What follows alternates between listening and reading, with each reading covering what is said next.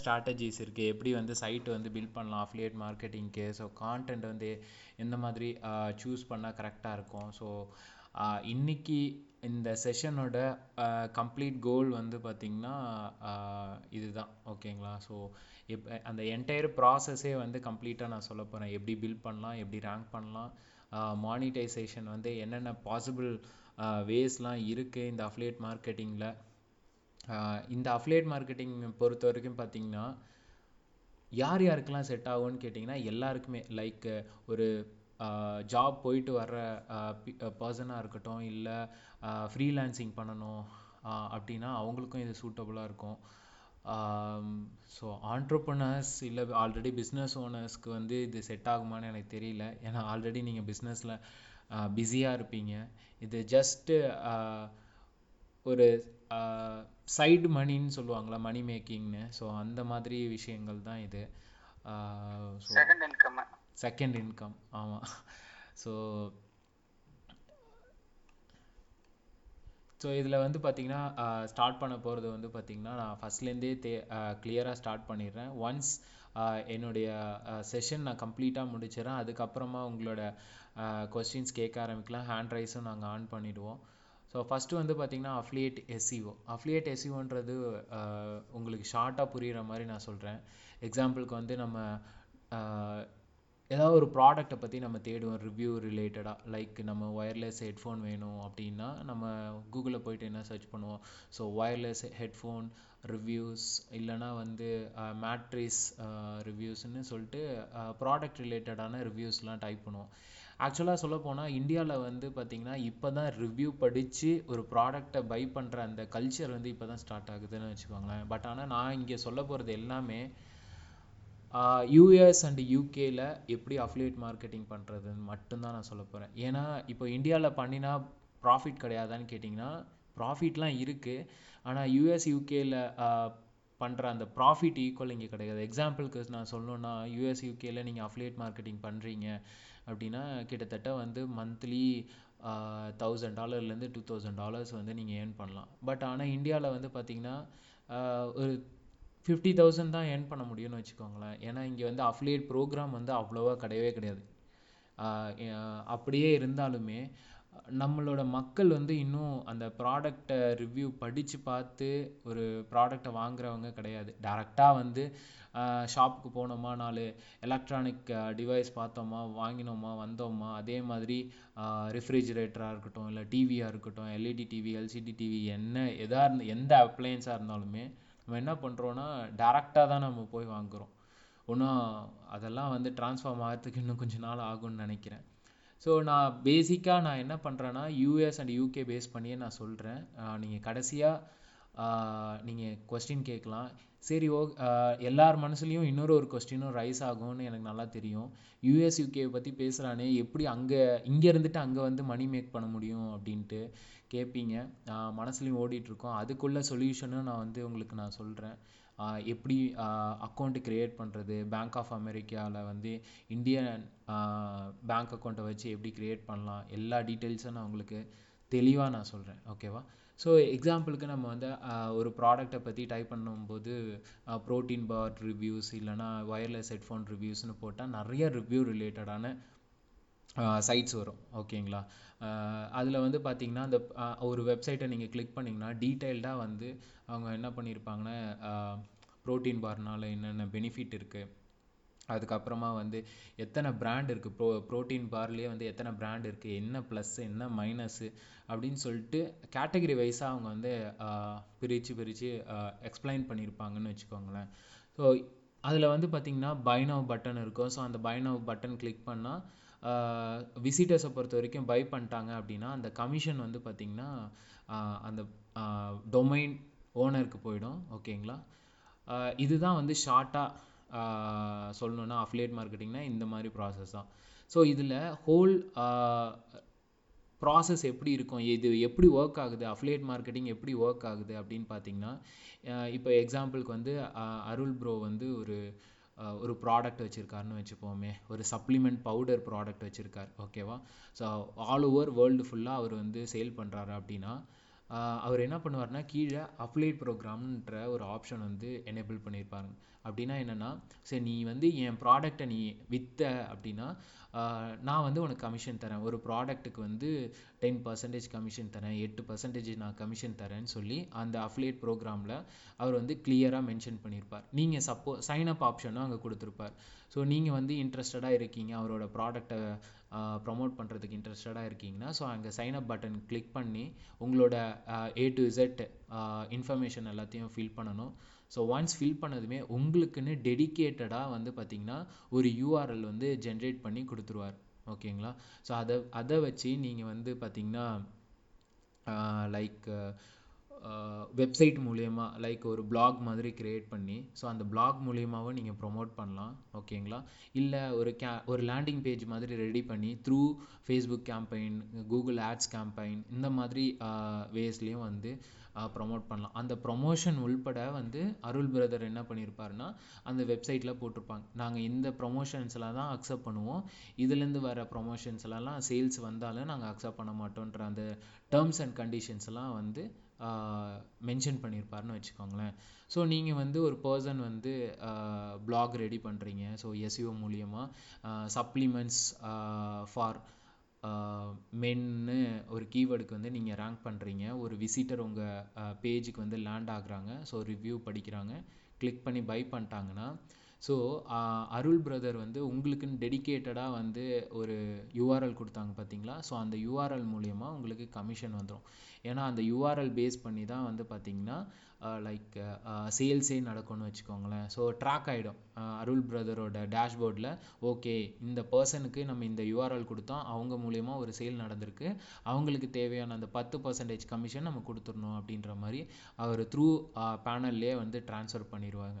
So நீங்கள் என்ன பண்ணலான்னா அவங்க அதுலேயே வந்து பார்த்திங்கன்னா சில ப்ரோக்ராம்லலாம் minimum pay out $50, minimum pay out $100ன்னு ஒவ்வொருத்தங்களோட ப்ரோக்ராமுக்கு தகுந்த மாதிரி இருக்கும்னு வச்சுக்கோங்களேன். ஸோ நீங்கள் வந்து த்ரூ பேபால், ஸ்ட்ரைப் இந்த மாதிரி நிறையா பேமெண்ட் கேட்வேஸ் இருக்குது. ஸோ அது மூலிமா நீங்கள் பேமெண்ட்டு ரிசீவ் பண்ணிப்பீங்க உங்களோட இந்தியன் பேங்க்குக்கு. இதுதான் அஃபிலியேட் மார்க்கெட்டிங் ஹோலாக ஒர்க் பண்ணுற ப்ராசஸ். ஓகேங்களா? ஸோ இந்த அஃபிலியேட் மார்க்கெட்டிங்கை பொறுத்த வரைக்கும் ப்ளஸ் என்ன மைனஸ் என்ன அப்படின்னு பார்த்தீங்கன்னா, இந்த ப்ளஸ்ஸை பொறுத்த வரைக்கும் எக்ஸ்ட்ரீமாக நீங்கள் வந்து மணி மேக் பண்ணலாம். ஓகேங்களா? இப்போ சப்ளிமெண்ட்டு அவர் கொடுத்துருக்காரு, அவரோட ப்ராடக்ட் வந்து ஈஸியாக இருக்குது ரேங்க் பண்ணுறதுக்குன்னா, அந்த சப்ளிமெண்ட்டு மாதிரி ஒரு 15 பிளாகுன்னு 20 பிளாக் கூட நீங்கள் க்ரியேட் பண்ணிக்கலாம். ஓகேங்களா? ஸோ க்ரியேட் பண்ணி ஒவ்வொரு பிளாகுக்கும் சேம் URLும் கொடுக்கலாம், டிஃப்ரெண்ட் அஃபிலியேட் URLும் கொடுக்கலாம். ஓகேங்களா? அது மட்டும் இல்லாமல் இதுக்கு நீங்கள் தாங்க ஓனர். யாரும் வந்து உங்களை டாமினேட் பண்ண முடியாது. ரெண்டாவது விஷயம், டென்ஷனே கிடையாதுன்னு வச்சுக்கோங்களேன். ப்ராடக்ட் யாரோ வச்சுருக்காங்க, வாங்குறவன் வேறு யாரோ, நீங்கள் ஜஸ்ட் மீடியேட்டர் மட்டும்தான். நீங்கள் ஜஸ்ட்டு லைக் ரிவ்யூ தான் நீங்கள் எழுதுறீங்க. இப்போ மூவி ரிவ்யூலாம் நம்ம பார்த்துட்டு போய் படம் பார்க்குறோம் பார்த்தீங்களா, அந்த மாதிரி தான். ஸோ இதில் வந்து ஒரு லிமிட்டே கிடையாது. ஓகேவா? No limit. இதெல்லாம் தான் பெரிய பெரிய ப்ளஸ்ன்னு வச்சுக்கோங்களேன் அஃபிலியேட் மார்க்கெட்டிங்கில். ஆனால் பெரிய மைனஸ் என்ன தெரியுமா? கிளைண்ட்டுக்கு நீங்கள் ஒர்க் பண்ணுறீங்க, இல்லை பிஸ்னஸ்க்கு நீங்கள் எப்படி இருந்தாலும் வந்து ஒரு விஷயம் பண்ணுறீங்கன்னா நீங்கள் மணி போடுற மாதிரி இருக்கும் இல்லைங்களா? ஸோ அதே மாதிரி தான் அஃபிலியேட் மார்க்கெட்டிங்கில் நீங்கள் ஃபஸ்ட்டு மணி போட்டு இன்வெஸ்ட் பண்ணணும். ஓகே? அதே மாதிரி இப்போ கிளைண்ட்டுக்கு ஒர்க் பண்ணுறீங்கன்னா கிளைண்ட்டை பொறுத்த வரைக்கும் அப்ஃப்ரண்ட் ஒரு பேமெண்ட் கொடுப்பான். இப்போ ஃபார் எக்ஸாம்பிள் SEO யாராவது ஒர்க் பண்ணுறீங்கன்னா, ஓகேப்பா மந்த்லி நீ 10,000 சொன்ன சர்வீஸ் காஸ்ட்டு 5,000 அப்ஃப்ரண்ட் வச்சுக்கோ அப்படின்னு சொல்லி கொடுப்பாங்க. ஆனால் இந்த அஃபிலியேட் மார்க்கெட்டிங்கில் அந்த மாதிரிலாம் கிடையாதுங்க. நீங்கள் தான் மணி இன்வெஸ்ட் பண்ணணும். உங்கள் ஸ்கில் பேஸ் பண்ணி தான் இந்த அஃபிலியேட் மார்க்கெட்டிங்கில் ஏர்ன் பண்ண முடியும். ஓகேங்களா? அது என்னென்ன ஸ்கில், எப்படி ரேங்க் பண்ணுறதெல்லாம் நான் பின்னாடி நான் சொல்கிறேன். ஓகேங்களா?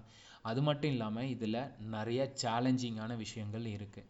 என்ன சேலஞ்சிங் அப்படின்னு கேட்டிங்கன்னா, உங்கள் கான்டென்ட் குவாலிட்டியாக இருக்கணும். அதுக்கப்புறமா கூகுளில் வந்து பார்த்திங்கன்னா நிறையா அப்டேட்ஸ் நடக்கும். ஸோ அந்த அப்டேட்ஸ் எல்லாம் ஃபேஸ் பண்ணணும். ஒவ்வொரு அப்டேட்டுக்கு வந்து ரேங்கிங் வந்து கம்மியாகலாம். ஸோ அந்த ரேங்கிங் கம்மியாகும்போது அகெயின் நம்ம என்ன தப்பு பண்ணோம், வெப்சைட்டில் என்ன பேக்லிங்க் பில்ட் பண்ணும்போது என்ன தப்பு பண்ணோம் அப்படின்னு சொல்லிட்டு சின்ன சின்ன விஷயங்கள் வந்து நீங்கள் நோட்டீஸ் பண்ணணும்னு வச்சுக்கோங்களேன். ஸோ இந்த மாதிரி நோட்டீஸ் பண்ணும்போது அதிகமாக மணி போகிறதுக்கும் நிறைய சான்சஸ் இருக்குது. அது எப்படி மணி போகும் அப்படின்னு கேட்டிங்கன்னா, சப்போஸ் ரேங்கிங் டவுன் ஆகிடுச்சுன்னு வைங்களேன், திரும்ப அகெயின் நீங்கள் பேக்லிங் பில்ட் பண்ணுற மாதிரி இருக்கும், கான்டென்ட் ஆட் பண்ணுற மாதிரி இருக்கும். இந்த மாதிரி நிறைய விஷயங்கள் வந்து இருக்குதுன்னு வச்சுக்கோங்க. ஸோ இது எல்லாமே மைனஸ். ஒரு பக்கம் ப்ளஸ் இருந்தாலும் இன்னொரு பக்கம் மைனஸ் இருக்குதுன்னு வச்சுக்கோங்களேன். பட் இந்த ப்ளஸ்ஸையே இன்னும் ஸ்ட்ராங் ஆக்கலான்னு வச்சுக்கோங்களேன். அது என்னென்னு கடைசி பார்ட்டாக நான் வந்து உங்களுக்கு நான் சொல்கிறேன். எப்படி இன்னும் மணியை வந்து 5 டைம்ஸ் 10 டைம்ஸ் வந்து டபுள் பண்ணலாம் இந்த வெப்சைட்டை வச்சு அப்படின்றத நான் உங்களுக்கு நான் சொல்கிறேன். ஸோ நெக்ஸ்ட்டு வந்து பார்த்திங்கன்னா, இந்த செஷனில் நான் உங்களுக்கு வந்து 3 பார்ட்டு ஒன்று சொல்ல போகிறேன். ஒன்று, நிச் வந்து எப்படி செலக்ட் பண்ணுறது. நிச் மீன்ஸ் ஒரு ப்ராடக்டை எப்படி செலக்ட் பண்ணுறது, ஓகேவா? ஸோ ஒன்ஸ் அந்த ப்ராடக்ட் செலக்ட் பண்ணக்கப்புறம் டொமைன் வாங்குறீங்க. ஸோ அந்த டொமைன் வாங்கினக்கப்புறம் ஆன்சைட் எஸ்இஓ என்னென்ன பண்ணணும், ஆஃப் சைட் எஸ்இஓ என்னென்ன பண்ணணும். நான் இந்த 1 hour 1.5 hours எவ்வளோ ஷார்ட்டாக சொல்ல முடியுமோ அவ்வளோதான் சொல்ல முடியும். ஆக்சுவலாக இது பேசணுன்னா இன்னும் நான் 1 day கூட உட்காந்து பேசிகிட்டே இருப்பேன், அந்த அளவுக்கு இருக்குது இந்த இன்ஃபர்மேஷன். பட் ஆனால் 1 hour எவ்வளோக்கு எவ்வளோ ஷார்ட்டாக சொல்ல முடியுமோ நான் சொல்கிறேங்க, ஓகேங்களா? ஸோ ஃபஸ்ட்டு வந்து நான் சொல்ல போகிறது என்னென்னா, என்னுடைய ரேங்கிங் ஸ்டைல் என்ன அப்படின்றத நான் சொல்கிறேன். ஸோ நான் அஃபிலியேட் மார்க்கெட்டிங் நான் வச்சுருக்கேன். நான் வெப்சைட்ஸ் எல்லாம் எப்படின்னா, குவாலிட்டியான கான்டென்ட் மட்டும்தான் நான் வந்து ஃபஸ்ட்டு ஃபோக்கஸ் பண்ணுவேன் ஆன்சைட்டில். செகண்ட் வந்து பார்த்திங்கன்னா, டெக்னிக்கல் எஸ்இஓ அந்த அளவுக்கு வந்து நான் வந்து ஃபோக்கஸ்டாக இருப்பேன்னு வச்சுக்கோங்களேன். சின்ன சின்ன விஷயத்தையும் நான் ஏபி டெஸ்டிங் பண்ணுறதுலேருந்து, அதே மாதிரி ஆன் பேஜில் வந்து டெஸ்ட் பண்ணுறதுலேருந்து, வெப்சைட் ஸ்பீடு டெஸ்ட் பண்ணுறதுலேருந்து எல்லாத்தையும் ரொம்ப மைன்யூட்டாக பார்ப்பேன். அது மட்டும் இல்லாமல் என்னுடைய காம்படிட்டர், நான் எந்த ப்ராடக்டை பிக் பண்ணுறேன்னா அதுக்கு ரிவ்யூ எழுதியிருப்பாங்க பார்த்தீங்களா. ஸோ அந்த காம்படிட்டர் யாரெல்லாம் இருக்காங்க, அவங்க என்ன வெப்சைட் வச்சுருக்காங்க, என்ன கண்டென்ட் வச்சுருக்காங்க, எத்தனை டைம் இமேஜ் யூஸ் பண்ணியிருக்காங்க, வெப்சைட்டோட ஸ்பீடு டெஸ்க்டாப்பில் எத்தனை ஸ்பீடு, மொபைலில் எவ்வளோ ஸ்பீடுன்ட்டு சின்ன சின்ன விஷயத்தையும் நான் பார்ப்பேங்க. அதுக்கப்புறம் ஆஃப் சைட்டை பொறுத்த வரைக்கும் குவாலிட்டியான பேக்லிங்க், ஓகேவா? ஸோ நிறையா அவுட்ரீச்சோட ப்ராசஸ் வந்து ஆல்ரெடி இங்கே உள்ளவங்களுக்கு தெரியும், நான் எக்ஸ்பிளைன் பண்ணேன் லாஸ்ட் வீக், ஓகேவா? சேம் அதே அவுட்ரீச் ப்ராசஸ் தான் நான் பண்ணுவேன். அது மட்டும் இல்லாமல் ஒவ்வொரு பேக்லிங்க்கும் சேஃபாக இருக்கா, இல்லை வந்து அப்டேட் நடக்கும்போது இந்த பேக்லிங்க்னால வந்து எனக்கு கீவேர்ட்ஸ் வந்து ஏதாவது அஃபெக்ட் ஆகுமா ஆகாதா, இந்த மாதிரி விஷயங்கள்லாம் வந்து சின்ன சின்ன விஷயங்களும் பார்ப்பேன். அது மட்டும் இல்லாமல் நிறைய டெஸ்டிங் பண்ணுவேன். எப்படி டெஸ்டிங் பண்ணுவேன்னா, ஆங்கர் டெக்ஸ்ட்டில் ஆரம்பித்து பேக்லிங்கில் ஆரம்பித்து எல்லாத்தையும் டெஸ்ட் பண்ணுவேன். எப்படின்னா, எக்ஸாம்பிளுக்கு வந்து பெஸ்ட்டுன்னு ஆரம்பிக்கிற கீவேர்டை வச்சு ரேங்க் பண்ணால் எந்த அளவுக்கு ரேங்கிங் ஆகுது, இல்லைனா வந்து ஜென்ரிக் கீவேர்டை பேஸ் பண்ணி like click here, visitors, for more information, இந்த மாதிரி கீவேர்ட்லாம் யூஸ் பண்ணால் எந்த அளவுக்கு ரேங்கிங் இம்ப்ரூவ் ஆகுது, பிராண்ட் ஆங்கர் டெக்ஸ்ட்டு யூஸ் பண்ணால் எந்த அளவுக்கு வந்து கீவேர்டு வந்து இம்ப்ரூவ் ஆகுதுன்னு சொல்லிட்டு சின்ன சின்ன விஷயங்களும் வந்து நான் வந்து மைன்யூட்டாக பார்ப்பேன்னு வச்சுக்கோங்களேன். ஸோ இதுதான் என்னுடைய ரேங்கிங் ஸ்டைலாக இப்போ வரைக்கும் வந்து நான் பண்ணிகிட்ருக்கேன்னு வச்சுக்கோங்களேன். ஸோ ஒரு நிச் வந்து எப்படி செலக்ட் பண்ணுறது,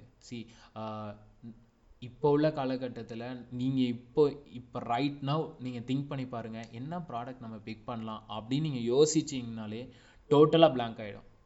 நமக்கு 1000 விஷயம் வந்து ஹாபியாக இருக்கும், 1000 விஷயம் வந்து நமக்கு ப்ராடக்ட் வந்து ரொம்ப ஃபேவரட்டாக இருக்கும். பட் ஆனால் பிக் பண்ணலான்னு வரும்போது தான் எல்லாமே பிளாங்க் ஆகிடும். என்ன பிக் பண்ணலாம், எதில் ப்ராஃபிட் கிடைக்கும், ஒன்றுமே புரியாதுன்னு வச்சுக்கோங்களேன். இப்போ எக்ஸாம்பிளுக்கு வந்து ஒரு ரோலிங் சேர் இருக்குது, அதுக்கப்புறமா வந்து சப்ளிமெண்ட் பவுடர் இருக்குது, ஓகேங்களா? இது ரெண்டுத்தையும் கம்பேர் பண்ணுவோமே. ஸோ யூஎஸில் பொறுத்த வரைக்கும் ரோலிங் சேரும் சப்ளிமெண்ட் பவுடரும் கிட்டத்தட்ட ஒரே ப்ரைஸிங் தான் அங்கே, ஓகேங்களா? ரெண்டுமே வந்து சேம் கீவேர்ட் ரிசர்ச் வால்யூம் இருக்கும், ஓகே, காம்படிஷனும் கிட்டத்தட்ட இருக்கும். பட் ஆனால் ப்ராஃபிட் ரேஷியோ லைக் வந்து நமக்கு கிடைக்க வேண்டிய அந்த கமிஷன் சொல்கிறேன் பார்த்தீங்களா. ஸோ ரோலிங் சேருக்கு நமக்கு 4% கிடைக்குதுன்னு வைங்களேன், சப்ளிமெண்ட்டுக்கு வந்து பார்த்திங்கன்னா 10% நமக்கு கிடைக்கும். அப்போ எது நமக்கு ப்ராஃபிட்டு? 10% இருக்கிறது தான் நமக்கு ப்ராஃபிட், ஓகேங்களா? ஸோ இந்த 2 ப்ராடக்ட்டுக்கே இவ்வளோ டிஃப்ரென்ஷியேட் இருக்கும்போது அப்போது நம்ம ஒரு நிச்சை வந்து பிக் பண்ணுறது எவ்வளோ பெரிய கஷ்டமாக இருக்குது தெரியுமா? அது மட்டும் இல்லாமல் நமக்கு ஃபஸ்ட்டு ஸ்டார்ட் பண்ணும்போது எல்லா டோருமே க்ளோஸ் ஆன மாதிரியே இருக்கும். என்ன ஐடியா பிக் பண்ணலாம், எங்கேருந்து பிக் பண்ணலாம், இந்த மாதிரி விஷயங்கள் வந்து ஸ்டார்டிங்கில் வந்து பார்த்திங்கன்னா நான்லாம் வந்து ஒரு நிச்சு வந்து செலக்ட் பண்ணணும் அப்படின்னா அப்படியே யோசிப்பேன், என்ன செலக்ட் பண்ணலாம், ஏன் செலக்ட் பண்ணலாம் அப்படின்ற மாதிரி ஒரு யோசனை இருக்கும். இல்லை ஏதாவது ட்ரெண்டிங்கான ப்ராடக்ட் இருக்கா, அது நமக்கு பிடிக்குமா அப்படின்ற மாதிரிலாம் நிறையா யோசனை போச்சுன்னு வச்சுக்கோங்களேன். ஸோ நான் உங்களுக்கு நெக்ஸ்ட்டு நான் கிளியராக நான் என்னென்ன பண்ணலான்றதை நான் சொல்கிறேனே. ஸோ இதில் வந்து பார்த்தீங்கன்னா 2 டைப் ஆஃப் அஃபிலியேட் சைட்ஸ் இருக்குங்க. ஒன்று வந்து மைக்ரோ நிச் சைட்ஸு, இன்னொன்று வந்து பார்த்தீங்கன்னா அத்தாரிட்டி சைட்ஸு. ஓகேங்களா? ஸோ இந்த மைக்ரோ நிச் சைட்ஸு பொறுத்த வரைக்கும் பார்த்தீங்கன்னா ஃபோக்கஸ்டாக ஒரே ஒரு சிங்கிள் ப்ராடக்டை பேஸ் பண்ணி, இப்போ எக்ஸாம்பிளுக்கு சப்ளிமெண்ட் பவுடர் அப்படின்னா சப்ளிமெண்ட் பவுடரை மட்டும் பிக் பண்ணுறது, இல்லை ப்ரோட்டீன் பார்னா ப்ரோட்டீன் பாரை மட்டும் பிக் பண்ணுறது, இல்லை நான் வந்து மென்ஸோட ட்ரிம்மர் யூஸ் பண்ணுறேன், எனக்கு ட்ரிம்மர்னால் ரொம்ப பிடிக்கும் அப்படின்னா ஸோ அந்த ட்ரிம்மரோட ப்ராடக்ட் ஏதாவது ஒரு பர்டிகுலராக ஃபோக்கஸ்டாக இருக்கணும்னு வச்சுக்கோங்களேன். நெக்ஸ்ட்டு வந்து பார்த்திங்கன்னா அதோட சைஸ் வந்து பார்த்திங்கன்னா ரொம்ப ஸ்மாலாக தான் இருக்கும். ஏன்னா ஒரே ஒரு ப்ராடக்டை தான் சூஸ் பண்ணுறோம். அதுவும் பர்டிகுலராக வந்து இப்போ எக்ஸாம்பிளுக்கு வந்து ட்ரிம்மர்லேயே ஒயர்டு ட்ரிம்மர் இருக்குது, ஒயர்லெஸ் ட்ரிம்மர்னு 2 இருக்குதுன்னு வச்சுக்கோங்களேன். அப்போ நீங்கள் ஒயர்லெஸ் ட்ரிம்மர் மட்டும் எடுக்கிறீங்கன்னா அதோட ஆடியன்ஸ் சைஸும் சின்னது, காம்படிஷனும் சின்னது, எல்லாமே ரொம்ப ஸ்மாலர் சைஸ். ஓகேங்களா? வெப்சைட்டும் வந்து பார்த்திங்கன்னா ஃபாஸ்ட்டாக வந்து ரேங்க் பண்ணிடலாம். உங்களுக்கு best wireless trimmer for men, best wireless trimmer for men under $50, under $100, இந்த மாதிரி கீவேர்ட்ஸுக்கெல்லாம் நம்ம ரேங்க் பண்ணுறோம் அப்படின்னா ஈஸியாக ரேங்க் ஆகிடும். காம்படிஷன் கண்டிப்பாக இருக்கும், இல்லாமல் இருக்கவே இருக்காது. ஆனால் அந்த காம்படிஷனையும் தாண்டி எந்த அளவுக்கு நம்ம ஸ்மார்ட்டாக ஒர்க் பண்ணுறோன்றது தான் இந்த மைக்ரோ நீச்சில் ஒரு மிகப்பெரிய சேலஞ்சுன்னு வச்சுக்கோங்களேன். Authority site. ஓகேங்களா? ஸோ நெக்ஸ்ட்டு அத்தாரிட்டி சைட்டை பொறுத்த வரைக்கும் பார்த்திங்கன்னா ஒரு கேட்டகரி, கம்ப்ளீட்டாக ஒரு கேட்டகரின்னு வச்சுக்கோங்களேன். எக்ஸாம்பிளுக்கு வந்து பார்த்திங்கன்னா கிராஸ்ஃபிட், இல்லைனா ஃபிட்னஸ், இல்லை டயட், அப்படி இல்லைனா ட்ராவல், இல்லைனா ட்ரக்கிங், இந்த மாதிரி ஒரு கேட்டகரைஸ்டாக நீங்கள் வந்து பிக் பண்ணணும். அதோட ஆடியன்ஸ் சைஸ் வந்து பார்த்திங்கன்னா ரொம்ப பெருசு. இப்போ எக்ஸாம்பிளுக்கு வந்து நம்ம டயட் எடுக்கணும்னா நிறைய டைப் ஆஃப் டயட்ஸ் இருக்குது. அதை பற்றி பேசணுன்னாலே எக்கச்சக்கம் கான்டென்ட் அப்டேட் பண்ணணும், ரிசர்ச் இருக்குது, கீவேர்ட்ஸ் இருக்குது, நிறைய மிகப்பெரிய ஒர்க் ப்ராசஸே அதில் இருக்குதுன்னு வச்சுக்கோங்களேன். ஆடியன்ஸ் சைஸும் பார்த்திங்கன்னா வெயிட் லாஸ் டயட்டுக்குன்னு ஒரு ஆடியன்ஸ் இருப்பாங்க. ஓகேங்களா? அதே மாதிரி வந்து பார்த்திங்கன்னா விமெனுக்கு தனியாக ஆடியன்ஸ் இருப்பாங்க, அந்த டயட் ரிலேட்டட். மென்னுக்கு தனியாக இருக்கும், கிட்ஸுக்கு தனியாக இருக்கும். இந்த மாதிரி நிறைய விஷயங்கள் இருக்குன்னு வச்சுக்கோங்களேன். அப்புறம் பேலியோ டயட்னு ஒன்று இருக்குது, அதுக்கு ஒரு ஆடியன்ஸ் இருப்பாங்க. இந்த மாதிரி ஆடியன்ஸ் சைஸ் வந்து ரொம்ப பெருசு. சைட்டு வந்து ரேங்க் ஆகிறது வந்து ரொம்ப ரொம்ப ஸ்லோன்னு வச்சுக்கோங்களேன். ஸ்டார்டிங் ஸ்டேஜில் மட்டும் நான் சொல்கிறேன். ஓகேவா? ஒன்ஸ் உங்களோட வெப்சைட்டை வந்து ட்ரஸ்ட்டு க்ரியேட் பண்ணிட்டீங்க, பேக்லிங்க் வந்து ரொம்ப குவாலிட்டியான பேக்லிங்க்கும் பில்ட் பண்ணிட்டீங்க அப்படின்னா உங்களோட நியூ பேஜஸாக இருக்கட்டும், எக்ஸிஸ்டிங் பேஜஸாக இருக்கட்டும், கொஞ்சம் கொஞ்சமாக வந்து ரேங்கிங் வந்து இம்ப்ரூவ் ஆக ஆரம்பிச்சிடும். ஈஸியாகவும் இருக்குன்னு வச்சுக்கோங்களேன். ஒன்ஸ் உங்களோட வெப்சைட் வந்து அந்த ட்ரஸ்ட் க்ரியேட் ஆகிடுச்சுன்னு வச்சுக்கோங்களேன், அதுக்கப்புறம் வந்து பார்த்திங்கன்னா அந்த அத்தாரிட்டி சைட்டு வந்து வேறு லெவலில் வந்து டிராஃபிக்காக இருக்கும். அதுக்கப்புறம் சோஷியல் மீடியா ப்ரொஃபைல்ஸு வந்து பார்த்திங்கன்னா சின்ன சின்ன போஸ்ட்டுக்குமே வந்து நிறைய என்கேஜ் பண்ண ஆரம்பிப்பாங்க. நான் ஆல்ரெடி உங்ககிட்ட சொல்லியிருக்கேன்ல ஒரு செஷனில் 2-வே என்கேஜ்மெண்ட்டு. ஸோ அந்த என்கேஜ்மெண்ட் ப்ராசஸ்லாம் வந்து ஸ்டார்ட் ஆக ஆரம்பிச்சிடும். உங்களுக்கு வந்து மணி மேக்கிங்கும் வந்து பார்த்திங்கன்னா ஒரு அஃபிலியேட் ப்ரோக்ராம்லேருந்து மட்டும் கிடையாது, நிறையா பேர் வந்து உங்களை அப்ரோச் பண்ண ஆரம்பிச்சிருவாங்க. அத்தாரிட்டி சைட்டை பொறுத்த வரைக்கும் மிகப்பெரிய ஒரு ப்ளஸ் வந்து இதுதான். மைனஸ் வந்து பார்த்திங்கன்னா ரொம்ப ஸ்லோ அண்ட் ஸ்டெடியாக ஆகும். 1 வருஷம் ஆகலாம், 2 வருஷம் ஆகலாம், 3 வருஷம் கூட ஆகலாம்னு வச்சுக்கோங்களேன். ஆனால் ஒன்ஸ் நீங்கள் அந்த ட்ரஸ்ட்டை பில்ட் பண்ணிட்டீங்க, நீங்கள் தான் அதுக்கு ராஜா மாதிரின்னு வச்சுக்கோங்களேன். ஸோ இதுதான் வந்து மைக்ரோ நிச் சைட், அதுக்கப்புறமா அத்தாரிட்டி சைட்டு, இது ரெண்டுத்துக்கும் உள்ள டிஃப்ரென்ஸ். ஃபார் எக்ஸாம்பிள் உங்களுக்கு ஐடியா ஓகே, நான் ஏதோ சொல்கிறேன் அப்படின்றது உங்களுக்கு தெரியுது, பட் ஆனால் புரியல அப்படின்னா பெஸ்ட்டு ரிவ்யூஸ், ஓகே, கூகுளில் போயிட்டு வெறும் bestreviews.comனு போயிட்டு சர்ச் பண்ணுங்கள். ஓகேவா? ஒரு வெப்சைட் ஒன்று ஷோ ஆகும்.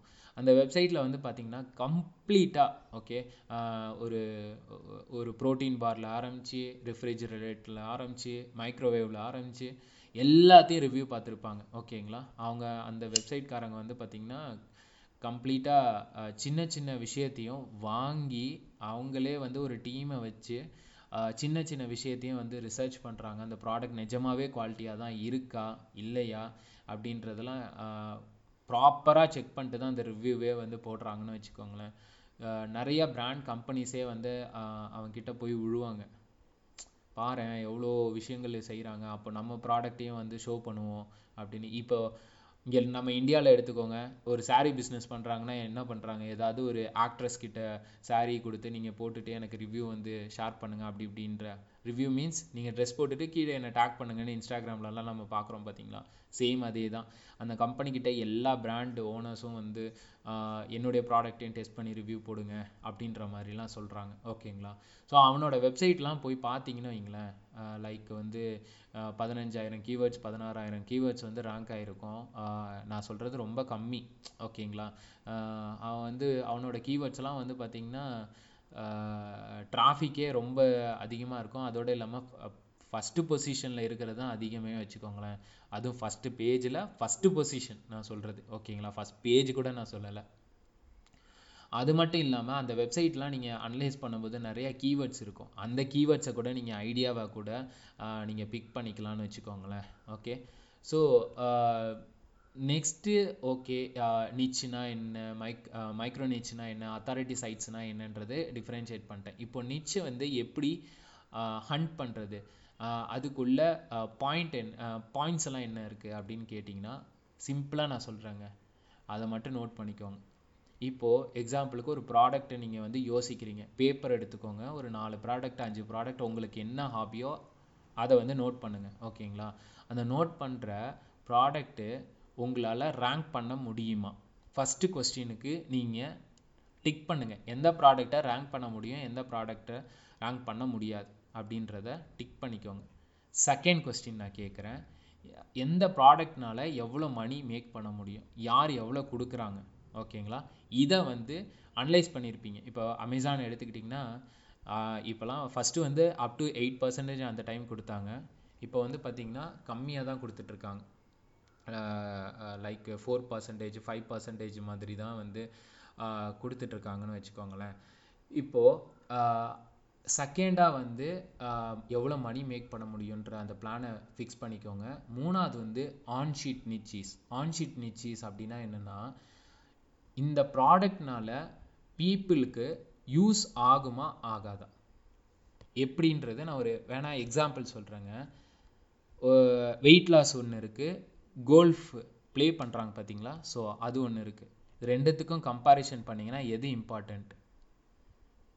கண்டிப்பாக வந்து பார்த்திங்கன்னா வெயிட் லாஸ் தான் வந்து இம்பார்ட்டண்ட் நிறையா பேருக்கு. ஓகேங்களா. அதே மாதிரி learning yoga versus salsa dancing, இது ரெண்டுத்தில் எது இம்பார்ட்டண்ட்டு ஆடியன்ஸுக்கு? லேர்னிங் யோகா தான் ஃபஸ்ட்டு ப்ரிஃபரன்ஸாக தான் இருக்கும், செகண்டாக தான் சால்சா டான்ஸிங்காக இருக்கும். இந்த மாதிரி ஆன்ஷீட் நிச்சீஸ் என்னன்றதை நீங்கள் எழுதினதில் இருக்கான்றதை பாருங்கள் ஃபஸ்ட்டு. ஓகேங்களா. ஸோ இந்த மாதிரி பார்க்கும்போது உங்களுக்கே கிளியராக ஒரு ஐடியா, ஒரு விஷன் வந்து கிடச்சிடும்னு வச்சுக்கோங்களேன். நம்ம இதை செய்யலாம் செய்யக்கூடாதுன்ற மாதிரி. என்ன மாதிரி நிச்சீஸ்லாம் அவாய்ட் பண்ணணும் அப்படின்னு கேட்டிங்கன்னா, ஃப்ரீக்வெண்ட்டாக அப்டேட் பண்ணுற மாதிரி நிச்லாம் இருந்தது அப்படின்னா தயவு செஞ்சு பிக் பண்ணாதீங்க. எக்ஸாம்பிளுக்கு வந்து பார்த்திங்கன்னா, ஒரு டெக் ரிலேட்டடான ஒரு டிவைஸ் வந்து நீங்கள் ரிவ்யூ பண்ணுறீங்க. ஓகேவா. ஸோ அந்த ரிவ்யூவில் வந்து பார்த்திங்கன்னா அடிக்கடி அந்த டிவைஸ் வந்து அப்டேட்ஸ் வந்து அவன் ரிலீஸ் பண்ணிட்டே இருக்கானா, நீங்களும் என்ன பண்ணணுன்னா லைக் அந்த பிளாகில் வந்து எழுதிட்டே இருக்கணும். இன்றைக்கி இந்த மந்த் வந்து இந்த டிவைஸ் வந்து இவ்வளோ அப்டேட் வந்திருக்கு, இந்தந்த அப்டேட் வந்திருக்குன்னு நீங்கள் மென்ஷன் பண்ணிட்டே இருக்கணும். அந்த தலைவலி தயவு செஞ்சு வேணவே வேணாம். உங்களோட ரைட் கொடுக்குற கமிஷன் 10%, அந்த 10%க்கு வந்து வருஷம் ஃபுல்லாக உட்காந்து எழுதிட்டு உட்காந்துருக்க முடியுமா கண்டென்ட் ரைட்டர்கிட்ட காசு கொடுத்து? அதெல்லாம் செட்டே ஆகாது. கரெக்டுங்களா. அந்த மாதிரி விஷயங்கள் எடுக்கவே எடுக்காதீங்க. அதே மாதிரி இந்த மெடிக்கல் கேரு, பேக் பெயின், அதுக்கப்புறமா ஹார்ட்டு ரிலேட்டடான ப்ராப்ளம்ஸ், இந்த மாதிரி விஷயங்கள்லாம் வந்து அதாவது பீப்புள் மணி ஸ்பெண்ட் பண்ணுற, எமர்ஜென்சி மணி ஸ்பெண்ட் பண்ணுற நிச்சலாம் எடுக்கவே எடுக்காதீங்க. ஓகேங்களா. அதே மாதிரி வந்து பார்த்திங்கன்னா சத்தியமாக உங்களுக்கு அந்த நிச்சில் இன்ட்ரெஸ்டே இல்லைன்னா பிக் பண்ணாதீங்க. இப்போ எக்ஸாம்பிளுக்கு எனக்கு ட்ரக்கிங் பிடிக்கும். இப்போ அருள் ப்ரோக்கு ட்ரக்கிங் பிடிக்காதுன்னா அவர் ட்ரக்கிங் பிக் பண்ணவே கூடாது.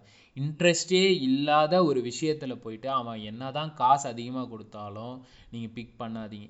ஏன் அதை நான் சொல்கிறேன் அப்படின்னா, இன்ட்ரெஸ்ட் இருந்தால் மட்டும்தான் இன்னும் இன்டெப்த்தாக வந்து போயிட்டு ஒவ்வொரு விஷயத்தையும் அனலைஸ் பண்ணுவீங்க. லைக் ட்ரக்கிங்கில் இவ்வளோ விஷயங்கள் இருக்குது, ட்ரக்கிங்கில் இந்த பிளேஸ்க்கு போனால் ரொம்ப த்ரில்லிங்காக இருக்கும், ப்ரைவேட் ஃபால்ஸ் இருக்கும், அது இருக்கும் இது இருக்கும்னு நிறையா ரிசர்ச் பண்ணுவீங்க. அப்படி இல்லைன்னு வச்சுக்கோங்களேன், trekking poles, sleeping bags, trekking பண்ணும்போது ஸ்லீப்பிங் பேக் எல்லாம் தேவைப்படும்னு வச்சுக்கோங்களேன். ஸோ அதெல்லாம் வந்து ஜென்ரலாக ரிவ்யூ பண்ணிட்டு போவீங்களே தவிர ஒரு எக்ஸ்ட்ராவா எஃபோர்ட் கண்டிப்பாக நீங்கள் எடுக்கவே மாட்டீங்க. அதனால தான் சொல்கிறேன், உங்களுக்கு இந்த ஒரு நிச்சில் இன்ட்ரெஸ்ட் இல்லைன்னா தயவு செஞ்சு வந்து நீங்கள் பிக் பண்ணவே பண்ணாதீங்க, சரிங்களா? அதுக்கப்புறமா வந்து பார்த்தீங்கன்னா லோ காஸ்ட் ப்ராடக்ட்டுங்க. லோ காஸ்ட் ப்ராடக்ட்னா இப்போது எக்ஸாம்பிளுக்கு வந்து ஒரு $20 தான் அவன் கொடுக்குறான் அப்படின்னா, அந்த $20 10% உங்களுக்கு கமிஷன் வந்தால் என்ன, வரலன்னா என்ன? ஏன்னா நீங்கள் பிளாகுக்கு டொமைனுக்கு செலவு பண்ணியிருக்கீங்க, ஹாஸ்டிங்க்கு செலவு பண்ணியிருக்கீங்க, கான்டென்ட்டுக்கு செலவு பண்ணுறீங்க, பேக்லிங்க் செலவு பண்ணுறீங்க. இத்தனை செலவுக்கும் அந்த கமிஷனை வச்சுட்டு எவ்வளோ நீங்கள் சர்வைவ் ஆக முடியும்? நீங்கள் பர் மந்த் சேல்ஸே நீங்கள் எடுத்துக்கிட்டாலுமே உங்களுக்கு வந்து பெரிய ப்ராஃபிட் ரேஷியோ கிடைக்கவே கிடைக்காது. அதனால லோ காஸ்ட் ப்ராடக்ட் நிச் எதுவுமே வந்து பிக் பண்ணவே பண்ணாதீங்க, சரிங்களா? வேணா இன்னொரு ஒரு ஒரு எக்ஸ்ட்ரா டிப் வேணா சொல்கிறேன் இந்த மாதிரி நிச் வந்து பிக் பண்ணுறதுக்கு. இந்த bestreviews.comனு ஒரு சைட் சொன்னேன் பார்த்தீங்களா, அதை என்ன பண்ணுறீங்கன்னா, செம்ரஷ்னு ஒரு டூல் இருக்குது. உங்கள் யாருக்கெல்லாம் தெரியும்னு தெரில, ஸோ மேக்ஸிமம் எல்லாருக்கும் தெரியுன்ற நம்பிக்கையில் சொல்கிறேன். செம்ரஷ், ஓகேவா? செம்ரஷ்னு கூகுளில் டைப் பண்ணுங்கள். அந்த சைட்டில் போயிட்டு ஃப்ரீ தான் உங்களுக்கு. இந்த bestreviews.comஐ வந்து டைப் பண்ணுங்கள், ஓகேங்களா? ஸோ அவன் எந்தெந்த கீவேர்டுக்கெலாம் ரேங்கிங் ஆகிருக்கான், ஓகேவா, அது எல்லாமே உங்களுக்கு தெரியும். அதில் உங்களுக்கு எந்த நிச் பிடிக்குமோ அதை நீங்கள் பிக் பண்ணிட்டும் ரேங்க் பண்ணலாம், ஒன்று. ரெண்டாவது வந்து பார்த்தீங்கன்னா ஃப்ளிப்பா, FLIPPA. இந்த ஃப்ளிப்பான்ற வெப்சைட் வந்து பார்த்தீங்கன்னா ஃப்ரீ சைனப், ஓகேங்களா, காசுலாம் கிடையாது. ஸோ இந்த வெப்சைட்டில் போனீங்கன்னா ஆக்சுவலாக வந்து இதே பொழப்போடையே தான் அங்கே நிறைய பேர் இருப்பானுங்க, ஓகேவா? வெப்சைட்டை விற்கிறது, வெப்சைட்டை வாங்குறதுன்ற அந்த கான்செப்டில் மட்டும்தான் இருக்கும். ஸோ அங்கே போங்க, உங்களுக்கு ஐடியாஸ் எக்கச்சக்கமாக கிடைக்கும். நம்ம நினச்சி பார்க்காத நிறையா விஷயங்கள் வந்து அங்கே இருக்கும், டாபிக்ஸ் வந்து இருக்கும். என்னடா இந்த ப்ராடக்ட் இல்லாமடா இங்கே இருக்குது, இதெல்லாமா கூட வாங்குறாங்க அப்படின்ற அந்த ஆச்சரியம் உங்களுக்கு கண்டிப்பாக வந்து அங்கே கிடைக்கணும் வைங்க. ஏன்னா இந்த ஃபீல்டுக்கு நான் வந்தபோது ஃபஸ்ட்டு வந்தபோது நான் ஆச்சரியம் மட்டும்தான் பார்த்தேன். அந்த டைம்லலாம் எனக்கு ஒரு ப்ராடக்ட் நான் சொல்கிறேன், அந்த ஒரு 6 இயர்ஸ் 7 இயர்ஸ் பேக் அப்போது நான் ஆச்சரியப்பட்ட ஒரு ப்ராடக்ட் என்ன தெரியுமா? ஒரு நாய்க்கு வந்து ஜிபிஎஸ் ட்ராக்கர் இருக்குன்றதை நான் அப்போ ஆச்சரியப்பட்டேன். என்னடா நாய்க்கெல்லாம் ஜிபிஎஸ் ட்ராக்கர் வச்சுருக்கீங்க அப்படின்ற மாதிரி. அப்போ தான் எனக்கு அதை பற்றி இன்னும் இன்டெப்த்தாக அனலைஸ் பண்ணும்போது US UKலலாம் வந்து பெட்ஸுக்கு வந்து அவ்வளோ இம்பார்ட்டன்ஸ் கொடுப்பாங்க. லைக் ஃபேமிலியில் ஒரு மெம்பர் மாதிரி வந்து பார்ப்பாங்கன்ற ஒரு விஷயம் வந்து அப்போ தான் நான் வந்து தெரிஞ்சுக்கிட்டேன்னு வைங்களேன். ஸோ இந்த மாதிரி ப்ராடக்ட்ஸ், ஒரு ஹாட்டான ப்ராடக்ட்ஸ் எல்லாமே அங்கே வந்து கிடைக்கும், ஓகேவா? அப்படி இல்லை அப்படின்னா கிளிக் பேங்க்னு ஒரு சைட் இருக்குது, அதுக்கப்புறம் ஷேர் ஏ சேல்னு ஒரு சைட் இருக்குது. இந்த மாதிரி இது இப்போ நான் சொல்கிறது எல்லாமே ஃப்ரீ சைட்ஸ் தான், ஓகேங்களா? காசெல்லாம் எதுவுமே கிடையவே கிடையாது. அதுக்கப்புறம் வந்து பார்த்தீங்கன்னா கமிஷன் ஜங்ஷன்னு ஒரு சைட் இருக்குது. ஸோ இங்கெல்லாம் வந்து சைன்அப் பண்ணிவிட்டு நீங்கள் வந்து போய் பாருங்கள், உங்களுக்கு நிறையா ஐடியாஸ் வந்து கிடைக்கும், ஓகேங்களா? இது மட்டும் இல்லாமல் லைக் வந்து பார்த்தீங்கன்னா இப்போது ப்ரோட்டீன் சப்ளிமெண்ட்ஸ்லாம் இருக்குல்ல, சில பிராண்டெல்லாம் என்ன பண்ணுவாங்கன்னா, அமேசானில் நீ வந்து என் ப்ராடக்டை விற்றினா வெறும் 4% தான் தருவேன், இதுவே நீ டெடிக்கேட்டடாக என்னுடைய ப்ரைவேட் லேபிள் அஃபிலியேட் ப்ரோக்ராமுக்கு வந்த அப்படின்னா நான் வந்து உனக்கு 15% கமிஷன் தரேன்னுவானுங்க. சில கம்பெனிஸ் இருக்குது, ஓகேவா?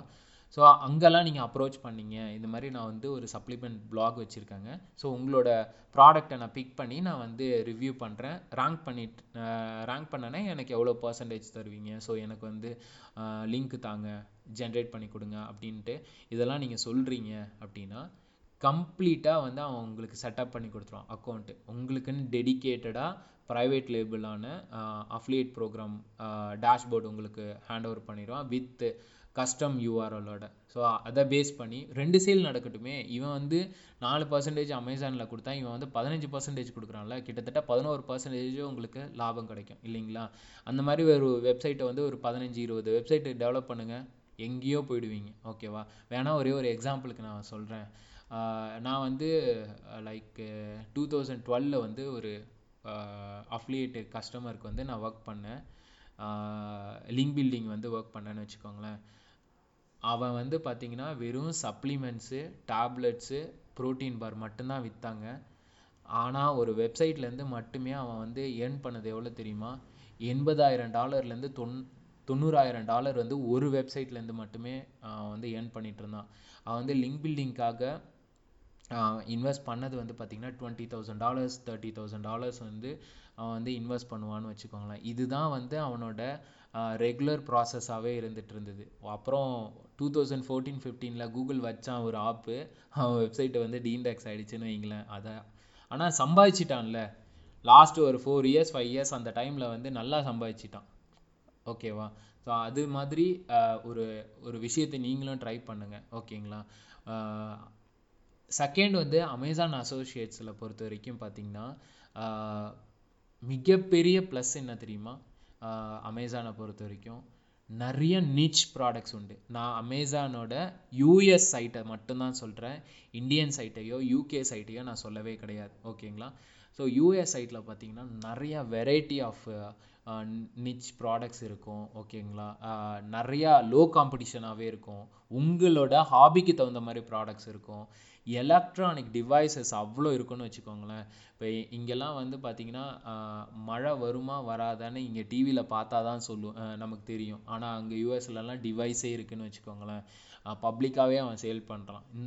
அதுக்கப்புறமா வந்து பார்த்திங்கன்னா இந்த நம்ம வீட்டிலலாம் ஸ்விம்மிங் பூலே இருக்காது, அங்கே யூஎஸ்லேயும் இருக்காது. ஆனால் அதுக்கு பதிலாக வேறு ஒரு சொல்யூஷன் என்ன தெரியுமா?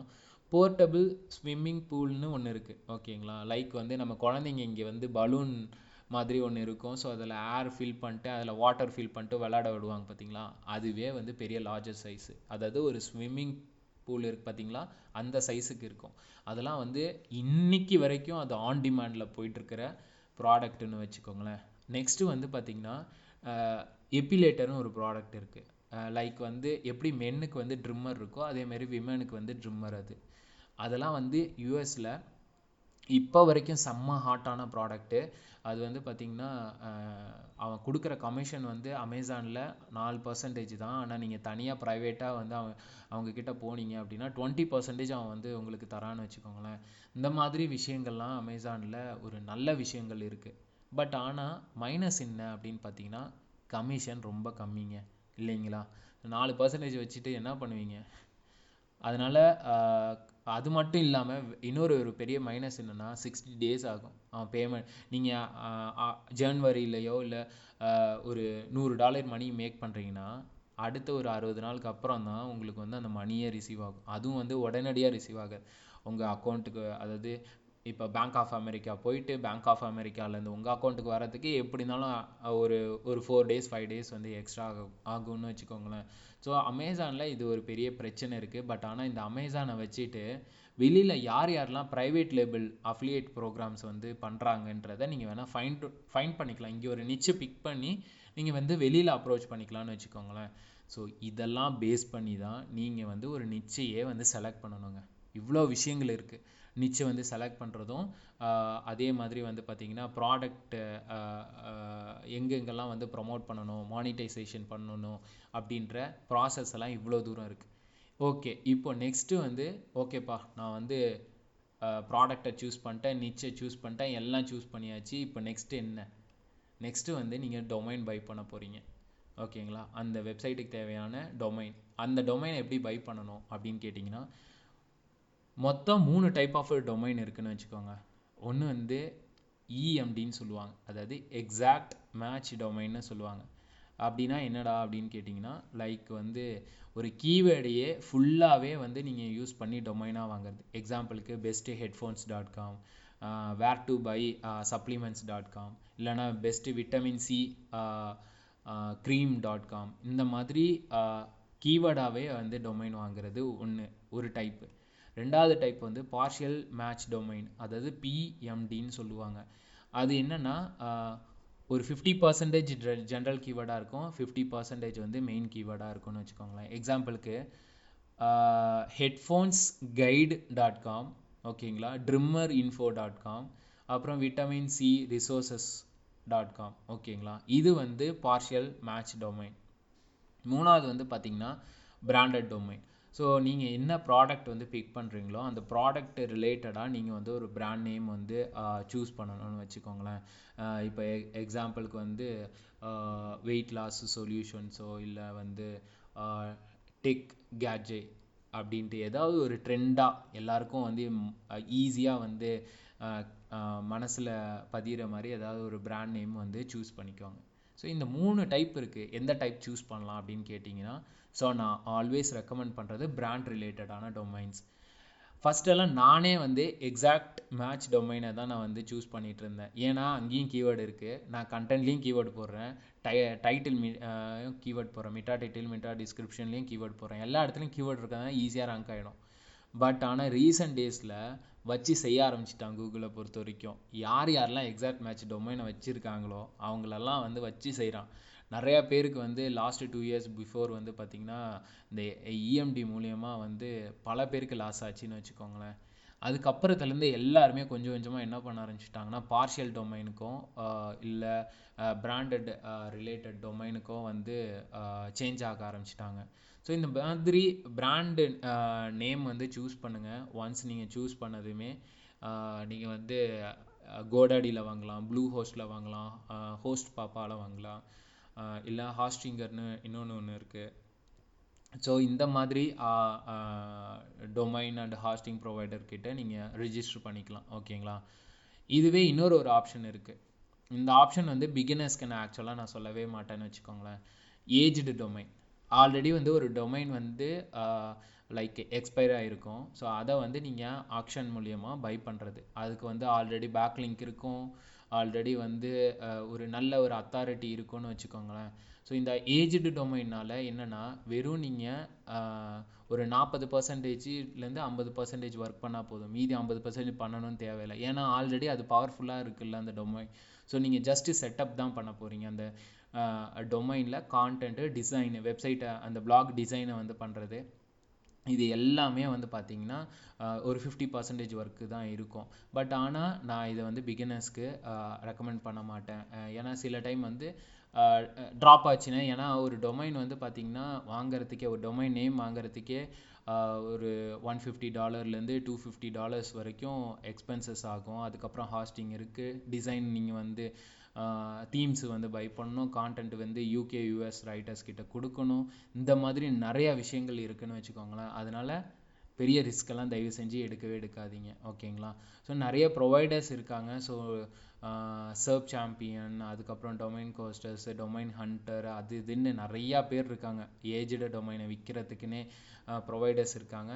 இல்லை நானே வாங்கிக்கிறேன்டா அப்படின்னு சொன்னீங்கன்னா தயவு செஞ்சு வாங்கிக்கலாம். எப்படின்னா நீங்கள் கோடாடிலேயே ஆக்ஷன்ஸ் இருக்குது. ஸோ அதில் உட்காந்து நீங்கள் டைம் ஸ்பெண்ட் பண்ணணும். ஒரு வாரம் நீங்கள் உட்காந்து டைம் ஸ்பெண்ட் பண்ணி ஃபில்ட்ரு பண்ணால் மட்டும்தான் ஒரு சிங்கிள் டொமைன் கிடைக்கும் உங்களுக்கு. நீங்கள் என்ன எக்ஸ்பெக்ட் பண்ணுறீங்க, அந்த பேக் லிங்க் வந்து குவாலிட்டியாக இருக்கா, ஆங்கர் டெக்ஸ்ட் எல்லாம் குவாலிட்டியாக இருக்கா, ஸ்பேம் ஸ்கோர்லாம் இல்லையா, ஓகேங்களா? ஸோ முன்னாடி அவன் வந்து அந்த நிச்சுக்கு தகுந்த மாதிரி வெப்சைட் தான் வச்சுருக்கானா, 1008 விஷயம் நீங்கள் செக் பண்ணணும்.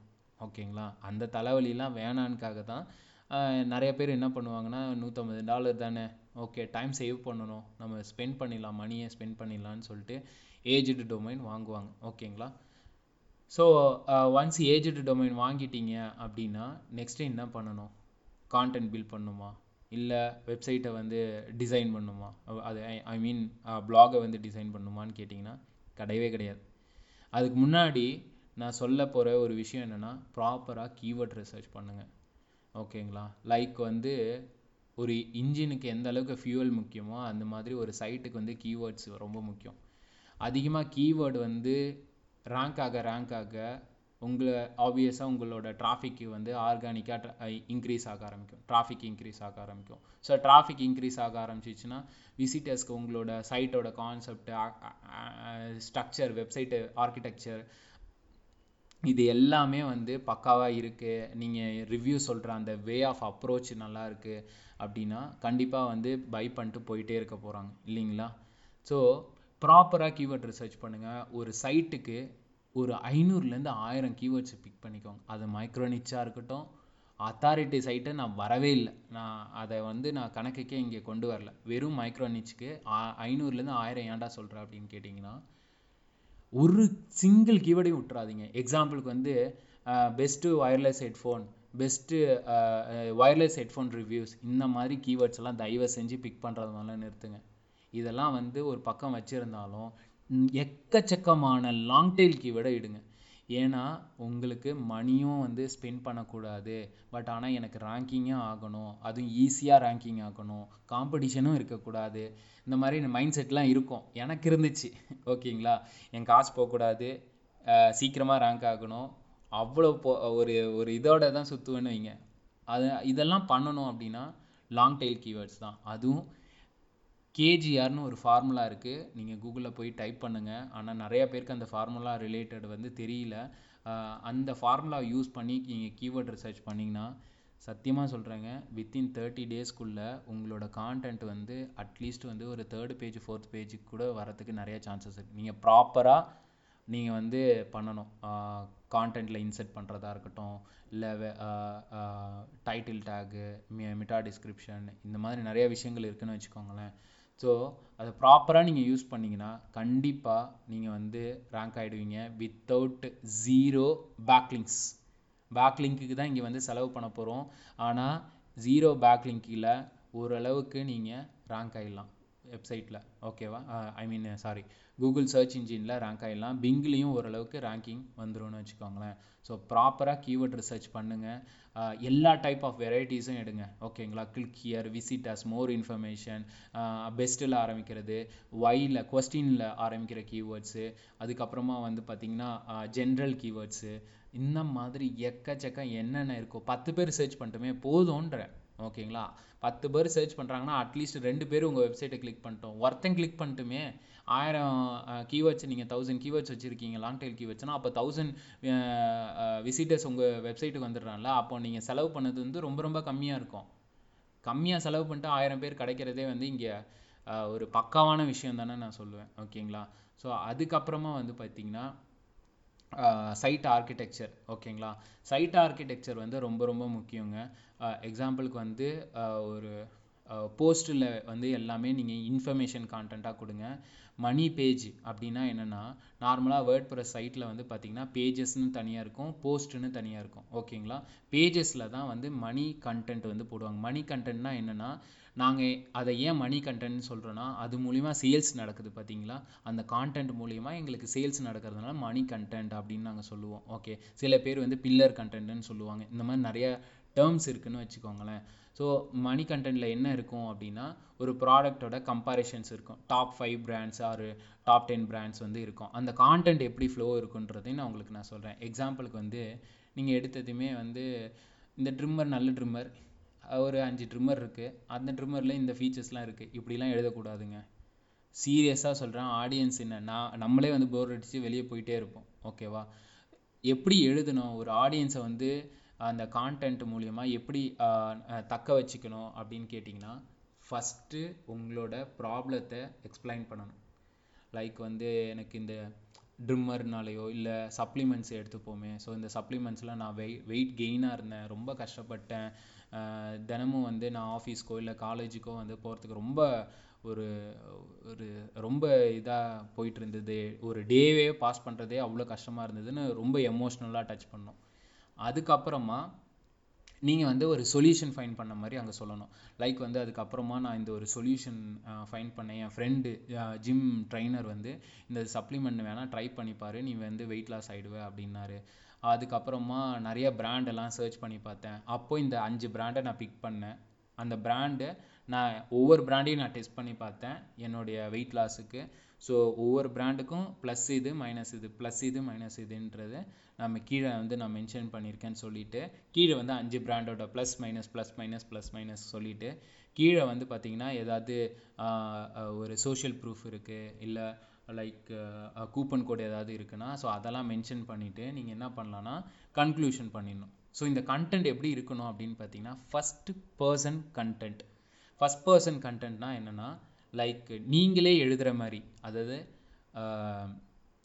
இப்போ நான் உங்களுக்கு சொன்னேன் பார்த்தீங்களா, நான் இந்த மாதிரி ஃபேஸ் பண்ணேன், இந்த மாதிரி என் ஜிம் ட்ரைனர் சொன்னார் அப்படின்றது சொல்கிறதுக்கும், இந்த மாதிரி வந்து சப்ளிமெண்ட்ஸ் இவ்வளோ ப்ராடக்ட்ஸ் இருக்குப்பா, ஸோ நீங்கள் வாங்கலாம், நான் இந்த ப்ராடக்ட்டில் இவ்வளோ ஃபீச்சர்ஸ் இருக்குதுன்னு ஜென்ரலாக பேசுகிறதுக்கு நிறைய டிஃப்ரென்ஸ் இருக்குது இல்லைங்களா. ஸோ அதனால் உங்கள் கான்டென்ட் வந்து ஃபஸ்ட் பர்சன் கான்டென்ட்டாக இருக்கணும். இந்த கான்டென்ட்குள்ளே நீங்கள் கீவேர்ட் ரிசர்ச் பண்ணிங்க பார்த்தீங்களா, ஸோ எந்தெந்த கீவேர்ட்லாம் நேச்சுரலாக இன்சர்ட் பண்ணணும் அப்படின்றத நீங்கள் பிளான் பண்ணுங்கள். நிறைய பேர் பண்ணுற தப்பு என்னென்னா, ஐயோ கீவேர்டில் வந்து இவ்வளோ பர்சன்டேஜ் இருக்கணும், அவ்வளோ பர்சன்டேஜ் இருக்கணும்னு கூகுளில் சொல்கிறாங்க, யூடியூப்பில் சொல்கிறாங்கன்னு சொல்லிட்டு நிறைய பேர் ஆட் பண்ணிக்கிட்டே இருப்பாங்க. ஆனால் அந்த சென்டென்ஸ் ஒரு ஃப்ளோ வந்துகிட்டே இருக்கும். அகெயின் தேவையே இல்லாமல் ஒரு கீவேர்டு அங்கே இருக்கும். அகெயின் அந்த ரீடிங் லெவல் வந்து பார்த்திங்கன்னா ட்ராப் ஆகி திரும்ப அந்த ஸ்டேபிள் மோடுக்கு வரும்னு வச்சுக்கோங்களேன். ஒருத்தவங்களோட சைக்கலாஜிக்கலாக நான் சொல்கிறேன். ஓகே, ஸோ நீங்கள் சூஸ் பண்ணுற இந்த கீவேர்டு வந்து நேச்சுரலாக அந்த சென்டென்ஸோடு இருக்கணும். ஸோ இதெல்லாம் எனக்கு கீவேர்டு கண்டென்ட்லாம் எழுத தெரியாதுடா, நீ என்ன இப்படிலாம் சொல்கிற அப்படின்னு கேட்டிங்கன்னா உண்மை. இங்கே யாருக்குமே வந்து இந்த அஃபிலியேட் மார்க்கெட்டிங் பண்ணுறவங்க அத்தனை பேருக்கும் கான்டென்ட்லாம் எழுத தெரியாது. இந்த கான்டென்ட் எழுதுறதுக்கே ஒரு ஆட்கள் இருக்காங்க. இப்போ நீங்கள் யூஎஸ் ப்ராடக்டை வந்து ப்ரொமோட் பண்ணுறீங்கன்னா நேட்டிவ் கான்டென்ட் ரைட்டர், அதாவது யூஎஸ் கான்டென்ட் ரைட்டராக தான் நீங்கள் பிடிக்கணும். இங்கே நிறையா பேர் வந்து அஃபிலியேட் மார்க்கெட்டிங்கில் மிகப்பெரிய ஃபெயில் ஆகிறது எங்கே அப்படின்னு கேட்டிங்கன்னா கான்டென்ட்டில் தான் ஃபெயில் ஆகுறாங்க. இது எல்லா ஸ்ட்ராட்டஜியும் சூப்பராக போடுவாங்க, ப்ராடக்ட் பிக் பண்ணுவாங்க. ஒரு யூஎஸ் பர்சன் வந்து அவன் ஒரு கான்டென்ட் படிக்கிறான்னா ஏஷியன் ரைட்டரோட கான்டென்ட்டை படித்தா அவன் அது எப்படி கன்வெர்ட் ஆகும்? அவனுக்கு ரொம்ப கஷ்டம். அவன் இங்கிலீஷை பற்றி அவனுக்கு நல்லாவே தெரியும். அப்போது என்ன நினைப்பாங்கன்னா இது வந்து ஒரு ஃபேக்கு அப்படின்ற மாதிரி அந்த மைண்ட் செட் வந்துடும். இதே நீங்கள் வந்து யூஎஸ் ரைட்டரை வச்சு பண்ணுறீங்க, இல்லை யூகேவோட ப்ராடக்டை ப்ரொமோட் பண்ணுறீங்கன்னா யூகே ரிலேட்டடான ரைட்டரை பிடிக்கிறீங்க அப்படின்னா காஸ்ட் அதிகமாக தான் வரும். உண்மையே சொல்லப்போனால் காஸ்ட் அதிகம்தான். ஒரு 500 வேர்ட்ஸுக்கு வந்து $50 வரைக்கும் பே பண்ணுற ரைட்டர்ஸ் எல்லாமே இருக்காங்க. ஓகேங்களா? ஆனால் நீங்கள் வந்து ரிட்டர்ன்ஸ் பார்த்துடலாம். நீங்கள் அதுதான் நான் ஃபஸ்ட்டே சொன்ன மாதிரி, நீங்கள் அதிகமாக மணி போடணும், அதுக்கப்புறமா மணி எந்த அளவுக்கு எடுக்க முடியுமோ அந்த அளவுக்கு எடுக்கலாம் அப்படின்ற சொன்ன கான்செப்டே அதுதான். இந்தியாவில் அது மாதிரி ஆளே இல்லையாடான்னு கேட்பீங்க. கண்டிப்பாக இருக்காங்க, நான் இல்லைன்னு சொல்ல. லைக் குவாலிட்டியாக ரைட் பண்ணுறவங்களே இருக்காங்க. ஆனால் யூஎஸோட இங்கிலீஷுக்கும் நம்மளோட இங்கிலீஷுக்குமே நிறைய டிஃப்ரென்ஸ் இருக்குது. சின்ன சின்ன வேர்ட்ஸில் ஆரம்பித்து நம்ம சில இடத்துல இஸ்வாஸ் யூஸ் பண்ணுவோம், அவங்க இஸ்வாஸ்னே யூஸ் பண்ண மாட்டாங்க. ஓகேங்களா? இந்த மாதிரி குட்டி குட்டி விஷயத்துலேயே அவன் அசால்ட்டாக கண்டுபிடிச்சிருவான். இது என்ன ஏஷியன் ரைட்டர் தானே எழுதுனது அப்படின்ற மாதிரி ஈஸியாக ஃபைண்ட் அவுட் பண்ணிட்டு போயிட்டே இருப்பாங்க. ஸோ இந்த தப்பு தயவு செஞ்சு பண்ணவே பண்ணாதீங்க டிசைன் பண்ணும்போது மட்டும். அதுக்கப்புறமா வந்து பார்த்தீங்கன்னா நான் ஆஸ் யூஷுவலாக வந்து இன்னர் பேஜுக்கு வந்து லிங்க் கொடுக்கறது, அப்புறம் எக்ஸ்டர்னல் பேஜுக்கு வந்து லிங்க் கொடுக்கறது, இந்த மாதிரி ரெகுலர் ப்ராக்டிசஸ் எஸ்இஓ ப்ராக்டிசஸ்லாம் பண்ணுங்கள். கண்டிப்பாக வந்து ரேங்க் ஆகிடுவீங்கன்னு வச்சுக்கோங்களேன். நெக்ஸ்ட்டு வந்து பார்த்திங்கன்னா லைக் பேக்லிங்க் வருவோமே. ஸோ இந்த பேக்லிங்கை பொறுத்த வரைக்கும் பார்த்திங்கன்னா என்னென்ன லைக் என்ன டெக்னாலஜி என்ன ஸ்ட்ராட்டஜி வந்து நான் யூஸ் பண்ணுவேன் அப்படின்னு பார்த்தீங்கன்னா 3 ஸ்ட்ராட்டஜிஸ் தான். ஒன்று வந்து பார்த்திங்கன்னா நான் வந்து guest post, niche edit, image edit, bullet proof backlink கேம்பெயின்ற 2-3 தான் 3-4 தான் நான் வந்து யூஸ் பண்ணுவேன். அதுக்கப்புறமா இந்த வெப்சைட்டுக்கு தேவையான சர்ச் கன்சோலை இன்ஸ்டால் பண்ணிடுவேன். அதுக்கப்புறம் கூகுள் அனாலிட்டிக்ஸ் டூலை இன்ஸ்டால் பண்ணிடுவேன். ஏன் இன்ஸ்டால் பண்ணுறேன் உள்பட நான் சொல்கிறேன் உங்களுக்கு பின்னாடி. அதுக்கப்புறமா நான் என்ன பண்ணுவேன்னா சோஷியல் மீடியா ப்ரொஃபைலை வந்து நல்லா பில்ட் பண்ணுவேன். இது வந்து என் வெப்சைட்டு, என் கம்பெனி அப்படின்னு நினச்சி அந்த சோஷியல் மீடியாவில் இருக்கிற லைக் அந்த லைக்ஸாக இருக்கட்டும், இல்லை ஃபாலோவர்ஸாக இருக்கட்டும், இந்த மாதிரி விஷயங்கள்லாம் நான் வந்து பண்ணிகிட்டே இருப்பேன்னு வச்சுக்கோங்களேன். இந்த மாதிரி பண்ணுறதுனால என்ன பிரயோஜனம் அப்படின்னு கேட்டிங்கன்னா அதுக்கும் நான் சொல்யூஷன் நான் சொல்கிறேன். அது மட்டும் இல்லாமல் கடைசியாக ஒரு ஸ்ட்ராட்டஜி இருக்குது. உங்கள் காம்படிட்டர் இருக்காங்கல்ல, நீங்கள் கீவேர்ட் ரிசர்ச் பண்ணும்போதே காம்படிட்டர்லாம் நீங்கள் வந்து அனலைஸ் பண்ணி வச்சுருப்பீங்க. ஸோ அந்த காம்படிட்டரோட பேக்லிங்க்ஸை ரிப்ளிகேட் பண்ணலாம். லைக் அவன் எங்கெங்கெல்லாம் பேக்லிங்க் பில்ட் பண்ணியிருக்கானோ அங்கெல்லாம் போயிட்டு நீங்கள் பேக்லிங்க் வந்து பில்ட் பண்ண ஆரம்பிக்கலாம். ஸோ இந்த மாதிரி பண்ணும்போது உங்களோட கீவேர்ட்ஸோட பொசிஷன் வந்து டே பை டே வந்து இன்க்ரீஸ் ஆகிட்டே இருக்கும். டிராஃபிக் வரும், கமிஷனும் வந்து வந்துக்கிட்டே இருக்குன்னு வச்சுக்கோங்க. ஓகே, நீங்கள் வந்து எல்லாத்தையும் செட் பண்ணிட்டீங்க. இப்போது வந்து மணியும் மேக் பண்ண ஆரம்பிச்சிட்டிங்க. ஒரு $50 $100 மணி மேக் பண்ண ஆரம்பிச்சிட்டிங்க. இதோட 2 மாதம் ஆகுது, $100 அந்த ஸ்டேபிளாக வந்துட்டுருக்கு. இப்போது ஒரு செம்மையான விஷயம் சொல்கிறேன். இந்த $100 இன்ட்டு 10 டைம்ஸ் உங்களுக்கு காசு வந்தால் நீங்கள் வேணான்னு சொல்லுவீங்களா? எப்படி? கண்டிப்பாக நான் யாருமே சொல்ல மாட்டாங்க. வேணாம், எனக்கு $1000 வேணாம்லாம் யாருமே சொல்ல மாட்டாங்க. ஆக்சுவலாக அதிகமாகவே உங்களுக்கு கிடைக்கும். $1000ன்னு கிடையாது, அதிகமாகவே கிடைக்கும். என்னன்றது பார்த்தீங்கன்னா நீங்கள் இந்த வெப்சைட்டுக்கு இன்வெஸ்ட் பண்ணது வந்து ஒரு $200 ஓவராலாக இன்வெஸ்ட் பண்ணியிருக்கீங்க. அதுக்கப்புறம் பேக் லிங்கில் ஆரம்பித்து கான்டென்ட்டில் ஆரம்பித்து ஹாஸ்டிங் அது இது எல்லாம் சேர்த்து ஒரு $200 நீங்கள் வந்து இன்வெஸ்ட் பண்ணிட்டீங்க. அந்த $200 ஆல்ரெடி நீங்கள் எடுத்துட்டீங்க. அந்த மந்த்லி $100 கிடைச்சது பார்த்தீங்களா? ஸோ அதை எடுத்துட்டீங்க. இப்போது என்ன பண்ணலான்னா, உங்களுக்கு வந்து கீவேர்டு வந்து ஒரு 500 கீவேர்டு இண்டெக்ஸ் ஆகிருக்கு. அதில் வந்து ஒரு 20 கீவேர்டு வந்து ஃபஸ்ட்டு பேஜில், செகண்ட் பேஜில் இந்த மாதிரி இருக்குது. டிராஃபிக் குவாலிட்டியாக இருக்குது. இப்படிலாம் இருந்ததுன்னா உங்களோட வெப்சைட்டை நீங்கள் ஃப்ளிப் பண்ணலாம் மீன்ஸ் சேல் பண்ணிடலாம். என்னடா இவ்வளோ கஷ்டப்பட்டு பில்ட் பண்ணிட்டு என்னடா சேல் பண்ண சொல்கிற அப்படின்னு கேட்டிங்கன்னா விஷயம் இருக்குது. இங்கே தான் எல்லாருமே வந்து செம்ம ஸ்மார்ட்டாக ஒர்க் பண்ணிகிட்ருக்கானுங்க. ஓகேவா? யூஎஸில் இருக்கிறவங்களும் யூகேல இருக்கிறவங்களும் அவங்களோட கான்செப்டே என்னென்னா, ஒரு வெப்சைட்டை டெவலப் பண்ணுவாங்க. கரெக்டாக 3 மாதம், ஒரு மாதத்துக்குள்ளே ரேங்கிங் கொண்டு வந்துடுவாங்க. ஓகேவா? பிளாக் ஹேட் மெத்தட்லாம் கிடையாது. Pure white hat, grey hat மெத்தட்லேயே வந்து சில பேர்லாம் யூஸ் பண்ணி ரேங்கிங் கொண்டு வந்துடுவாங்க. ஒரு 3 மாதம் 4 மாதம் வந்து அந்த மணி மேக் பண்ணுறாங்க பார்த்தீங்களா, அதை அப்படியே கொண்டு போயிட்டே இருப்பாங்க. அதுக்கப்புறமா ஆஃப்டர் 6 மந்த்ஸ்க்கு அப்புறம், பிகினர்ஸை மட்டும்தான் இப்போ நான் சொல்கிறேன், ஆஃப்டர் 6 மந்த்ஸ் 7 மந்த்ஸ்க்கு அப்புறம் இன்டூ 12 டைம்ஸ், இன்டூ 20 டைம்ஸ். இப்போ மந்த்லி $100 மேக் பண்ணுறாங்கன்னா ஆவரேஜாக பார்த்தீங்கன்னா $100 தான். ஓகேவா?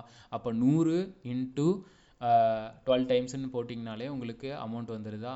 $1200 வருது. ஓகேங்களா? ஆல்ரெடி அவன் இன்வெஸ்ட் பண்ண காசுலாம் மந்த்லி $100 எடுத்துட்டான். சேல் பண்ணும்போது அகைன் $1200 அசால்ட்டாக கிடைக்கிது அவனுக்கு. ஓகேவா? திரும்ப அந்த $1200 திரும்ப ஒரு நியூ வெப்சைட்டை க்ரியேட் பண்ணுவான், திரும்ப ஃப்ளிப் பண்ணுவான், ரேங்க் பண்ணி ஃப்ளிப் பண்ணுவான், திரும்ப நியூ வெப்சைட். இதுதான் ஒரு பிஸ்னஸாகவே அங்கே பண்ணிகிட்ருக்காங்க. இந்த இன்டர்மீடியேட் எக்ஸ்பர்ட்டாக இருக்கிறவங்களாம் என்ன தெரியுமா பண்ணுவாங்க, ரேங்க் பண்ணிடுவாங்க. அந்த மணி ஏர்ன் பண்ணுறாங்க பார்த்தீங்களா, ஆவரேஜ் ரேஷியோ கரெக்டாக 12 மாதம் டைம் எடுத்துப்பாங்க. ஓகேங்களா? ஃபஸ்ட்டு மாதம் செகண்ட் மாதம்லாம் பார்த்தீங்கன்னா $100 $200 அப்படியே கொஞ்சம் கொஞ்சமாக இன்க்ரீஸ் ஆகும். அவன் 12வது மாதத்தில் அவன் மந்த்லி அஃபிலியேட் மார்க்கெட்டிங்லேருந்து ஏர்ன் பண்ணுறது வந்து பார்த்தீங்கன்னா $5000 $6000 ஏர்ன் பண்ணுவான். ஓகேங்களா? அப்போ $5000 நம்ம வச்சுப்போமே, இன்ட்டு 12 டைம்ஸ் போடுங்க, எவ்வளோ கிடைக்குது? ஒரு வருஷத்துக்கு அவன் மாதம் சம்பளம் வாங்கினா கூட அவ்வளோ காசு வராது. அவன் டைம் ஸ்பெண்ட் பண்ணுறது எல்லாமே என்னென்னா, அவனோட எஸ்இஓ நாலேஜை வந்து இம்ப்ரூவ் பண்ணிக்கிட்டு அந்த வெப்சைட்டை ரேங்க் பண்ணி மணி மேக் பண்ணுவான். இதுதான் வந்து அங்கே வந்து ஒரு மிகப்பெரிய கான்செப்ட் போயிட்டுருக்கு. அஃபிலியேட் மார்க்கெட்டிங்கில் ஏர்ன் பண்ணுறதை விட அஃபிலியேட் மார்க்கெட்டிங்கில் ஒரு 2 மாதம்லேருந்து ஒரு 8 மாதம் 10 மாதம் வரைக்கும் ஏர்ன் பண்ணிவிட்டு அதை ஃப்ளிப் பண்ணுறாங்க பாருங்கள், அங்கே தான் அவனுங்க வந்து பில்லியனர் ஆகுறானுங்க. இந்த மாதிரி ஒரு 10 சைட்டு ரெடி பண்ணிடுறானுங்க. 10 சைட்டையுமே வந்து பார்த்திங்கன்னா ஃப்ளிப் பண்ணுறாங்க. நான் வந்து 2014-16 அந்த டைம், ஓகேங்களா, நான் ஒரு டைம் கூட இங்கே உங்ககிட்ட எக்ஸ்பிளைன் பண்ணேன், ஏதோ ஒரு இயர் சொல்லி, ஒரு ஹோம் நிச்சி வந்து சைட் வாங்கி ஃப்ளிப் பண்ணேன் அப்படின்ட்டு. அந்த டைம் எப்போ வாங்கினேன் என்ன ஏதுன்னு பேப்பர்லலாம் நோட் பண்ணி வச்சு உட்காந்து பேசிகிட்டு இருந்தேன் அன்றைக்கி. ஓகேங்களா? நான் ஒரு 6 இயர்ஸ் முன்னாடிங்க. ஓகேங்களா? இந்த ஃப்ளிப்பிங் வந்து நிஜமாகவே உண்மைதானா, ப்ராஃபிட் நிஜமாக இருக்கா அப்படின்னு சொல்லிட்டு நான் வந்து ட்ரை பண்ணேன். அதுக்கப்புறமா அன்ஃபார்ச்சுனேட்டாக எனக்கு சக்ஸஸ் ஆகிட்டு நான் ஏன் அதுக்கப்புறம் கண்டினியூ பண்ணாலும், அன்ஃபார்ச்சுனேட்டு எனக்கு கொஞ்சம் பர்சனல் இஷ்யூஸ்னால டோட்டலாக அந்த அஃபிலியேட் மார்க்கெட்டிங் டோட்டலாகவே வந்து ஸ்டாப் பண்ணிட்டு இருக்கேன். அகைன் எப்போயாவது நான் கண்டிப்பாக ஸ்டார்ட் பண்ணுவேன். ஏன்னா நான் தான் ஃப்ளிப் பண்ணி அந்த காசை பார்த்துட்டேன்ல. அதுக்கு வந்து ஒரு டைம் வேணும், ஒரு டீம் வேணும், எல்லாமே வேணும். அதெல்லாம் தாண்டி நான் கரெக்டாக இருக்கணும். இந்த அஃபிலியேட் மார்க்கெட்டிங்கில் நான் கற்றுக்கிட்டது, நான் கிளைண்ட்டுக்கிட்ட ஒர்க் பண்ணது, நான் ஃப்ளிப் பண்ணது, இதெல்லாம் பேஸ் பண்ணி என்னால் முடிஞ்ச அளவுக்கு 1 ஹவருக்குள்ளே வந்து நான் சொல்லிட்டேன். கடைசியாக ஒரே ஒரு விஷயம் மட்டும் நான் உங்ககிட்ட நான் சொல்லலை.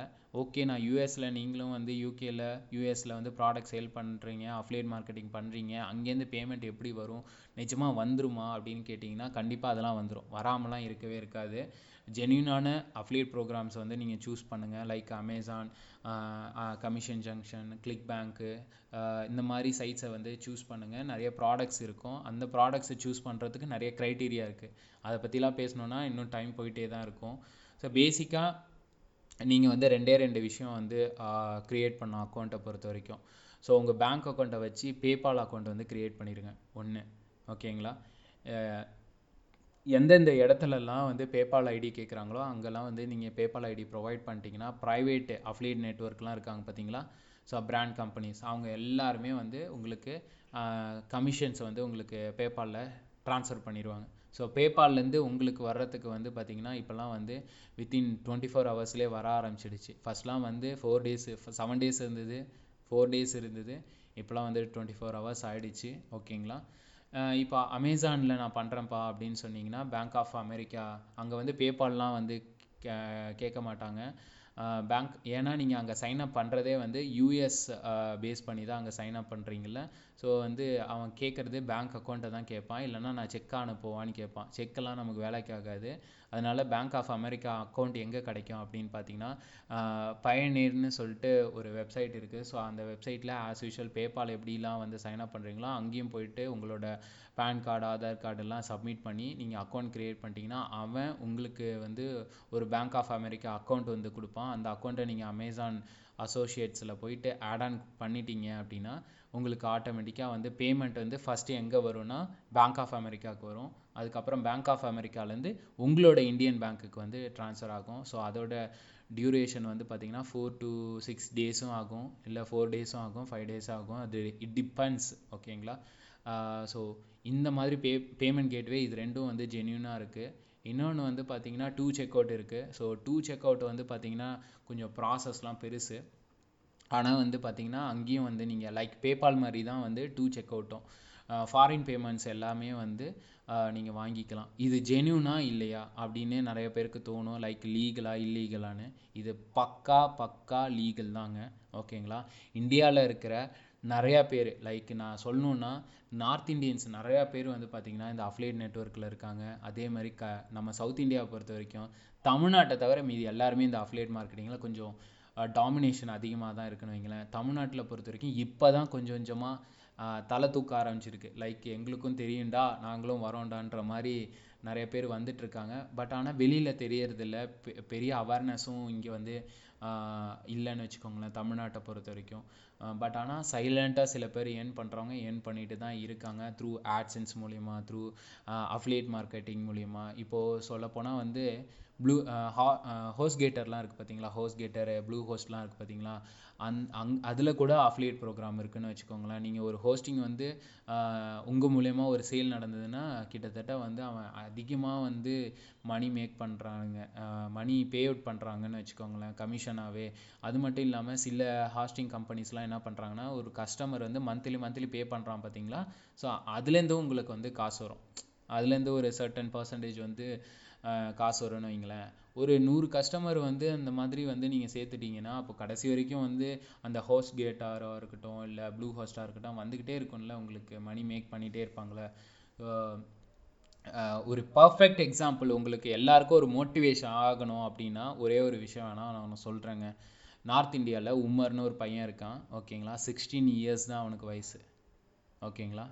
அந்த 16 இயர்ஸில் அவன் இப்போ எவ்வளோ தெரியுமா மணி மேக் பண்ணுறான். நான் சொல்கிறது ரொம்ப மீகர் அமௌண்ட்டு, ஆனால் இதுக்கு மேலேயும் அவன் வந்து மணி மேக் பண்ணுறான்னு எனக்கு நல்லாவே தெரியும்.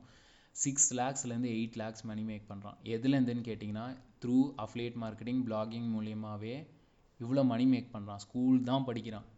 ஓகேங்களா. நான்லாம் வந்து அவனை பற்றி கேள்விப்பட்டபோது அவன் வயசில் நம்ம என்னடா பண்ணோம் அப்படின்னு யோசிக்கும்போது கேவலமாக இருந்துச்சு. இப்போ உள்ள ஜென்ரேஷன் பசங்கள்லாம் வந்து வேறு லெவல் யோசிக்கிறாங்க அப்படின்ற மாதிரிலாம் நான் யோசிக்க ஆரம்பித்தேன். அதை அப்படியே இங்கே கொண்டு வந்தேன். நம்ம தமிழ்நாட்டு பசங்களாம் என்ன பண்ணுறாங்க, நம்ம எப்படி இருந்தோமோ அதே மாதிரி தான் எல்லாரும் அப்படியே தான் இருக்காங்க அப்படின்னு எனக்கு தோண ஆரம்பிச்சிருச்சு.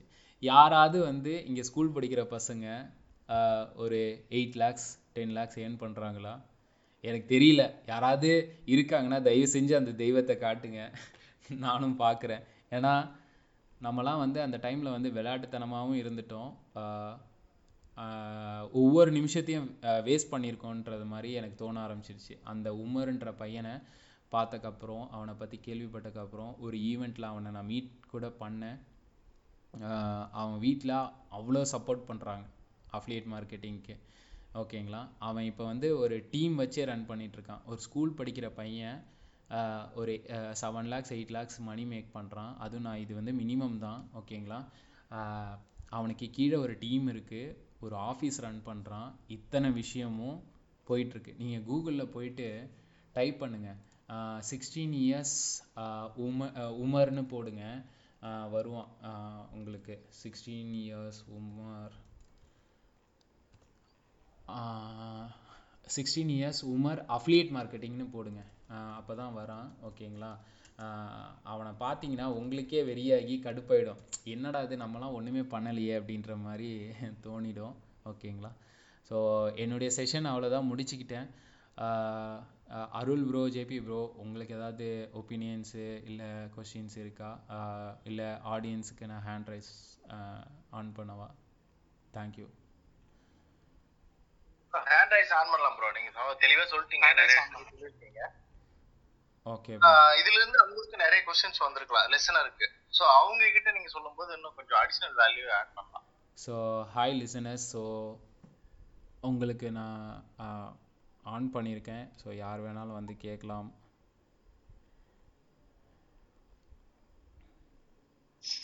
Hello bro.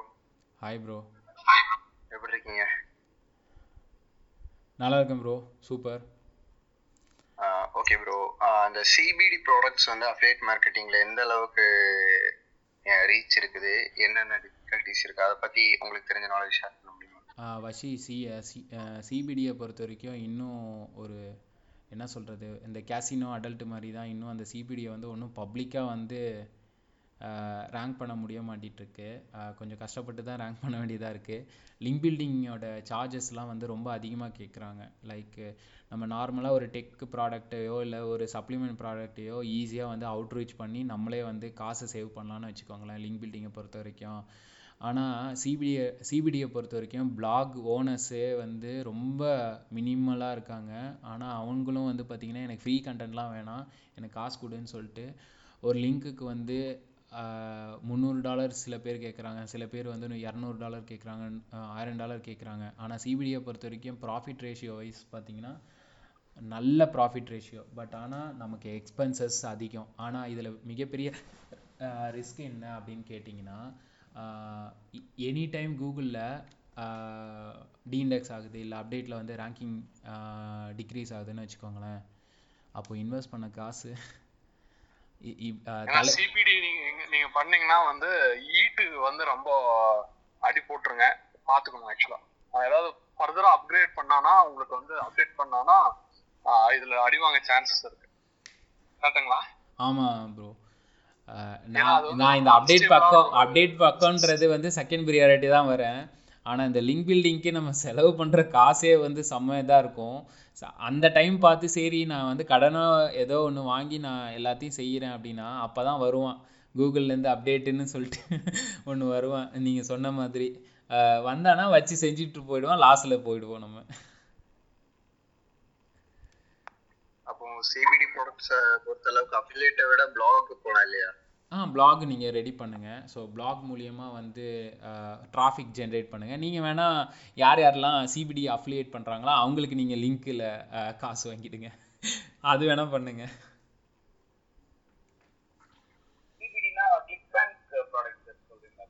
ப்ரோ சிபிடினா ஒன்றும் இல்லை ப்ரோ, கஞ்சா மூலியமாக வர மெடிசின்ஸு பில்ஸு அதெல்லாம் தான் ப்ரோ.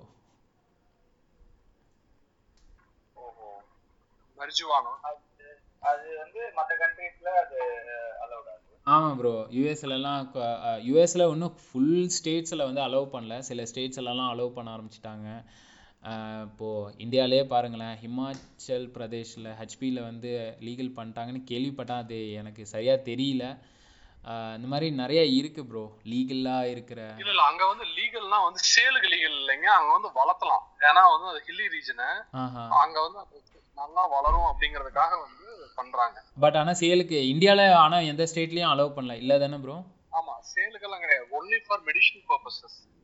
அவங்க மெடிக்கல் யூனிட்ஸ்க்கு வந்து மேனுஃபேக்சர் பண்றாங்கல்ல, அவங்களுக்கு சப்ளை பண்றதுக்கு தான் வந்து கான்ட்ராக்ட் ஃபார்மிங் மாதிரி பண்ணுவாங்களே ஒழிய. ஏன்னா இப்போ பாத்தீங்கன்னா மோஸ்ட்லி அது வந்து பாகிஸ்தான் அண்ட் ஆப்கானிஸ்தான்ல இருந்து நிறைய வாங்குவாங்க. ஓகே. ஸோ அது வந்து இப்போ இங்க வந்து அலோவ் பண்றாங்க. இங்க தமிழ்நாட்டிலே இருக்கு ஆக்சுவலா, சர்டன் இடத்துல எல்லாம் வந்து கான்ட்ராக்டோட. இப்ப சந்தன மரம் வச்சிருக்காங்க பாத்தீங்களா, அது எவ்வளவு கேர்ஃபுல்லா வச்சிருக்காங்களோ அதே மாதிரி இங்கேயும் பண்றாங்க. கேரளா, தமிழ்நாட்டுலயும் பண்றாங்க. இந்த இங்க கொல்லிமலையிலேயே அதிகமாவே உண்டு. ஓ அப்படியா? ஆமா, கொல்லிமலையில எக்கச்சக்கம். வஷி உங்களுக்கு இப்போ கிளியரா வஷி? ஸோ சிபிடி மூலியமா என்னென்ன டிஃப்ரென்ஸ்ன்றது? Clear bro. ஆக்சுவலா இது சிபிடி பத்தி பார்க்கும்போது நிறைய பிளாக் தான் பார்த்தேன். இல்லை எக்ஸ்பைரி டொமைன்ல வாங்கி அவங்க பிளாகர்ஸ் தான் நிறைய பில்ட் பண்ணியிருக்காங்க, அப்படிதான் பார்த்தேன். அதனாலதான் அதை பத்தி கேட்டேன். இல்லை அதில் அஃபிலியேட் பண்றவங்க எல்லாருமே எல்லாம் ஃபாரினர்ஸ் தான் நிறைய பேர் அஃபிலியேட் பண்றாங்க. லீகலைஸ்ட் பண்ண கண்ட்ரில மட்டும்தான் அவங்க நிறைய இதில் அஃபிலியேட் பண்ணிட்டு இருக்காங்க. ஆமா, அதுதான் கேட்டேன். அதனால உங்களுக்கு நேட்டிவ் கண்டென்ட் கிடைக்கிறதே கஷ்டமா இருக்குங்க. unless you experience you can't blog. கரெக்ட்டுங்களா? ஆமா. சோ அது அந்த விஷயத்திலே வந்து நம்ம வந்து அதை பார்த்து பண்ணணும். அது நல்லா பண்ணணும்னா அதுக்கு என்ன ஸ்டெப்ஸ் இருக்கும், நேட்டிவ் கண்டென்ட் மாதிரி போடுறதுக்கு வந்து நீங்க ஸ்டெப்ஸ் எடுக்கணும். நீங்க கரெக்டா பிளான் பண்ணுங்க வஷி. கரெக்டா பிளான் பண்ணீங்கன்னா சக்சஸ் ஆகலாம் சிபிடியை பொறுத்த வரைக்கும். ஆனா ரிஸ்க் ஃபேக்டரும் இருக்கு. Okay bro, thank you bro. Thank you Vashi. Nagaraj, hi Nagaraj. வணக்கம் ப்ரோ. ப்ரோ எனக்கு என்ன டவுட்னா, இப்போ அஃபிலியேட் மார்க்கெட்டிங் இதை யூஎஸ் பேஸ்டு பண்ணும்போது வந்து பார்த்தீங்கன்னா, அதாவது சர்ச் செட்டிங்ஸ் இது எல்லாமே யூஎஸ் செட்டிங்ஸ் சேஞ்ச் பண்ணி விபிஎன் மூலியமா அந்த மாதிரி தான் பண்ணணுமா, இல்லை நார்மல் நம்மளுடைய செட்டிங்ஸ்ல இருந்தே அது வந்து பண்ணலாமா? விபிஎன்லாம் தேவையில்லை ப்ரோ. நான்லாம் வந்து நார்மல் செட்டிங் வச்சே தான் அத்தனை விஷயத்தையும் பண்ணேன். ஓகேங்களா? நம்ம என்ன இதில் என்ன பண்ணுறோம் சொல்லுங்கள். நம்ம வந்து ப்ரோக்ராம் அப்ளை பண்ணுறோம், கான்டென்ட் ரெடி பண்ணுறோம், வெப்சைட்டு பிளாகை ரெடி பண்ணுறோம். ஓகே, ஸோ கூகுளில் ரேங்கிங் பண்ணுறதுக்குள்ள ஆக்டிவிட்டீஸு ப்ராக்டிசஸ்லாம் வந்து பண்ணிகிட்ருக்கோம். ஓகேங்களா? ஸோ இதில் வந்து ஒரு விபிஎன் தான் வேணும் அப்படி இப்படின்லாம் அவசியமே கிடையாது ப்ரோ. ஆக்சுவலாக விபிஎன்லாம் யூஸ் பண்ணக்கூடாது. கிளிக் பேங்க்லாம் வந்து பார்த்தீங்கன்னா விபிஎன் யூஸ் பண்ணிலாம் நீங்கள் லாகின் பண்ணிங்கன்னா உங்களை பேன் பண்ணிட்டு போயிட்டே இருப்பான். உங்களை அசால்ட்டாக கண்டுபிடிச்சிருவான் நீங்கள் விபிஎன் தான் யூஸ் பண்ணுறீங்கன்ற மாதிரி. கமிஷன் ஜங்ஷன்லாம் கண்டுபிடிச்சிருவான். ஓகேங்களா? ஸோ அதெல்லாம் தேவையில்லை ப்ரோ. கூலாக நீங்கள் இந்தியாவில் உட்காந்துட்டு எங்கே வேணாலும் உட்காந்துட்டு இந்த விஷயத்தை செய்யலாம். Okay bro, thank you. Thank you bro. Manikandan, hi.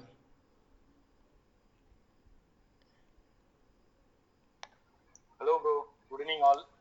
Good evening. ஆக்சுவலாக நீங்கள் அவ்வளோ இன்ஃபர்மேஷன் சொல்லியிருக்கீங்க. ஸோ என்னால் எல்லாத்தையுமே டைஜஸ்ட் பண்ண முடியல.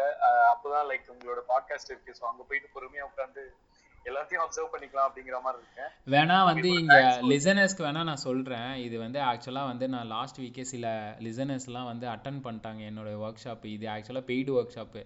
அதை தான் வந்து நான் உங்களுக்கு இன்றைக்கி ஃப்ரீயாகவே இன்ஃபர்மேஷனாக ஷேர் பண்ணிட்டேன்னு வச்சுக்கோங்களேன். சப்போஸ் அதோட வீடியோ ஃபார்மேட் வேணும்னா எனக்கு இந்த சேனல் டிஎம் பண்ணுங்க. ஓகேங்களா? நான் லிங்க் வேணால் அனுப்புகிறேன் உங்களுக்கு. அந்த வீடியோவில் பாருங்கள். கீவேர்ட் ரிசர்ச் பண்ணுறது, கான்டென்ட் வந்து எப்படி இருக்கணும், என்ன ஏதுன்ற இன்னும் டீட்டெயில்டாக. ஆக்சுவலாக அந்த ஒர்க் ஷாப்பு கிட்டத்தட்ட 2.5 மணி நேரம் நடந்துச்சு. நிறைய பேர் இங்கே இருக்கிறவங்களே வந்தாங்கன்னு வச்சுக்கோங்களேன். ஸோ லிசனர்ஸ், உங்களுக்கு அந்த வீடியோ ஃபார்மேட் வேணும்னா லிங்க் வேணும் அப்படின்னா எனக்கு டிஎம் பண்ணுங்கள். நான் லிங்க் உங்களுக்கு நான் ஷேர் பண்ணிடுறேன். இதே கிளப் ஹவுஸ்லேயே உங்களால் சேட் பண்ண முடியும். ஸோ நீங்கள் இன்ஸ்டாகிராமில் தான் வந்து சேட் பண்ணணுன்னு அவசியம் இல்லை. ஸோ கிளப் ஹவுஸ்லேயே நீங்கள் எனக்கு பிங்க் பண்ணுங்கள். நான் லிங்க் டேரெக்டாக உங்களுக்கு நான் ஷேர் பண்ணிடுறேன். இன்னும் கிளியராக இருக்கும் விஷுவலாக. நான் வீடியோ த்ரூ வீடியோ மூலிமா தான் எல்லாத்தையும் எக்ஸ்பிளைன் பண்ணியிருப்பேன். வித் லைவ் எக்ஸ்பீரியன்ஸோட இன்னும் கொஞ்சம் கிளியராக இருக்கும்னு நினைக்கிறேன். யாருக்கெல்லாம் இன்னும் கிளாரிட்டி வேணும் அப்படின்னு நினைக்கிறீங்களோ. ஸோ மணி, அவங்களுக்கு வேணும்னா நீங்கள் வந்து வீடியோ பார்த்துக்கோங்க, பார்த்து இன்னும் நிறைய கற்றுக்கோங்க. அந்த ஒர்க் ஷாப்பு ஃப்ரீயாகவே இப்போ அப்லோட் நான் பண்ணிட்டேன், எல்லோரும் தெரிஞ்சுக்கணும் அப்படின்ட்டு. Thank you Mani, thank you so much.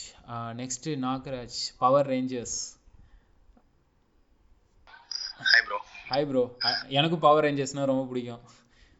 Thank you bro. Bro ஆக்சுவலாக நான் அந்த அஃபிலியேட் வந்து கிட்டத்தட்ட ஒரு கொரோனா டைம்லேருந்து 2019 கற்றுட்டு இருக்கேன். சரிங்க ப்ரோ. ஆனால் இன்னும் ஆக்சன் டேக்கராக போகலை ஒன்று. ஓகே. ஆனால் நீங்கள் சொன்ன மாதிரி தான் இந்த பொருள்லாம் இப்படிலாம் சம்பாதிக்கலாமா, ஒரு சேஃப் அண்ட் சைட். நான் நிறையா பிஸ்னஸ் பண்ணுறேன், அதில் இன்வெஸ்ட் பண்ண விடுறது இது அஃபிலியேட் கொஞ்சம் ஒரு ட்ராக்கிங் மெத்தட்ஸ் இருக்குது. உங்கள்கிட்ட ட்ராக்கிங் மெத்தட்ஸும் நான் கேட்கணும்னு நினச்சேன் ப்ரோ ஆக்சுவலாக. ஓகே ப்ரோ, நான் இப்போ இவங்க எல்லாத்துக்கும் சொல்லக்கூடிய விஷயம் என்னென்னா, நான் ரொம்ப இன்ட்ரெஸ்டிங்காக பார்த்துட்டு இருக்கிறது, நான் கொஞ்சம் டேஸ்ட் பண்ணது ரெக்கரிங் கமிஷன் ரொம்ப நல்லா இருக்கு ப்ரோ. அது ஒரு விஷயம்.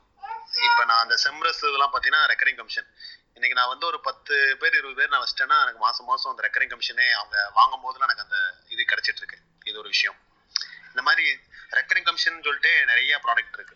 ஆமா, கடைசியா நான் மென்ஷன் பண்ணதே அதுதான். ஒரு ஹாஸ்டிங்கை வச்சு எக்ஸாம்பிளா சொன்னேன் பாத்தீங்களா. ஸோ மந்த்லி வந்து அவன் சப்ஸ்கிரைப் பண்ணிட்டே இருக்கானா அதுக்கு உங்களுக்கு கமிஷன் கிடைக்கும்ன்றது நான் மென்ஷன் பண்ணேன்.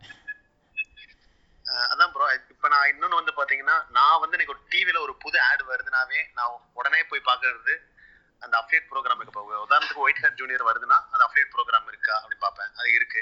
அப்ப எனக்கு ஒரு 2000-3000 கிடைக்குது ப்ரோ. அந்த மாதிரி இருக்கு. இதை வந்து கொஞ்சம் ஈஸியாவும் இருக்கு.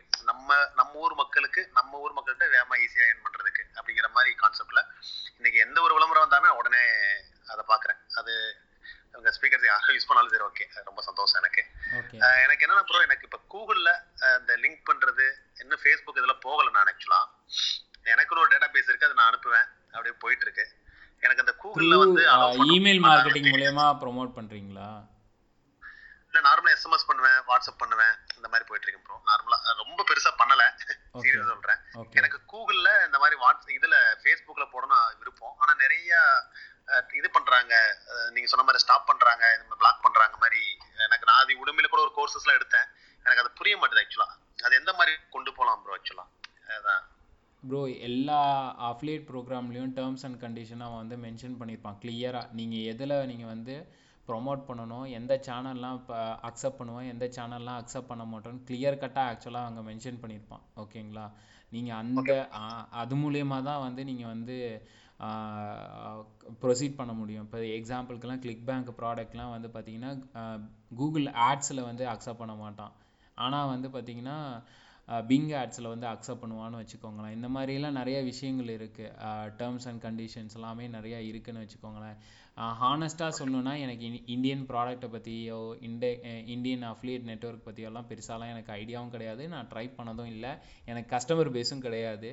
ஸோ பேசிக்காக நான் உங்களுக்கு சொல்கிறது ஒன்று தான் ப்ரோ. லைக் நீங்கள் வந்து அந்த டேர்ம்ஸ் அண்ட் கண்டிஷன்ஸை கம்ப்ளீட்டாக ரீட் பண்ணி பாருங்க, அவ்வளவுதான்.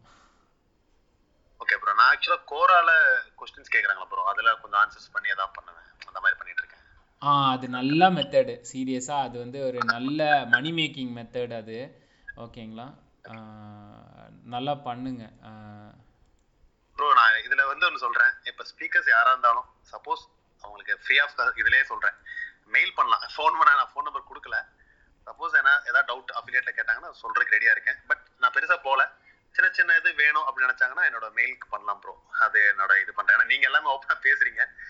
என்னோட முடிஞ்ச உதவியை நான் பண்றேன் ப்ரோ. எனக்கு அதான் ப்ரோ, கூகுள்ல வந்து இப்ப ஆட்ஸை போடுறதுனால கூகுளுக்கு என்ன பாதிப்பு இருக்கு ப்ரோ? அவங்களுக்கு வந்து வருமானம் தானே, அந்த டவுட் இருக்கு. ஏன்னா நான் அடுத்த லெவலுக்கு கூகுள் ஆட்ஸ், ஃபேஸ்புக் ஆட்ஸ் எல்லாம் போகணும் பாக்குறேன். ரெக்கரிங் கமிஷனை கொஞ்சம் அவங்களுக்குன்னு ஒரு ஸ்டாண்டர்ட்னு வச்சிருக்காங்களா ப்ரோ? ப்ரோ எல்லாருக்கும் ஒரு ஸ்டாண்டர்ட்னு ஒன்னு இருக்குல்ல. கண்டிப்பா. ஓகே. சோ அந்த ஸ்டாண்டர்டா அவங்க பிரேக் பண்ணாம போயிட்டு இருக்காங்க. ஓகே. ஃபேஸ்புக்ல ப்ரோ எப்படி ப்ரோ பண்றாங்களா? ஓகே பண்றாங்க ப்ரோ. அதுலயும் நிறைய ஹேக்ஸ் எல்லாம் பண்ணலாம். ஓகேங்களா? லைக் ரீடைரக்ட் மெத்தட்லாம் யூஸ் பண்ணி பண்ணலாம். ஆனால் என்னன்னா என்னை பொறுத்த வரைக்கும் இப்போ நான் வேணா ஒரு ஐடியா வேணா சொல்கிறேன் பாருங்க. இது வந்து ரீசெண்ட் டேஸில் ஆக்சுவலாக நான் ஒரு வீடியோ பார்த்தேன். நம்ம ஏன்டா இது மாதிரி யோசிக்கலான்ற மாதிரி எனக்கு தோணுச்சு. எக்ஸாம்பிளுக்கு அமேசானில் ஃபெவிக்விக்னு ஒரு ப்ராடக்ட் இருக்குன்னு வச்சுக்கோங்க. எக்ஸாம்பிளுக்கு சொல்கிறேன். ஓகே. ஸோ இவங்க என்ன பண்ணுறாங்கன்னா, இந்த ஃபெவிக்விக் வந்து இது வந்து நான் அந்த வீடியோ வந்து எனக்கு மாட்ரேட்டர் ஒருத்தர் தான் எனக்கு ஷேர் பண்ணாருன்னு வச்சுக்கோங்களேன். அந்த ஃபெவிக்விக்கை வந்து ஒட்டுறாங்க. ஓகே. ஒட்டிட்டு அவன் வந்து பிடிச்சி இழுக்கிறான். அந்த ஃபெவிக்விக்கு நல்ல கம் மாதிரி இருக்குன்னு வச்சுக்கோங்க, கிரிப்பாக இருக்குது. ஓகேவா? ஸோ இதோட பேக்ரவுண்டு மியூசிக் என்னவா இருக்கும்னு பார்த்தீங்கன்னா, அந்த ஹிந்தி சாங் ஒன்று ட்ரெண்டிங்காக போயிட்டுருக்கே ப்ரோ. ஒரு காமெடியாக கூட அதை எடுத்துப்பாங்களே, எனக்கு தெரியல ஆக்சுவலாக. அது எனக்கு அந்த ஸ்டார்டிங் வேர்ட் தெரியல. ஓகேங்க. சரி, நான் சொல்ல போகிறது என்னென்னா, ட்ரெண்டிங்காக வர அந்த மியூசிக்கை வந்து எடுத்துக்கணும்னு வச்சுக்கோங்களேன். அதை நீங்கள் த்ரூ ரீல்ஸ் மூலயமா ப்ரொமோட் பண்ணுறீங்க அப்படின்னா வியூஸ் அள்ளியும் உங்களுக்கு 1 மில்லியன் 2 மில்லியன்ஸ் வியூஸ் வரும்னு வச்சுக்கோங்களேன். அந்த காமெடியான ட்ராக் பேக்ரவுண்டில் இருக்கணும். அந்த ஃபெவிக்விக்கை வச்சுக்கிட்டு அந்த ஒரு வீடியோ மாதிரி ரெடி பண்ணி ரீல்ஸில் அப்லோட் பண்ணுறீங்க. அதில் கேப்ஷனில் வந்து பார்த்தீங்கன்னா இந்த ப்ராடக்ட்டை பை பண்ணணுன்னா இதை கிளிக் பண்ணுங்கன்னு சொல்லி லிங்க்கை போட்டிருப்பாங்க. அந்த லிங்க் என்னன்னு பார்த்தீங்கன்னா அஃப்லியேட் லிங்க்குன்னு வச்சுக்கோங்களேன். ஆனால் எனக்கு அந்த வீடியோ எனக்கு ஷேர் பண்ணும்போது அந்த வீடியோவோட கமெண்ட் மட்டுமே பார்த்தீங்கன்னா 40,000 கமெண்ட் இருந்தது. ஓகேங்களா, லைக்ஸ் மட்டுமே 1.2 மில்லியன் இருந்தது. லைக்ஸ் மட்டும் சொல்கிறேன். அப்போ எவ்வளோ வியூஸ் நடந்திருக்குன்னு பாருங்கள் அந்த ரீல்ஸுக்கு. ஸோ இந்த மாதிரி அதில் என்ன நடக்குது ஆக்சுவலாக அந்த விளம்பரத்தை போட்ட அந்த இதை பார்த்தோன்னே அஃப்லியேட் லிங்க் கொடுத்துருக்காங்களா? ஆமாம், கேப்ஷன்லாம் அஃப்லியேட் லிங்க்கு கீழே கொடுத்துருப்பாங்க. ஓகேங்களா, அப்போ எத்தனை பேர் அந்த ப்ராடக்ட்டை வந்து பை பண்ணியிருப்பாங்க? ஒரு 1000 பேர் பை பண்ணிட்டோமே 1 மில்லியனில். Okay okay okay. ஃப்ரீ தானே உங்களுக்கு அது? ஓகே, கண்டிப்பாக ப்ரோ. அந்த மாதிரி இல்லாமல் ட்ரை பண்ணுறாங்க ப்ரோ. ஓகே ப்ரோ, இப்போ இன்னொன்று, இப்போ நீங்கள் வந்து இப்போ ஏதோ சொன்னீங்க இல்லையா, இப்போ நீங்கள் ஒரு கைட்லைன்ஸ் மாதிரி கொடுக்குறீங்க இல்லையா, அது எப்படி கிடைக்குன்னு சொன்னீங்க? டிடிஎம்மா ஏதோ சம்திங் எடுத்துக்கலாம்னு சொன்னீங்க இல்லையா? இப்போ நீங்கள் ஏதோ சொன்னீங்க, இப்போ இதுக்கு முன்னாடி பேசுனாங்க நாகராஜன் ஆர் சம்திங் வீடியோ சொல்கிறீங்களா? இல்லை ப்ரோ, இதை வந்து ஆக்சுவலாக இன்றைக்கி நான் பேசின டாபிக் வந்து லாஸ்ட் வீக் வந்து பெய்டு ஒர்க் ஷாப்பாக நான் நடத்தினேன். ஓகேங்களா, பட் ஆனால் இந்த வாரம் வந்து சரி நம்ம ஆடியன்ஸ்க்கு வந்து இது ஃப்ரீயாகவே சொல்லிடலான்ட்டு தான் நான் இந்த இன்ஃபர்மேஷனை ஃப்ரீயாகவே நான் சொல்கிறேன்னு வச்சுக்கோங்களேன். அந்த வீடியோ உங்களுக்கு வேணும்னா எனக்கு லைக் க்ளப் ஹவுஸில் பிங்க் பண்ணுங்கள், அந்த வீடியோவோட யூஆர்எல் வந்து ஷேர் பண்ணுறேன். ஏன்னா பப்ளிக்காக நான் வந்து அது கொண்டு வந்துட்டேன் அந்த வீடியோவை. ஓகேங்களா, அந்த ஒர்க் ஷாப்பை பப்ளிக்காக கொண்டு வந்துட்டேன். இன்னும் விஷுவலாக இப்போ நான் சொன்னது வாயால் ஆடியோ மூலியமாக சொன்ன ஒரு விஷயத்த விஷுவலாக நீங்கள் பார்த்தீங்க அப்படின்னா இன்னும் கிளாரிட்டி கிடைக்குமேனுக்காக நான் சொன்னேன் ப்ரோ. நீங்கள் கிளாஸஸ் எடுக்கிறீங்களா ப்ரோ? நான் கிளாஸ்லாம் எடுக்கல ப்ரோ, நான் ஆடியன்ஸுக்காக ஒர்க் ஷாப் பண்ணி கொடுக்குறேன். ஓகேங்களா, okay okay okay bro, thank you bro. Thank you bro. Nivash, hi Nivash. Srinivas bro, welcome bro. Thank you. Hello Aravind, Arul, JP. ரொம்ப நாள் கழிச்சு வந்திருக்கீங்க. Thank you bro. Thanks Aravind. Hi Nivash. வணக்கம் அரவிந்த். அருள் பிரதர் வணக்கம். எனக்கு ஒரு கொஸ்டின் என்னன்னா, எல்லாமே அங்க சுத்தி இங்க சுத்தி கடைசியில வந்து நிக்கிறது வந்து கண்டென்ட்டுக்கு தான். ஸோ இந்த கண்டென்ட் வந்து கண்டிப்பா நம்ம எழுத முடியாதுன்றது சொல்லிட்டீங்க. ஸோ நேட்டிவ் இங்கிலீஷ் ஸ்பீக்கர் தான் எழுதணுன்றது சொல்லிட்டீங்க. இப்போ நேட்டிவ் இங்கிலீஷ் ஸ்பீக்கர்ல போனா அவனுங்க எவ்வளவு காசு கேட்கறானுங்க, அவனுங்கிட்ட என்ன மெயினா நம்ம ஸ்கில்லுன்னு சொல்லி அவனுங்கிட்ட பாக்குறது? ப்ரோ, காசை பொறுத்த வரைக்கும் அதான் சொன்னேனே முன்னாடியே, 500 வேர்ட்ஸுக்கு $50 வாங்குறவனே இருக்கானுங்க. ஓகேங்களா, அதே 500 வேர்ட்ஸுக்கு $20 வாங்குறவங்களும் இருக்காங்க. ஓகே, ஸோ ஆல்ரெடி அவங்க என்ன டைப் ஆஃப் ரிவ்யூஸ்லாம் எழுதியிருக்காங்கன்னு நீங்கள் கேட்கணும். ஓகேங்களா, ஸோ அந்த ரிவ்யூஸ்லாம் நீங்கள் படித்து பாருங்கள். உங்களுக்கு அந்த க்ரைட்டீரியாலாம் கரெக்டாக சூட் ஆகுதா, ஆல்ரெடி அவன் பண்ண ஒர்க்குக்கும் நீங்கள் எக்ஸ்பெக்ட் பண்ணுற அந்த க்ரைட்டீரியாவுக்கும் ஃபிட் ஆகுதான்னு பாருங்கள். அப்படி ஓகே சூட் ஆச்சு அப்படின்னா நீங்கள் பே பண்ணுறது தப்பே இல்லை ப்ரோ. எங்க பிரதர் எடுக்கலாம்? பிளாக் ஹாட்ல தான் எடுக்கணுமா இல்ல ஃபைவர்ல நல்லா இருக்குமா? தயவு செஞ்சு ஃபைவர்லாம் போகாதீங்க. ஓகேங்களா, இது அப்வொர்க்கு கொஞ்சம் சூட் ஆகும்.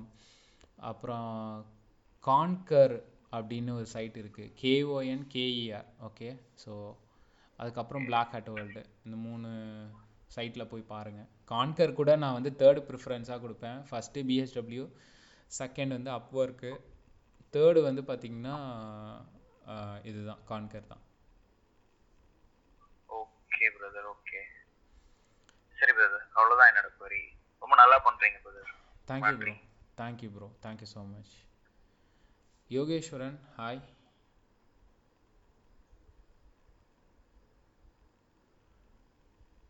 Yogeswaran. Okay Aravind, let me ask one question Aravind. ஓகேங்கண்ணா. ஸோ பணம் சம்பாதிக்க அஃபிலியேட் மார்க்கெட்டிங் வழி அப்படின்னு சொல்லிட்டு ஒரு டைட்டில். ஆமாண்ணா. இப்போ நம்ம பேசுறதுனா ஜெனரிக்கா பேசியிருக்கோம். இல்லைண்ணா, கிட்டத்தட்ட ஒரு மணி நேரத்துக்கு 1.5 மணி நேரம் பேசி முடிச்சிட்டேண்ணா, எல்லாம் முடிச்சிட்டேண்ணா. இல்லை ஓகே, ஜெனரிக்கா பேசுனீங்களோ இல்லை வந்துட்டு டொமைன் வைஸா பேசுனீங்களோ, இன்னைக்கு ட்ரெண்ட்ல ஃபார் எக்ஸாம்பிள் அப்டேட் நான் பண்ணிட்டு I want to earn some money அப்படின்னா எந்த டொமைன்ல நான் பண்ணா ஐ வில் கெட் மோர் மணி?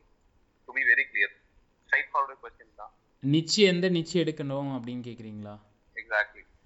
அந்த நிச்சிக்கே வந்து நான் இங்கே வந்து நான் சொல்லிட்டேன், உங்கள் இன்ட்ரெஸ்ட் பேஸ் பண்ணி நீ தான் வந்து நிச்சு எடுக்கணும். இப்போ நான் வந்து ஒரு நிச்சு நான் சொல்கிறேன் அப்படின்னா அதில் உங்களுக்கு இன்ட்ரெஸ்ட் இருக்கோ இல்லையோ அந்த மாதிரி விஷயம் வந்து தயவு செஞ்சு பண்ண வேணாம். ரெண்டாவது விஷயம், அந்த நிச்சு வந்து எந்த அளவுக்கு வந்து மணி மேக் பண்ணலாம், எந்த அளவுக்கு வந்து அஃபிலியேட் கமிஷன்ஸ் கிடைக்கும், நிச்சுக்கே வந்து க்ரைட்டீரியா நான் சொன்னேன் ப்ரோ. என்னென்னா அந்த நிச்சை வந்து ஈஸியாக ரேங்க் பண்ண முடியுமா ஒன்று. ரெண்டாவது வந்து பார்த்தீங்கன்னா எவ்வளோ கமிஷன் வந்து வெளியில் கொடுத்துட்ருக்காங்க. எக்ஸாம்பிள் வந்து அமேசானில் எவ்வளோ கொடுக்குறாங்க, ப்ரைவேட் லேபிளாக வந்து எத்தனை பேர் எவ்வளோ பர்சன்டேஜ் கமிஷன் கொடுக்குறாங்க. மூணாவது வந்து ஆன்ஷீட் நிச்சீஸ். இப்போது வந்து பார்த்தீங்கன்னா வெயிட் லாஸு, யோகா இதெல்லாம் வந்து பார்த்தீங்கன்னா ஆன்ஷீட் நிச்சீஸு. இப்போது இதே கோல்ஃபெல்லாம் வந்து ப்ளே பண்ணுறவங்க ரொம்ப கம்மி, இல்லை சால்சா டான்ஸ் எல்லாம் வந்து பண்ணுறவங்க ரொம்ப கம்மி. அது ரிலேட்டடான ப்ராடக்ட்ஸை நம்ம விற்றோன்னா சேல்ஸ் வைஸும் சரி கமிஷன் வைஸும் கம்மியாக இருக்கும். இதே வெயிட் லாஸ் ரிலேட்டடாக நம்ம பிக் பண்ணுறோம், இல்லை யோகாவில் எடுக்கிறோன்னா யோகா மேட்டில் ஆரம்பித்து எல்லாமே வந்து ப்ராடக்ட் சேல் பண்ணலாம். லைக் யோகா பண்ணாதவங்க இப்போ உள்ள காலகட்டத்தில் இல்லை. இந்த மாதிரி ஆன்ஷீட் நிச்சீஸ்லாம் எடுக்கலாம் அப்படின்ற ஐடியாஸை சொன்னேன். எது அவாய்ட் பண்ணணுன்றதை நான் என்ன சொன்னேன்னா, லைக் ஃப்ரீக்வெண்ட்டாக அப்டேட் பண்ணணும். உங்கள் பிளாகில் ஒரு டெக் ரிலேட்டட் ஒரு டிவைஸை நீங்கள் வந்து இது பண்ணுறீங்கன்னா அவன் மாதம் வந்து அப்டேட் பண்ணிகிட்டே இருக்கான் அப்படின்னா, ஸோ அந்த அப்டேட் பண்ணும்போது நீங்களும் வந்து இந்த ரிவ்யூ சைட்லேயும் அப்டேட் பண்ணுற மாதிரி இருக்கும். அப்போ கொடுக்குறது 4% கமிஷனு. இதில் கண்டென்ட்டுக்கு அப்பப்போ வந்து மாதம் வந்து மணி ஸ்பெண்ட் பண்ணிட்டுலாம் இருக்க முடியாது. ஸோ இதெல்லாம் அவாய்ட் பண்ணுங்கள். ப்ளஸ் வந்து உங்களுக்கு இன்ட்ரெஸ்டே ஒரு நிச்சில் ஒரு இன்ட்ரெஸ்ட் இல்லைன்னா தயவு செஞ்சு பிக் பண்ணாதீங்க. எக்ஸாம்பிளுக்கு வந்து ட்ரக்கிங் ப்ராடக்ட் நல்லா ஹிட் ஆகுது, ட்ரக்கிங் ப்ராடக்ட் நல்லா கமிஷனும் கொடுக்குறாங்க அப்படின்னா நீங்கள் எழுதிடுவீங்க நார்மலாக ஸ்லீப்பிங் பேக்கில் ட்ரக்கிங்க்கு வந்து தேவையானது ஸ்லீப்பிங் பேக்கு, அந்த ட்ரக்கிங் போல்ஸு, அதுக்கப்புறம் டென்ட்டு இதெல்லாம் இருக்குது. ஓகே, ஆனால் வந்து இன்ட்ரெஸ்ட் இருக்கிறவன் என்ன தெரியுமா பண்ணுவான், எக்ஸ்ட்ரா ஒர்க்காக ட்ரக்கிங் போகிறதுக்கு இந்தந்த பிளேஸ்லாம் இருக்குது, நான் இந்த இடத்துக்கு போனேன், அங்கே வந்தேன், இந்த வந்தேன்ட்டு ஒரு எக்ஸ்ட்ராவாக ஒரு எஃபர்ட் எடுத்து ஒரு விஷயங்கள்லாம் செய்வாங்க. இன்ட்ரெஸ்ட் இல்லாதவன் வந்து பார்த்தீங்கன்னா ஜஸ்ட்டு ப்ராடக்டை மட்டும் ரிவ்யூ பண்ணிவிட்டு ரேங்க் பண்ணோமா போனோமான்ற மாதிரி அந்த கம்ஃபர்ட் ஜோனுக்குள்ளேயே இருப்பான். இன்ட்ரெஸ்ட் இல்லாதவங்க. இன்ட்ரெஸ்ட் இருக்கவங்க அந்த கம்ஃபர்ட் ஜோன்லாம் தாண்டி ஒரு பெரிய அத்தாரிட்டி சைட்டாக கூட பில்ட் பண்ணுறதுக்கு நிறைய சான்சஸ் இருக்குது bro.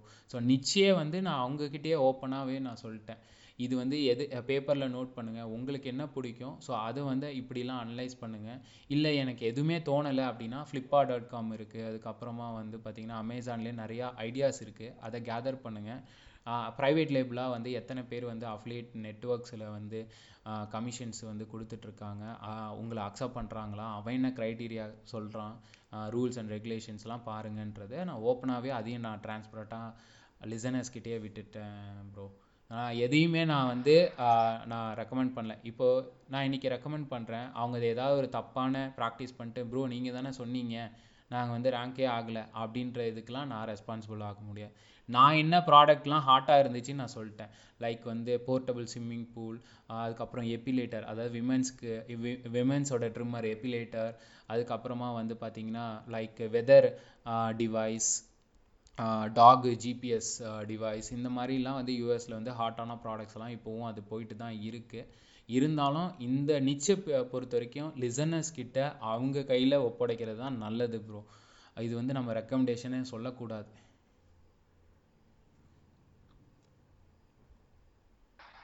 Okay bro, got it.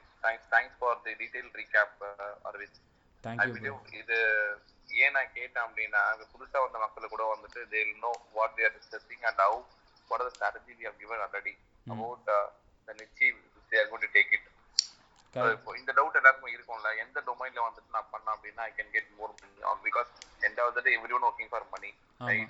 ஆமா everyone எல்லாருக்குமே வந்துட்டு இப்ப இருக்கிற ஜெனரேஷன் பார்த்தீங்கன்னா how to earn quick money எப்படி சம்பாதிக்க முடியும் அப்படின்னு தான் வந்துட்டு தாட் இருக்காங்களே தவிர they are not thinking about how can we leverage ourselves in a different aspects of technical. அந்த மாதிரி ஒரு தாட் இல்ல. இப்போ 2 years 3 years experience பார்த்தீங்கன்னா I'm seeing many people, this is my personal suggestion, 3 yearsலாம் பார்த்தீங்கன்னா 12 lakhs 13 lakhs வாங்கிட்டு போயிடுறாங்க.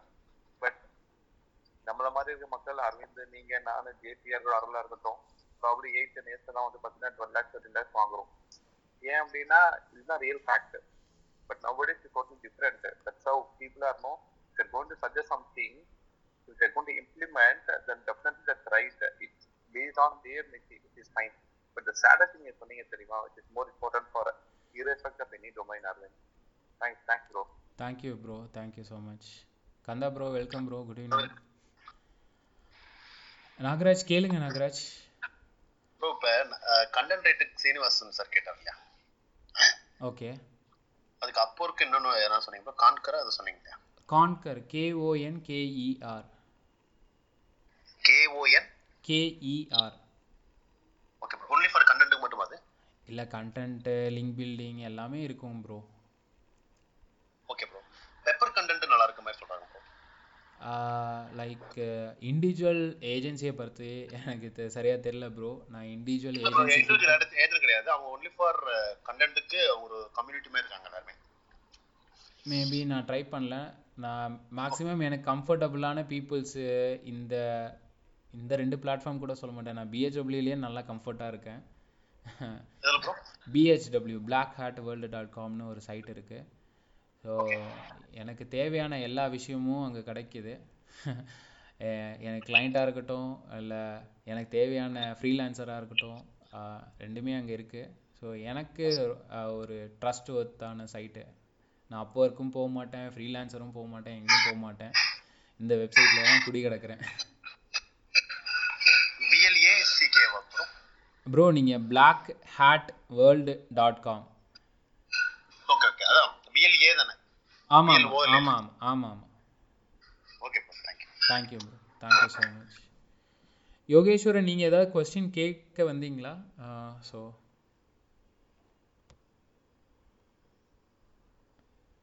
Okay, D marketer, so நீங்கள் கேட்கலாம்.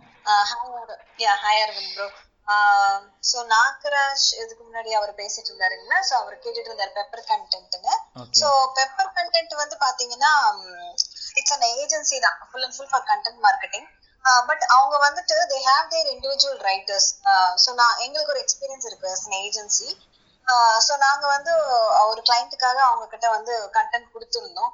ஸோ எக்ஸ்பீரியன்ஸ் ரைட்டர்ஸ் எழுதுனாங்கன்னா அது நல்லா இருக்கு. பட் என்ன சார், ஏர்லி லெவல் ரைட்டர்ஸ் எழுதுறப்ப அந்த கண்டென்ட் வந்து சரியில்லை. ஸோ நம்ம திருப்பியும் சொன்னோம் அப்படின்னம்னா அவங்க வந்து எக்ஸ்பீரியன்ஸ் ரைட்டர்ஸ் வச்சு எழுதி கொடுக்குறாங்க. ஸோ அகைன் இது வந்து ட்ரையல் அண்ட் எரர் மாதிரி தான் இருக்கு. ஸோ அதுக்கு பெஸ்ட் வந்து நீங்க சொல்ற மாதிரி BHWO இல்ல வேற ஏதாவது பிளாட்ஃபார்ம்ஸ்ல இல்ல நம்மளுக்கு நம்மளே வந்து ஒரு ஃப்ரீலான்சர் ஹையர் பண்ணி போறது வந்து பெஸ்ட் அப்படின்னு தோணுச்சுங்க. அதுக்காக நான் மேல வந்தேன்.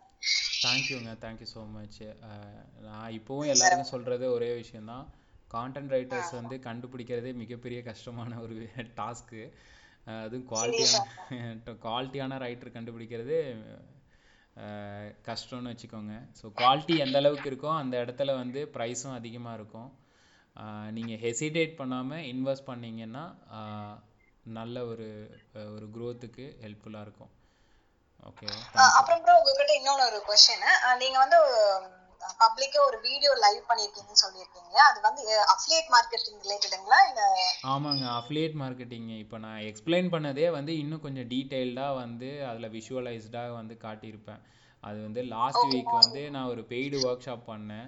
இப்போ வந்து அதே ஆடியன்ஸுக்கு வந்து கொஞ்சம் ஃப்ரீயாக நம்ம கொடுத்துடலாம், நம்மளோட ஆடியன்ஸ் நம்ம கிளப் ஆட்களுக்கு கொடுத்துடலாம் அப்படின்ட்டு முடிவு பண்ணேன். அது பப்ளிக்காக வந்து நான் என்னுடைய LMS சிஸ்டத்தில் லைவ் பண்ணியிருக்கேன். நான் நீங்கள் யாருக்காவது வேணும் அப்படின்னா எனக்கு DM பண்ணுங்க, நான் லிங்க் தரேன்னு சொன்னேங்க, வேற ஒன்றும் இல்லை. ஓகேங்க, நான் DM பண்ணியிருக்கேங்க. சரிங்க, ஓகே, கண்டிப்பாக அனுப்புகிறேன். தேங்க்யூங்க ப்ரோ. அரவிந்த் ப்ரோ, எனக்கு ஒரு கொஸ்டின் இருக்கு லிசனர் சார்பரா. சொல்லுங்க ப்ரோ. என்னன்னா இப்போ வந்து நம்ம நிறைய விஷயம் பேசணும்னு வச்சுக்கோங்களேன். இதுல வந்து டிபெண்டன்சி வந்து பாத்தீங்கன்னா நிறைய இருக்கு. நம்ம லிசனர்ஸ்ல வந்து பாத்தீங்கன்னா அவங்க வந்து சில பேர் வந்து பாத்தீங்கன்னா எந்த ஒரு இன்வெஸ்ட்மெண்ட்டும் இல்லாம ஸ்டார்ட் பண்றதுக்கு நிறைய பேர் எதிர்பார்ப்பாங்க. சில பேருக்கு வந்து அதை இன்வெஸ்ட் பண்றதுக்கு அவங்களுக்கு ஸ்கோப் இருக்கும். பட் ஆனா இன்வெஸ்ட் எதுவும் பண்ணாம முடிஞ்ச வரைக்கும் மினிமம் பட்ஜெட்டை வச்சுட்டு ஒரு டிபெண்டன்சியை முடிஞ்ச வரைக்கும் குறைச்சிக்கிட்டு அவங்க வந்து அஃபிலியேட் மார்க்கெட்டிங் எப்படி பண்ணலாம், அதுக்கு எந்த விதத்துல எடுத்துட்டு போறான்னு உங்களால எதுவும் லைக் ஃப்ரீயாவே சொல்றீங்களா? ஃப்ரீ இல்ல ப்ரோ, ஆக்சுவலி என்னன்னா மினிமம் பட்ஜெட் டிபெண்டன்சி, அதாவது கண்டென்ட் ரைட்டர் ஹையர் பண்ணனும்னா உங்களுக்கு நிறைய இப்போ நார்மலா பிகினர்ஸ் வந்து ஒரு கான்டென்ட் வந்து பப்ளிஷ் பண்ணி வெப்சைட் ரெடி பண்ணி ஹாஸ்டிங் அந்த காஸ்ட் எல்லாம் சேர்த்து வந்து பாத்தீங்கன்னா $200 ஆகும் ப்ரோ. மினிமம். ஓகேங்களா, ஒரு குவாலிட்டியான விஷயம் பண்ணணும் அப்படின்னா மினிமமாக $200. அதாவது வந்து இப்போ என்ன ரேட்டு, 74 ரூபா ஒரு டாலர். ஓகேங்களா, ஸோ கால்குலேட் பண்ணிக்கோங்க. $100 7,400 7,500னே வச்சுக்கோங்களேன், 15,000 வேணும். ஓகேங்களா, இந்த மாதிரி சைட்டு ரெடி பண்ணுறவங்களே தனியாகவும் இருக்காங்க. லைக் வந்து நேட்டிவ் இங்கிலீஷ் அப்லோட் பண்ணி டொமைன் வாங்கி சோஷியல் மீடியா ப்ரொஃபைல்லாம் க்ரியேட் பண்ணி A to Z அவனே வந்து பண்ணி கொடுத்துருவான்னு வச்சுக்கோங்களேன். இதுதான் விஷயம். நீங்க எந்த அளவுக்கு இன்னும் மணி ஸ்பெண்ட் பண்ணிட்டு என்ன கேக்குறேன் அப்படின்னா, ஒரு இண்டிவிஜுவல் பர்சன் இருக்கான்னு வச்சுக்கோங்களேன். இப்ப நீங்க சொல்றது வந்து பாத்தீங்கன்னா ஒரு மினிமம் ஒரு $200 வந்து தேவைப்படும். ஆமா, பட் ஒரு இண்டிவிஜுவல் பர்சன் அவங்களுக்கு வந்து ஒரு ஸ்கில் செட் இருக்குன்னு வச்சுக்கோங்களேன். என்னால வந்து நிறைய விஷயங்களை மேனேஜ் பண்ண முடியும். என்னால வந்து ஒரு வெப்சைட்டை வந்து கிரியேட் பண்ண முடியும். கண்டென்ட்ங்கிறது ரொம்ப ரொம்ப ஒரு பெரிய லெவல்ல எழுத முடியலன்னா கூட மினிமமா எழுத முடியும். டார்கெட் பண்றேன்னா என்னோட நிச்ச ரிலவென்ட்டான கண்டென்ட்டை என்னால எழுத முடியும். அப்படின்னா ஓகே, அவங்க வந்து எப்படி வந்து உங்க ஸ்கில் செட் மட்டும் பேஸ் பண்ணி இன்வெஸ்ட்மெண்ட் இல்லாம எப்படி அவங்க எடுத்துட்டு போலாம் அப்படிங்கிற ஒரு ஆளுங்க இருக்காங்க இல்லையா, அவங்களுக்குன்னு அவங்களால ஏதாவது ஸ்பெஷல் ஐடியாஸ் கொடுக்குறீங்க? இப்போ ஒரு பர்சனுக்கு வந்து இங்கிலீஷும் வந்து ஓரளவுக்கு டைப் பண்ண தெரியும், டிசைனும் பண்ண தெரியும், எஸ்இஓ நாலேஜும் இருக்குது அப்படின்னா, ஸோ சிம்பிளாக வந்து டொமைன் ஹோஸ்டிங் வாங்கிட்டு அஃபிலியேட்டோட நெட்ஒர்க்ஸ் எல்லாம் இருக்கும். ஸோ ப்ராடக்ட்டை நான் இப்போ சொன்னேன் பார்த்தீங்களா, ப்ராடக்ட் எப்படி பிக் பண்ணோம் என்ன ஏதுன்ட்டு, அது பண்ணலாம். ஆனால் சேலஞ்சஸ் என்னெல்லாம் இருக்குன்னு பார்த்தீங்கன்னா, ஒன் டே ஃபுல்லாக உட்காந்து ஒர்க் பண்ணுற மாதிரி தான் இருக்கும். அவங்கள பொறுத்த வரைக்கும் பார்ட் டைமாக ஏதாவது வந்து ஒர்க்கிங்க்கு போகிறாங்கன்னா செட் ஆகாது. டெடிக்கேட்டடாக இதில் வந்து கான்சன்ட்ரேட்டும் பண்ண முடியாதுன்னு வச்சுக்கோங்களேன். நான்லாம் அப்படி தான் பண்ணிகிட்டு இருந்தேன் ப்ரோ. கண்டென்ட்லாம் போட்டுட்டு எல்லாம் பண்ணேன். ஆனால் பெரிய சேலஞ்சு என்ன ஃபேஸ் பண்ணேன் அப்படின்னா, அங்கே இருந்த அந்த கண்டென்ட் குவாலிட்டியில் தான் எனக்கு மிஸ் ஆச்சு. ஒரு குவாலிட்டியே இல்லாத ஒரு வெப்சைட்டுக்கும் குவாலிட்டியாக இருந்த கண்டென்ட் வெப்சைட்டுக்குமே நிறைய டிஃப்ரென்ஸ் இருந்தது, சேல்ஸ் வைஸ் சொல்கிறேன். ஓகேங்களா, ஓகே என்னதான் ஸ்கில்ஸ் இருந்தாலும் இந்த கான்டென்ட் மட்டும் அவுட் சோர்ஸ் பண்ணால் நல்லதுன்றது என்னுடைய ஒப்பீனியனாக சொல்கிறேன். நிறைய எக்ஸ்பீரியன்ஸ் கெயின் பண்ணதை வச்சு சொல்கிறேன் bro. Okay bro. So thank you bro. Hello Aravind. சொல்லுங்கள் ப்ரோ. ஹலோ சொல்லுங்கள் ப்ரோ. சார், இப்போ நீங்கள் சொன்னீங்களா sir affiliate blog rating, article ரேட்டிங்லாம்.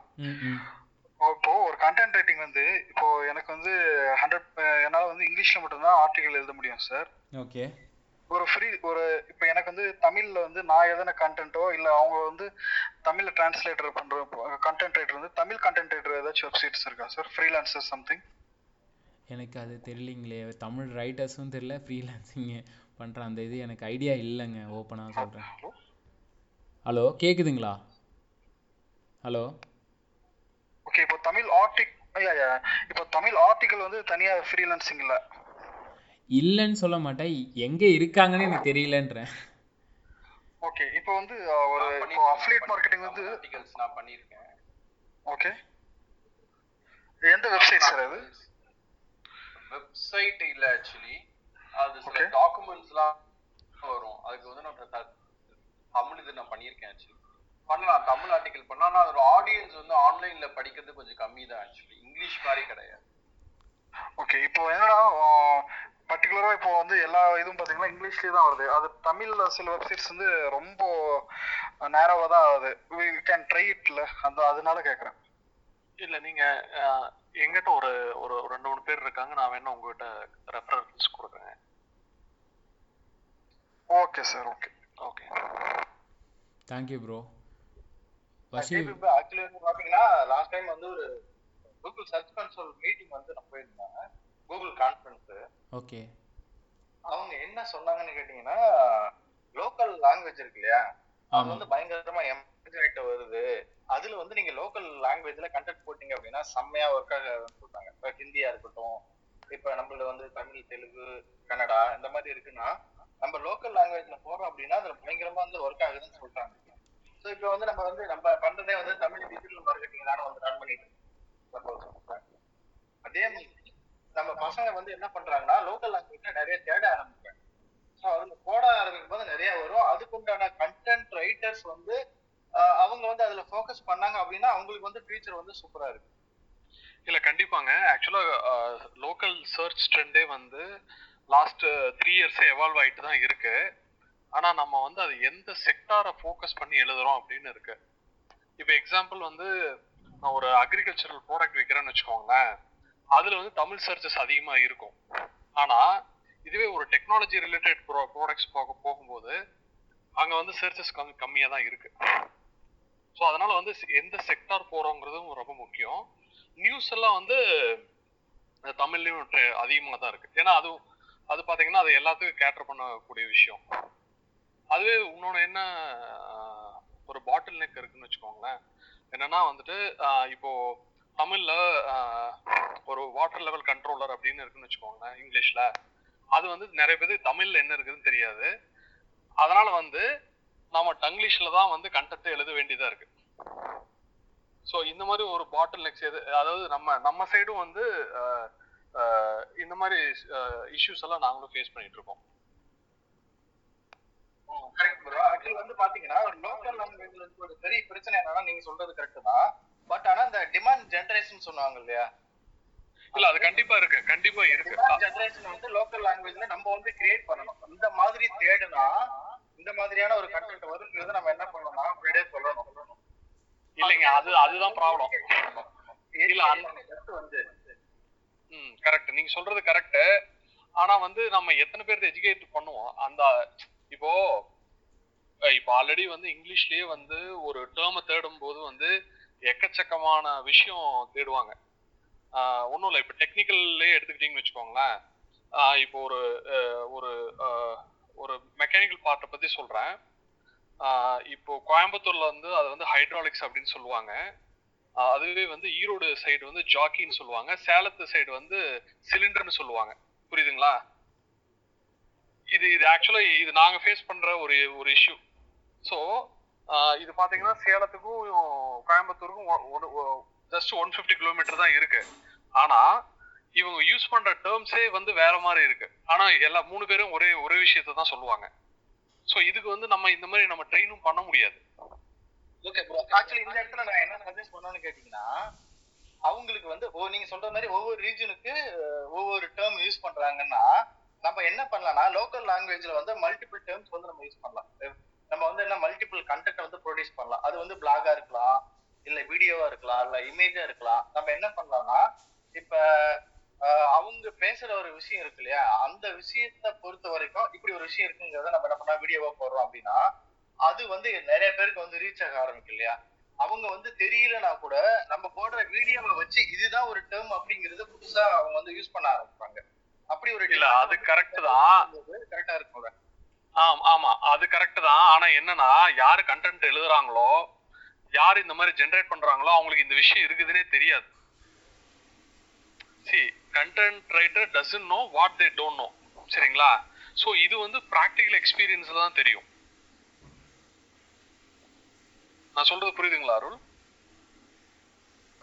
அதுதான் நம்ம வந்து டிமாண்டை நம்ம ஜெனரேட் பண்ணிரலாம் நான் சொல்றேன். இந்த மாதிரி ஒரு டேர்ம் இல்ல கரெக்ட். இப்போ வந்து நான் வந்து என்ன ஐடி ஸ்பேஸ்லயே இருக்கிறதுனால, அதுவும் இல்லாத கோர் இன்ஜினியரிங் சைட்லயும் இருக்கிறதுனால வந்து எனக்கு வந்து இந்த கேப் தெரியுது. சரிங்களா?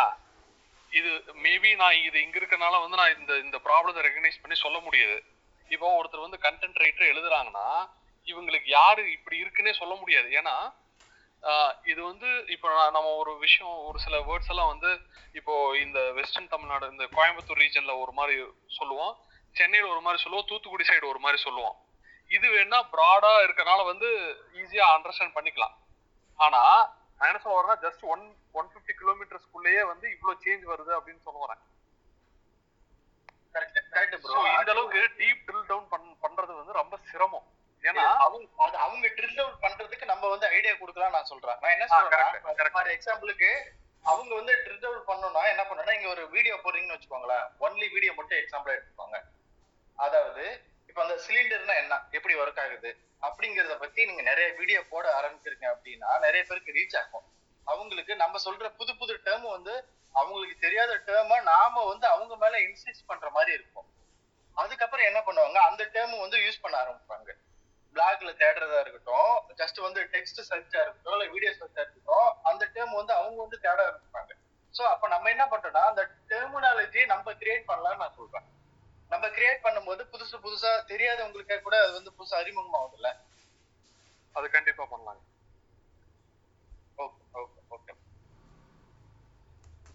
இது வந்து உண்மை என்னன்னா இது வந்து ஸ்பெசிஃபிக்கா ஒரு ப்ராடக்ட்ங்கறனால மேபி இந்த இது கஷ்டமான ஜென்ரிக்கா யூஸ் பண்ற டேர்ம்ஸ்ல வந்து கண்டிப்பா நீங்க சொல்ற மாதிரி பண்ணலாம்.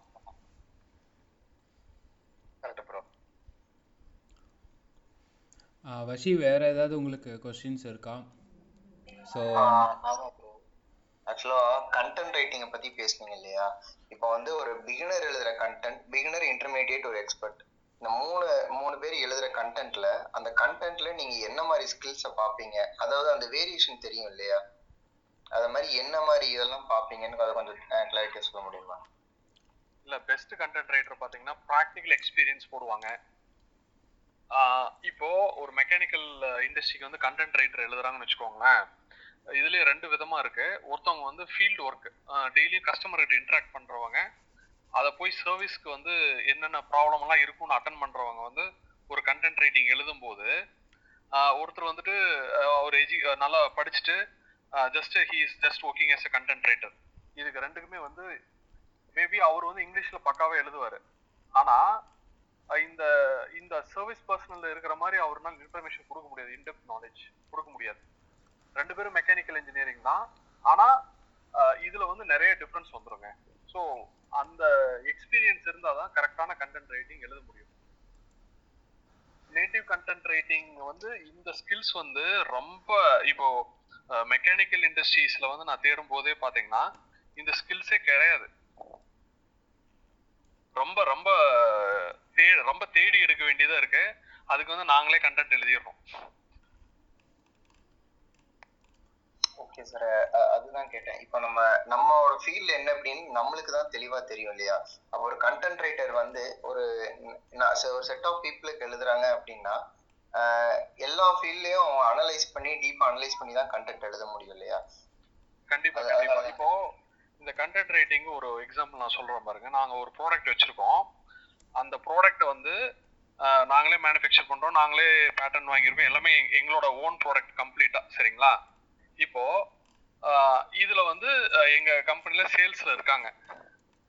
இந்த சேல்ஸ்ல இருக்கிறவங்க பாத்தீங்கன்னு வச்சுக்கோங்களேன், எப்படி சொல்றது, இப்ப மோஸ்ட்லா வந்து நான் வந்து எங்கிட்ட கேட்டாங்கன்னா நான் டெக்னிக்கல் குவைரியில இருந்து அதுல என்ன டெக்னாலஜி யூஸ் பண்றோம் அப்படிங்கறது இருந்து எல்லாமே நான் என்னால சொல்ல முடியும். ஏன்னா நான் வந்து கஸ்டமரை ஃபேஸ் பண்ணிட்டு இருக்கேன், இங்க கீழே வந்து ப்ரொடக்ஷன் சைடும் பார்த்துட்டு இருக்கேன். சரிங்களா?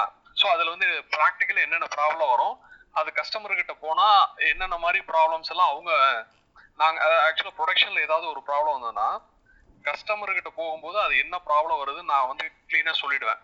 ஆனா இதுவே நம்ம சேல்ஸ்க்கு போய் கேட்டோம்னு வச்சுக்கோங்களேன், அந்த பையனும் வந்து கிட்டத்தட்ட 2 இயர்ஸா தான் ஒர்க் பண்றாங்க. ஆனா என்னன்னா இந்த ப்ராப்ளம் எதனால வந்ததுன்னு அவங்களால ரெசல்யூஷன் பண்ண முடியாது. ஸோ இந்த மாதிரி வந்து அதுல என்னதான் ஒரே கம்பெனில இருந்தாலும் ஒரே ஃபீல்ட்ல இருந்தாலும் நான் எவ்வளவுதான் எஜுகேட் பண்ணாலும் அவங்களுக்கு வந்து ஒரு சர்டன் லெவலுக்கு மேல போக முடியாது. ஸோ இந்த டிஃபரன்ஸ் தான் வந்து ஒரு என்ன சொல்றது, இது வந்து ஒரு பெரிய டிஃபரன்ஸ் இருக்கும்னு வச்சுக்கோங்க நீங்க கண்டென்ட் ரைட்டிங் எழுதும் போது. அப்போ இந்த இடத்துல ஒரு சின்ன ஒரு டவுட் வருது.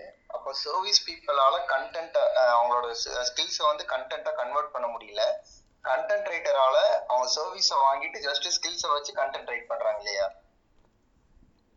சரி, திருப்பி சொல்லுங்க. சாரி.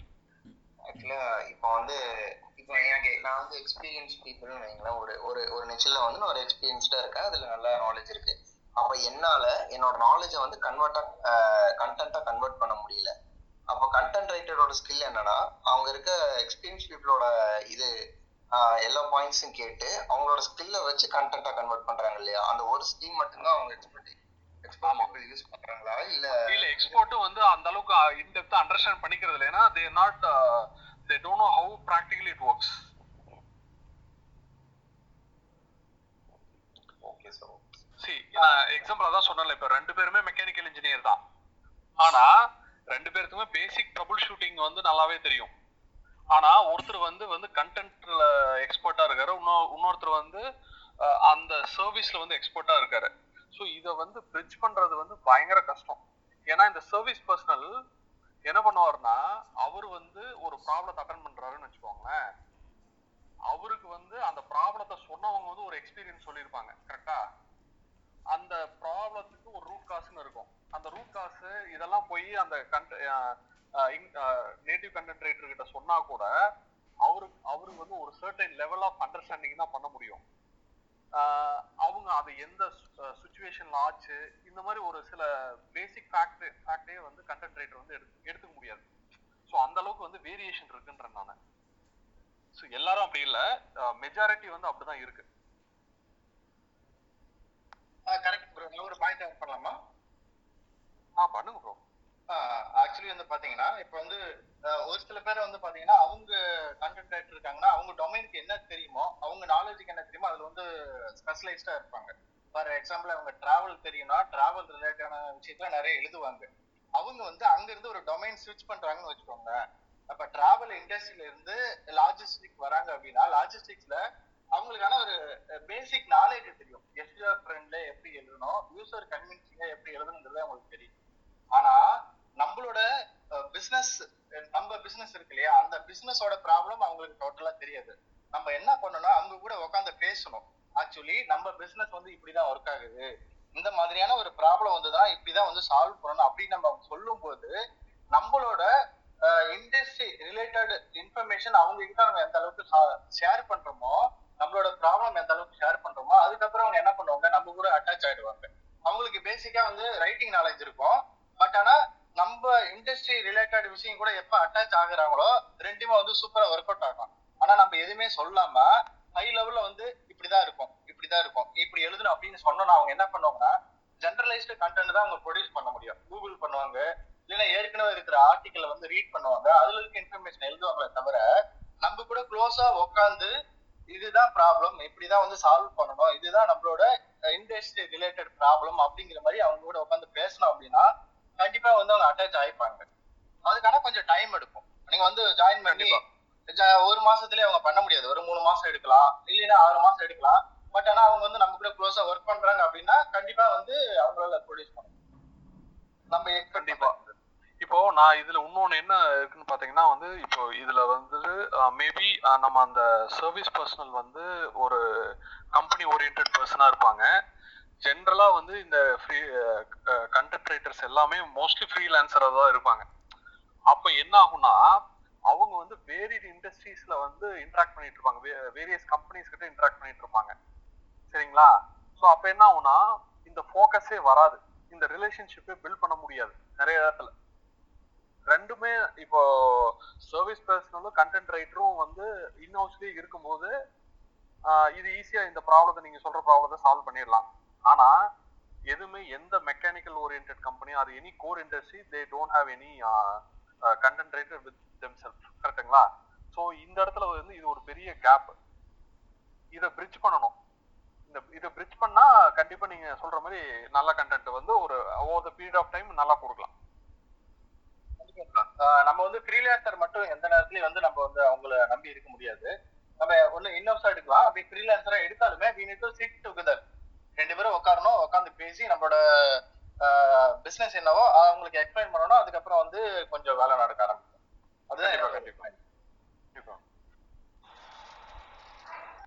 ப்ரோ என்னோட எக்ஸ்பீரியன்ஸ் ஷேர் பண்ணலாங்களா? சாய்ந்து ப்ரோ பண்ணுங்க. ஓகே ப்ரோ, ஆக்சுவலா நான் ஒரு ஸ்டார்ட் அப் எஜுகேஷன் ஓரியன்டா பண்ணோம். அதுக்கு வந்து இன்னோவேட்டிவா இருந்தது. இப்போ நீங்க அதை தான் வசி சார் கேட்டிருந்தாரு. அவங்களுக்கு வந்து கண்டென்ட் ரைட்டர்ஸ் வந்து பாத்தீங்கன்னா ஒரு சில பேர் ஓப்பனா சொல்லிடுறாங்க. இப்போ நான் உதாரண கிளப் ஹவுஸ்ல ஒருத்தவங்க பார்த்தேன், எனக்கு எஜுகேஷன் பத்தி தெரியாது, ஹெல்த் ரிலேட்டடா தான் நான் எழுதுவேன் அப்படின்னு சொல்லிட்டு கொஞ்சம் பேர், ஒரு சில பேர் ஓப்பனா சொல்லிடுறாங்க. இது ஒரு அனுபவம் எனக்கு கிடைக்குது. நிறைய பேர் என்ன, இப்போ லீகல் கண்டென்ட் ரைட்டர் அவங்களுக்கு லா தெரியுது, அவங்க என்ன பண்றாங்கன்னா என்னோட ப்ராடக்டோட யூனிக் அது என்ன கேட்குறாங்க. அப்போ என்ன, நான் எந்தெந்த இடத்துல அந்த விஷயத்த கோர்க்கணும் அப்படிங்கிற விஷயத்த என்னோட ப்ராடக்ட் என்னங்கிறத லெசன் பண்ணிட்டு இந்த விஷயத்த எங்கெங்கெல்லாம் அதை சேர்க்கலாம் அப்படின்னு சொல்லிட்டு ஒரு நல்ல கண்டென்ட் ரைட்டர்ஸ் இது பண்றாங்க. என்ன தெரிஞ்சாலும் ஃபர்ஸ்ட் விஷயம், நான் இப்போ எப்படி கண்டென்ட் ரைட்டர்ஸ் நான் சூஸ் பண்றேன்னா, இப்போ எனக்கு எஜுகேஷன் சைட் வந்து நிறைய வெப்சைட்ஸ் பார்க்குறேன், இல்லை காலேஜ் வெப்சைட்ஸ் பார்க்குறேன், இல்லை வந்து கேரியர் கவுன்சிலர் வெப்சைட்ஸ் பார்க்குறேன்னா யார் கண்டென்ட் நல்லா இருக்கோ அந்த வெப்சைட் டிசைன் பண்ணவங்கள பார்க்குறேன், அவங்ககிட்ட கேட்குறேன் இது யார் இந்த கண்டென்ட் எழுதுனா கேட்குறேன். இல்லை அந்த அந்த வெப்சைட் ஓனர்ஸ்டே கூட நான் கேட்குற அளவுக்குலாம் போய் கேட்கும்போது கொஞ்சம் எனக்கு கண்டென்ட்ஸ் நல்லா கிடைக்குது ப்ரோ.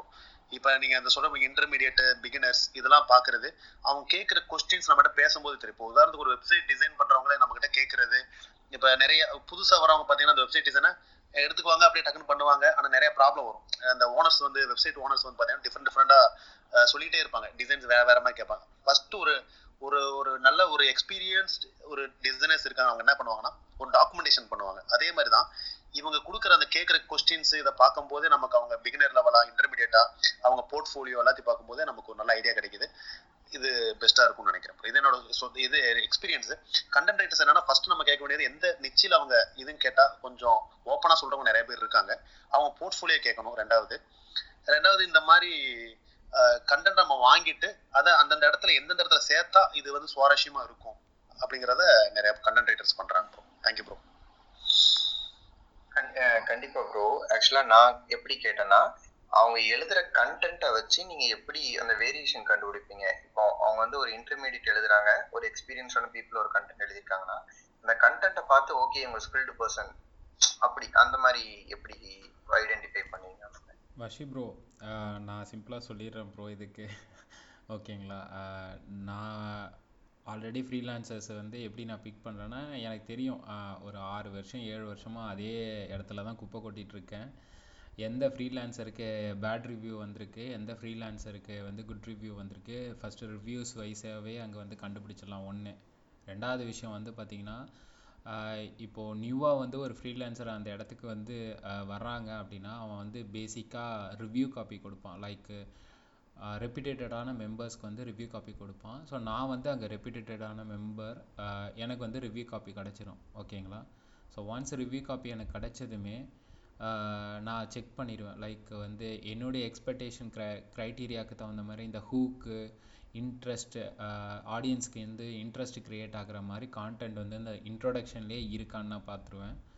அங்கேயே அது பிரேக் ஆகிடுச்சு அப்படின்னு வச்சுக்கோங்களேன், நான் அந்த ரைட்டரை பிக் பண்ண மாட்டேன். இல்லை கான்டென்ட் வைஸ் குவாலிட்டியாக இருக்குது, நம்ம இந்த ரைட்டர்கிட்ட நம்ம கேட்குற க்ரைட்டீரியா பண்ண முடியுமான்னு பேசி பார்ப்பேன். அப்போ முடியும் அப்படின்னு சொன்னாங்கன்னா நான் என்ன பண்ணுவேன்னா, ஜஸ்ட்டு ஒரு டெஸ்ட் ஆர்டர் மாதிரி பண்ணுவேன். லைக் எனக்கு வந்து ஒரு 500 வேர்ட்ஸுக்கு நீ ஃபஸ்ட்டு டைப் பண்ணித்தா, எப்படி இருக்குன்னு பார்க்கலாம். அப்படி ஓகேனா உங்ககிட்ட நான் பர்மனெண்ட்டாக வந்து நான் ஆர்டர் கொடுக்குறேன் அப்படின்ற மாதிரி தான் நான் வந்து ஆக்சுவலாக டீல் பண்ணுவேன். உட்காந்து நான் இந்த மாதிரி வந்து நம்ம ஒரு 4-5 சைட், ஏன்னா நான் என்னை பொறுத்த வரைக்கும் நான் இந்த சைட்டு வந்து நான் கிளைண்ட்டுக்கு நான் ரெடி பண்ணி கொடுத்துட்ருந்தேன் அந்த டைம். ஓகேங்களா? நான் வந்து உட்காந்து இவன் நல்லா பண்ணுவானா அவன் நல்லா பண்ணுவானான்னு உட்காந்து பார்த்துட்ருக்க முடியாது. ஆல்ரெடி இந்த ரிவ்யூ பேஸ் பண்ணி அதுக்கப்புறம் எனக்கு கிடைக்கிற ரிவ்யூ காப்பீஸை பேஸ் பண்ணி தான் வந்து ஒரு ரைட்டரை நான் அங்கே வந்து பிக் பண்ணுறேன். சப்போஸ் எனக்கு வந்து புவர் குவாலிட்டியாக இருந்தது அப்படின்னா டீசெண்டாக ரீஃபண்ட் பண்ணிடுன்னு சொல்லிடுவேன். பிஹெச்டபிள்யூவை பொறுத்த வரைக்கும் ஒரு பெரிய ப்ளஸ் என்னென்னா, நமக்கு பிடிக்கல அப்படின்னா ரீஃபண்ட் வாங்கிக்கலாம். அங்கே வந்து டிஸ்க்ளைமர்லேயே அவன் போட்டுருவான், சப்போஸ் வந்து உங்களுக்கு சாட்டிஸ்ஃபை ஆகலைன்னா ரீஃபண்ட் பண்ணுவோன்னு சொல்லுவான். அப்படி இல்லைன்னா நீங்கள் கேட்குற வரைக்கும் அவன் ரீரைட் பண்ணிக்கிட்டே இருப்பான். ஓகேங்களா? ஸோ இந்த மாதிரி பெரிய பெரிய பாசிட்டிவான விஷயங்கள்லாம் அங்கே இருக்குது. அதனால நான் சிம்பிளாக நான் பிக் பண்ணிட்டு போயிட்டே இருக்கேன் bro. Thank you bro. Thank you so much. கண்டிப்பாக ப்ரோ. ஆக்சுவலி அவர் வசி கேட்டதுக்கு ஒரு பாயிண்ட் சொல்றேன். இப்போ நீங்க சொன்னதே தான், அதாவது நீங்க வந்து ஒரு டெஸ்ட் ஒரு 500 வேர்ட்ஸ்க்கு எழுத சொல்றீங்கன்னு சொல்றீங்க இல்லையா? நம்ம என்ன பண்ணலாம்னா, ஏற்கனவே அவங்க வந்து வேற நிஷ்ல எழுதியிருந்தாலுமே நம்ம நிஷ் ரிலவெண்டா ஒரு கண்டென்ட் ரைட்டர் அப்ரோச் பண்றாங்க, அவங்க வந்து ஃப்ரீலான்சரா இருக்கட்டும் இல்ல வந்து ஃபுல் டைமுக்கு வந்து அவங்க அப்ளை பண்றதா இருக்கட்டும், நம்ம என்ன பண்ணலாம்னா நம்ம பிசினஸ் மாடல் சொல்லலாம். இதுதான் அந்த பிசினஸ் மாடல். எங்க பிசினஸ்க்கு ஒன்னால எந்த மாதிரியான கண்டென்ட் ஸ்ட்ராட்டஜிஸ் கொடுக்க முடியும் அப்படின்னு சொல்லி கேட்கலாம். அவங்களால ஸ்ட்ராட்டஜிஸ் கொடுக்க முடியல அப்படின்னா, இந்த மாதிரி நான் ஒரு ப்ராப்ளம் ஃபேஸ் பண்றேன், இந்த ப்ராப்ளம் ரிலேட்டடா எனக்கு ஒரு கண்டென்ட் எழுதி கொடுன்னு கேட்கலாம். அந்த கண்டென்ட்ங்கிறத அவங்க எழுதுவாங்க. அவங்க எழுதின பிறகு நம்ம என்ன பண்ணலாம், திரும்ப வந்து ரீரைட் பண்ண சொல்லலாம். அது வந்து நம்ம எப்ப ஹாப்பியா இல்லையோ, கண்டென்ட் ஸ்ட்ரக்சர் இப்படிதான் வேணும், என்னென்ன விஷயங்கள் வந்து என்ஹான்ஸ் பண்ணணும், எந்த மாதிரியான விஷயங்கள் உள்ள கண்டென்ட்ல வரணும் அப்படிங்கிற மாதிரி நம்ம சொல்லலாம். அதுக்கப்புறமா அவங்களால எழுத முடியல அப்படின்னா அவங்க கூட நம்ம உட்காந்து வேலை பார்க்கறதுங்கிறது ஒரு பெரிய கஷ்டமான ஒரு வேலையா இருக்கும். ஸோ இப்போ நம்ம ஃபர்ஸ்ட் இந்த மாதிரி வந்து அவங்க அந்த ட்ரையல்லே வந்து முடிஞ்ச வரைக்கும் நம்ம ஈஸியா அண்டர்ஸ்டாண்ட் பண்ணிக்கலாம். Thank you sir. Thank you sir. Nivash, உங்களுக்கு ஏதாவது கொஸ்டின்ஸ் இருக்கா? நிவாஷ், டிமார்க்கெட்டர் நீங்க ஏதோ வேல்யூ ஆட் பண்ண வந்தீங்க. கரெக்ட்டுங்க. ஆக்சுவலா கண்டென்ட் மார்க்கெட்டிங் பத்தி நம்ம ஃபுல்லா போயிட்டோம். எனக்கு அஃபிலியேட் மார்க்கெட்டிங்லயுமே எனக்கு क्वेश्चंस இருக்கு. என்ன அப்படின்னா, இப்ப அஃபிலியேட் மார்க்கெட்டிங் வந்து நீங்க சொல்றீங்க அமேசான் வெப்சைட்ஸ் இதெல்லாம் இருக்கு. இது போக நிறைய வெப்சைட்ஸ் இருக்குங்க, ஜிவிசோ, சிஜே எல்லாம் இருக்கு. சோ இந்த மாதிரியான சைட்ஸ்ல உங்களோட எக்ஸ்பீரியன்ஸ் பொறுத்த வரைக்கும் இந்த சைட்ஸ் வந்து ஓரளவுக்கு ஈஸியா வந்து அப்ரூவல் கொடுக்குறாங்க, அது எந்த நிஷ்யா வேணா இருக்கலாம், அப்ரூவல் கொடுக்குறாங்க, உங்களோட கமிஷன் ரேட்ஸும் நல்லா இருக்கு அப்படின்னு நீங்க சஜஸ்ட் பண்ற சைட்ஸ் ஏதாச்சும் இருக்குங்களா? இல்லை, ஆல்ரெடி நான் இங்கே ஸ்டார்ட் பண்ணும்போதே நான் கிளியராக மென்ஷன் பண்ணேன் என்னென்ன ப்ரோக்ராம்ஸ் இருக்குன்னு. நீங்கள் ஃபர்ஸ்ட்லேருந்து வந்தீங்களா இல்லை மிடில் வந்தீங்களான்னு தெரியல. லைக் ஓகே, நான் ஃபர்ஸ்டே நான் மென்ஷன் பண்ணிட்டேங்க. லைக் கமிஷன் ஜங்ஷன் இருக்குது, கிளிக் பேங்க் இருக்குது, அமேசானோட அசோசியேஷன் இருக்குது. ஓகேங்களா, இதெல்லாம் விட நான் ரெக்கமெண்ட் பண்ணுறது என்னென்னா, ப்ரைவேட் லேபிள் அஃபிலியேட் ப்ரோக்ராம்ஸ் வந்து இன்னும் நிறைய கமிஷன் கொடுப்பாங்கன்னு சொல்ல வரேன். இப்போது ஒரு சப்ளிமெண்ட் ப்ராடக்ட் இருக்குன்னா அந்த பிராண்டு கம்பெனிலேயே வந்து பார்த்தீங்கன்னா அஃபிலியேட் ப்ரோக்ராம் வந்து கீழே மென்ஷன் பண்ணியிருப்பான். ஸோ அந்த மாதிரி இடத்துல நீங்கள் ட்ரை பண்ணிங்கன்னா எக்ஸ்ட்ரா கமிஷன்ஸ் எல்லாம் கிடைக்கிறதுக்கு நிறைய சான்சஸ் உண்டு. எக்ஸாம்பிள் சொல்ல முடியுமா? எக்ஸாம்பிள் வந்து அதான் ப்ரோ, நான் சொன்ன மாதிரி தான் சப்ளிமெண்ட் ப்ராடக்டே வந்து நிறையா இருக்குது ப்ரோ. இப்போ எபிலேட்டர்னு ஒரு ப்ராடக்ட் இருக்குது சரிங்களா, யூஎஸில் செம்ம ஹாட்டான ப்ராடக்ட்டு, இன்னைக்கு வரைக்கும் ட்ரெண்டிங்காக சேல்ஸில் இருக்கிற ஒரு ப்ராடக்ட். எக்ஸாம்பிளுக்கு சொல்லணும்னா அது வந்து விமென்ஸோட ட்ரிம்மர்னு வச்சுக்கோங்களேன்.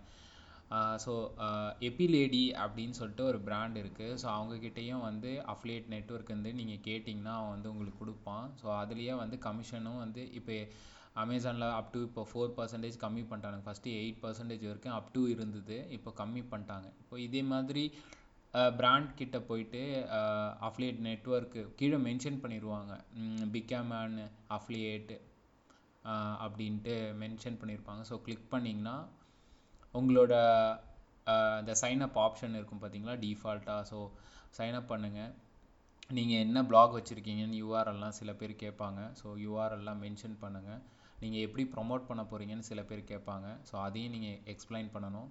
சில பிராண்ட் ஓனர்ஸ் வந்து டீட்டெயில்டாக வந்து கேட்பாங்க, என்னென்னலாம் பண்ண போகிறீங்க, எப்படி பண்ண போகிறீங்க, கான்டென்ட் எப்படி இருக்க போகுது, என்ன டைப் ஆஃப் கான்டென்ட் இருக்க போகுது, இந்த மாதிரி விஷயங்கள்லாம் வந்து ஃபுல்லாக கேட்பாங்க. அது எல்லாத்தையும் நீங்கள் எக்ஸ்பிளைன் பண்ணிட்டீங்க, பொலைட்டாக வந்து ஆன்சர்ஸ்லாம் இருந்ததுன்னா ஈஸியாக வந்து உங்களுக்கு அப்ரூவல் கொடுப்பாங்க. ஸோ ட்ரை பண்ணுங்கள் Kavitha. Like private label affiliate ப்ரோக்ராம்ஸாக ட்ரை பண்ணுங்கள். நான் அதுதான் இப்போவும் சொல்லுவேன், அப்போ தான் கொஞ்சம் மணி பார்க்க முடியும் நீங்கள். ஏன்னா பிரைவேட் லேபிள் சொல்றது வந்து சிஜே ஜிவிசோ மாதிரி ஒரு தனி சைட்டா, இல்ல நீங்க சொல்ற மாதிரி ஒரு ப்ராடக்ட் கீழ ப்ராடக்ட் கீழ இருக்கிற? ஓகே ஓகே ஓகே, அந்த மாதிரி போனோம்னா அந்த எந்த ப்ராடக்ட் வேணுமோ அதுக்கு மட்டும் பர்టిక్యులரா நம்ம போய் அப்ரூவல் வாங்கிக்கலாம்ங்கறீங்க? ஆமா ஆமா, அதுக்குள்ள நிச் ஐடியாஸ்லாம் தான் நான் உங்ககிட்ட சொன்னேன். அமேசானில் எக்கச்சக்கமான வெரைட்டிஸ் ப்ராடக்ட்ஸ் இருக்குது, ஒரு நிச் ஐடியாஸ் வந்து அங்கே கிடைக்கும். ஸோ சிம்பிளாக அங்கே ஐடியாஸை கிராப் பண்ணுங்கள், ப்ரைவேட் லேபிள் எங்கெங்கெல்லாம் இருக்குதுன்னு ஃபைண்ட் அவுட் பண்ணுங்கள், பிச் பண்ணுங்கள். ஒரு 5 லிங்க் இருந்தால் கூட போதும், ஒரு சேம் ப்ராடக்டில் 5 லிங்க் இருந்தால் கூட, அஃபிலியேட் லிங்க் இருந்தால் கூட போதும். ஸோ அதை பேஸ் பண்ணி ப்ரொமோஷன் பண்ணுங்கள். சேம் ப்ராடக்ட்ல 5 லிங்க்ஸ் புரியலங்க. எக்ஸாம்பிளுக்கு இப்போ ப்ரோட்டீன் பார்னு ஒரு ப்ராடக்ட் இருக்குன்னா, இந்த ப்ரோட்டீன் பார் 5 பிராண்டாக இருக்கும், ஒவ்வொருத்தங்க கிட்ட இருக்கும். ஓகேங்களா, ஸோ 5 பேர்கிட்ட வேற வேற அஃபிலியேட் லிங்க் வாங்குங்கன்னு சொல்கிறேன். Oh right right, okay okay. அப்புறம் இன்னொரு டவுட்டுங்க என்னன்னா, நீங்க இதை ஆல்ரெடி கவர் பண்ணிட்டீங்கன்னு தெரியல. இப்போ நம்ம ஒரு வெப்சைட் எழுதுறோம், அப்போ அந்த அஃபிலியேட் மார்க்கெட்டிங்க்கு நம்ம செப்பரேட்டா ஒரு டொமைன் வச்சிருக்கோம், டொமைன் வாங்குறோம் அப்படின்னா அந்த டொமைனுக்கு இனிஷியலா நம்மளுக்கு டிராஃபிக் இருக்காது. ஸோ நம்ம அப்ரூவலுக்கு சப்மிட் பண்றப்போ கம்பெனிஸ் வந்து பாக்குறாங்க, ஸோ உங்களுக்கு வந்து எந்த அளவுக்கு டிராஃபிக்ஸ் இருக்கு அதை அவங்க ஆல்ரெடி அனலைஸ் பண்ணிடுறாங்க. ஸோ அந்த மாதிரி இருக்கிறதுல என்னோடதுல நான் ஒரு 2-3 இயர்ஸ் பேக் வந்து ஒரு இதுக்கு நான் போட்டிருந்தேன், பட் ரிஜெக்ட் ஆயிருச்சு. ஏன் அப்படின்னா உங்களுக்கு இந்த அளவுக்கு டிராஃபிக் இல்ல, ஸோ நீங்க இதுல வந்து ப்ரூவ் பண்ணுங்க, அதுக்கப்புறம் நாங்க அப்ரூவ் பண்றோம் அந்த மாதிரி சொல்றாங்க. ஸோ இதுக்கு உங்களோட டிப்ஸ் என்னவா இருக்கும்? அது உண்மைதாங்க. இப்போ நான் அந்த ப்ரைவேட் லேபிள் நான் சொன்னேன் பார்த்தீங்களா, அது வந்து எப்படி ஒர்க் ஆகுதுன்னா, அவங்களுக்குன்னு ஒரு க்ரைட்டீரியா வச்சுருக்காங்க. எல்லாருமே அக்செப்ட் பண்ணுவாங்களான்னு கேட்டிங்கன்னா கண்டிப்பாக அக்செப்ட் பண்ண மாட்டாங்க. பேசிக்காக இப்போது அவனோட டைரக்ட் காம்படிட்டரே நீங்கள் வந்து ரிவ்யூவில் வச்சுருந்தீங்கன்னு வைங்களேன், உங்கள் ப்ராடக்ட்டில் வச்சுருந்தீங்கன்னா அப்பயும் வந்து பிக் பண்ணவே மாட்டாங்க. ஓகேங்களா? ஏன்னா நீ இப்போ காம்படிட்டர் ப்ராடக்ட்டையும் விற்ப, என்னுடைய இதையும் விற்பியா அப்படின்ற மாதிரிலாம் சில பேர்லாம் இருக்காங்க.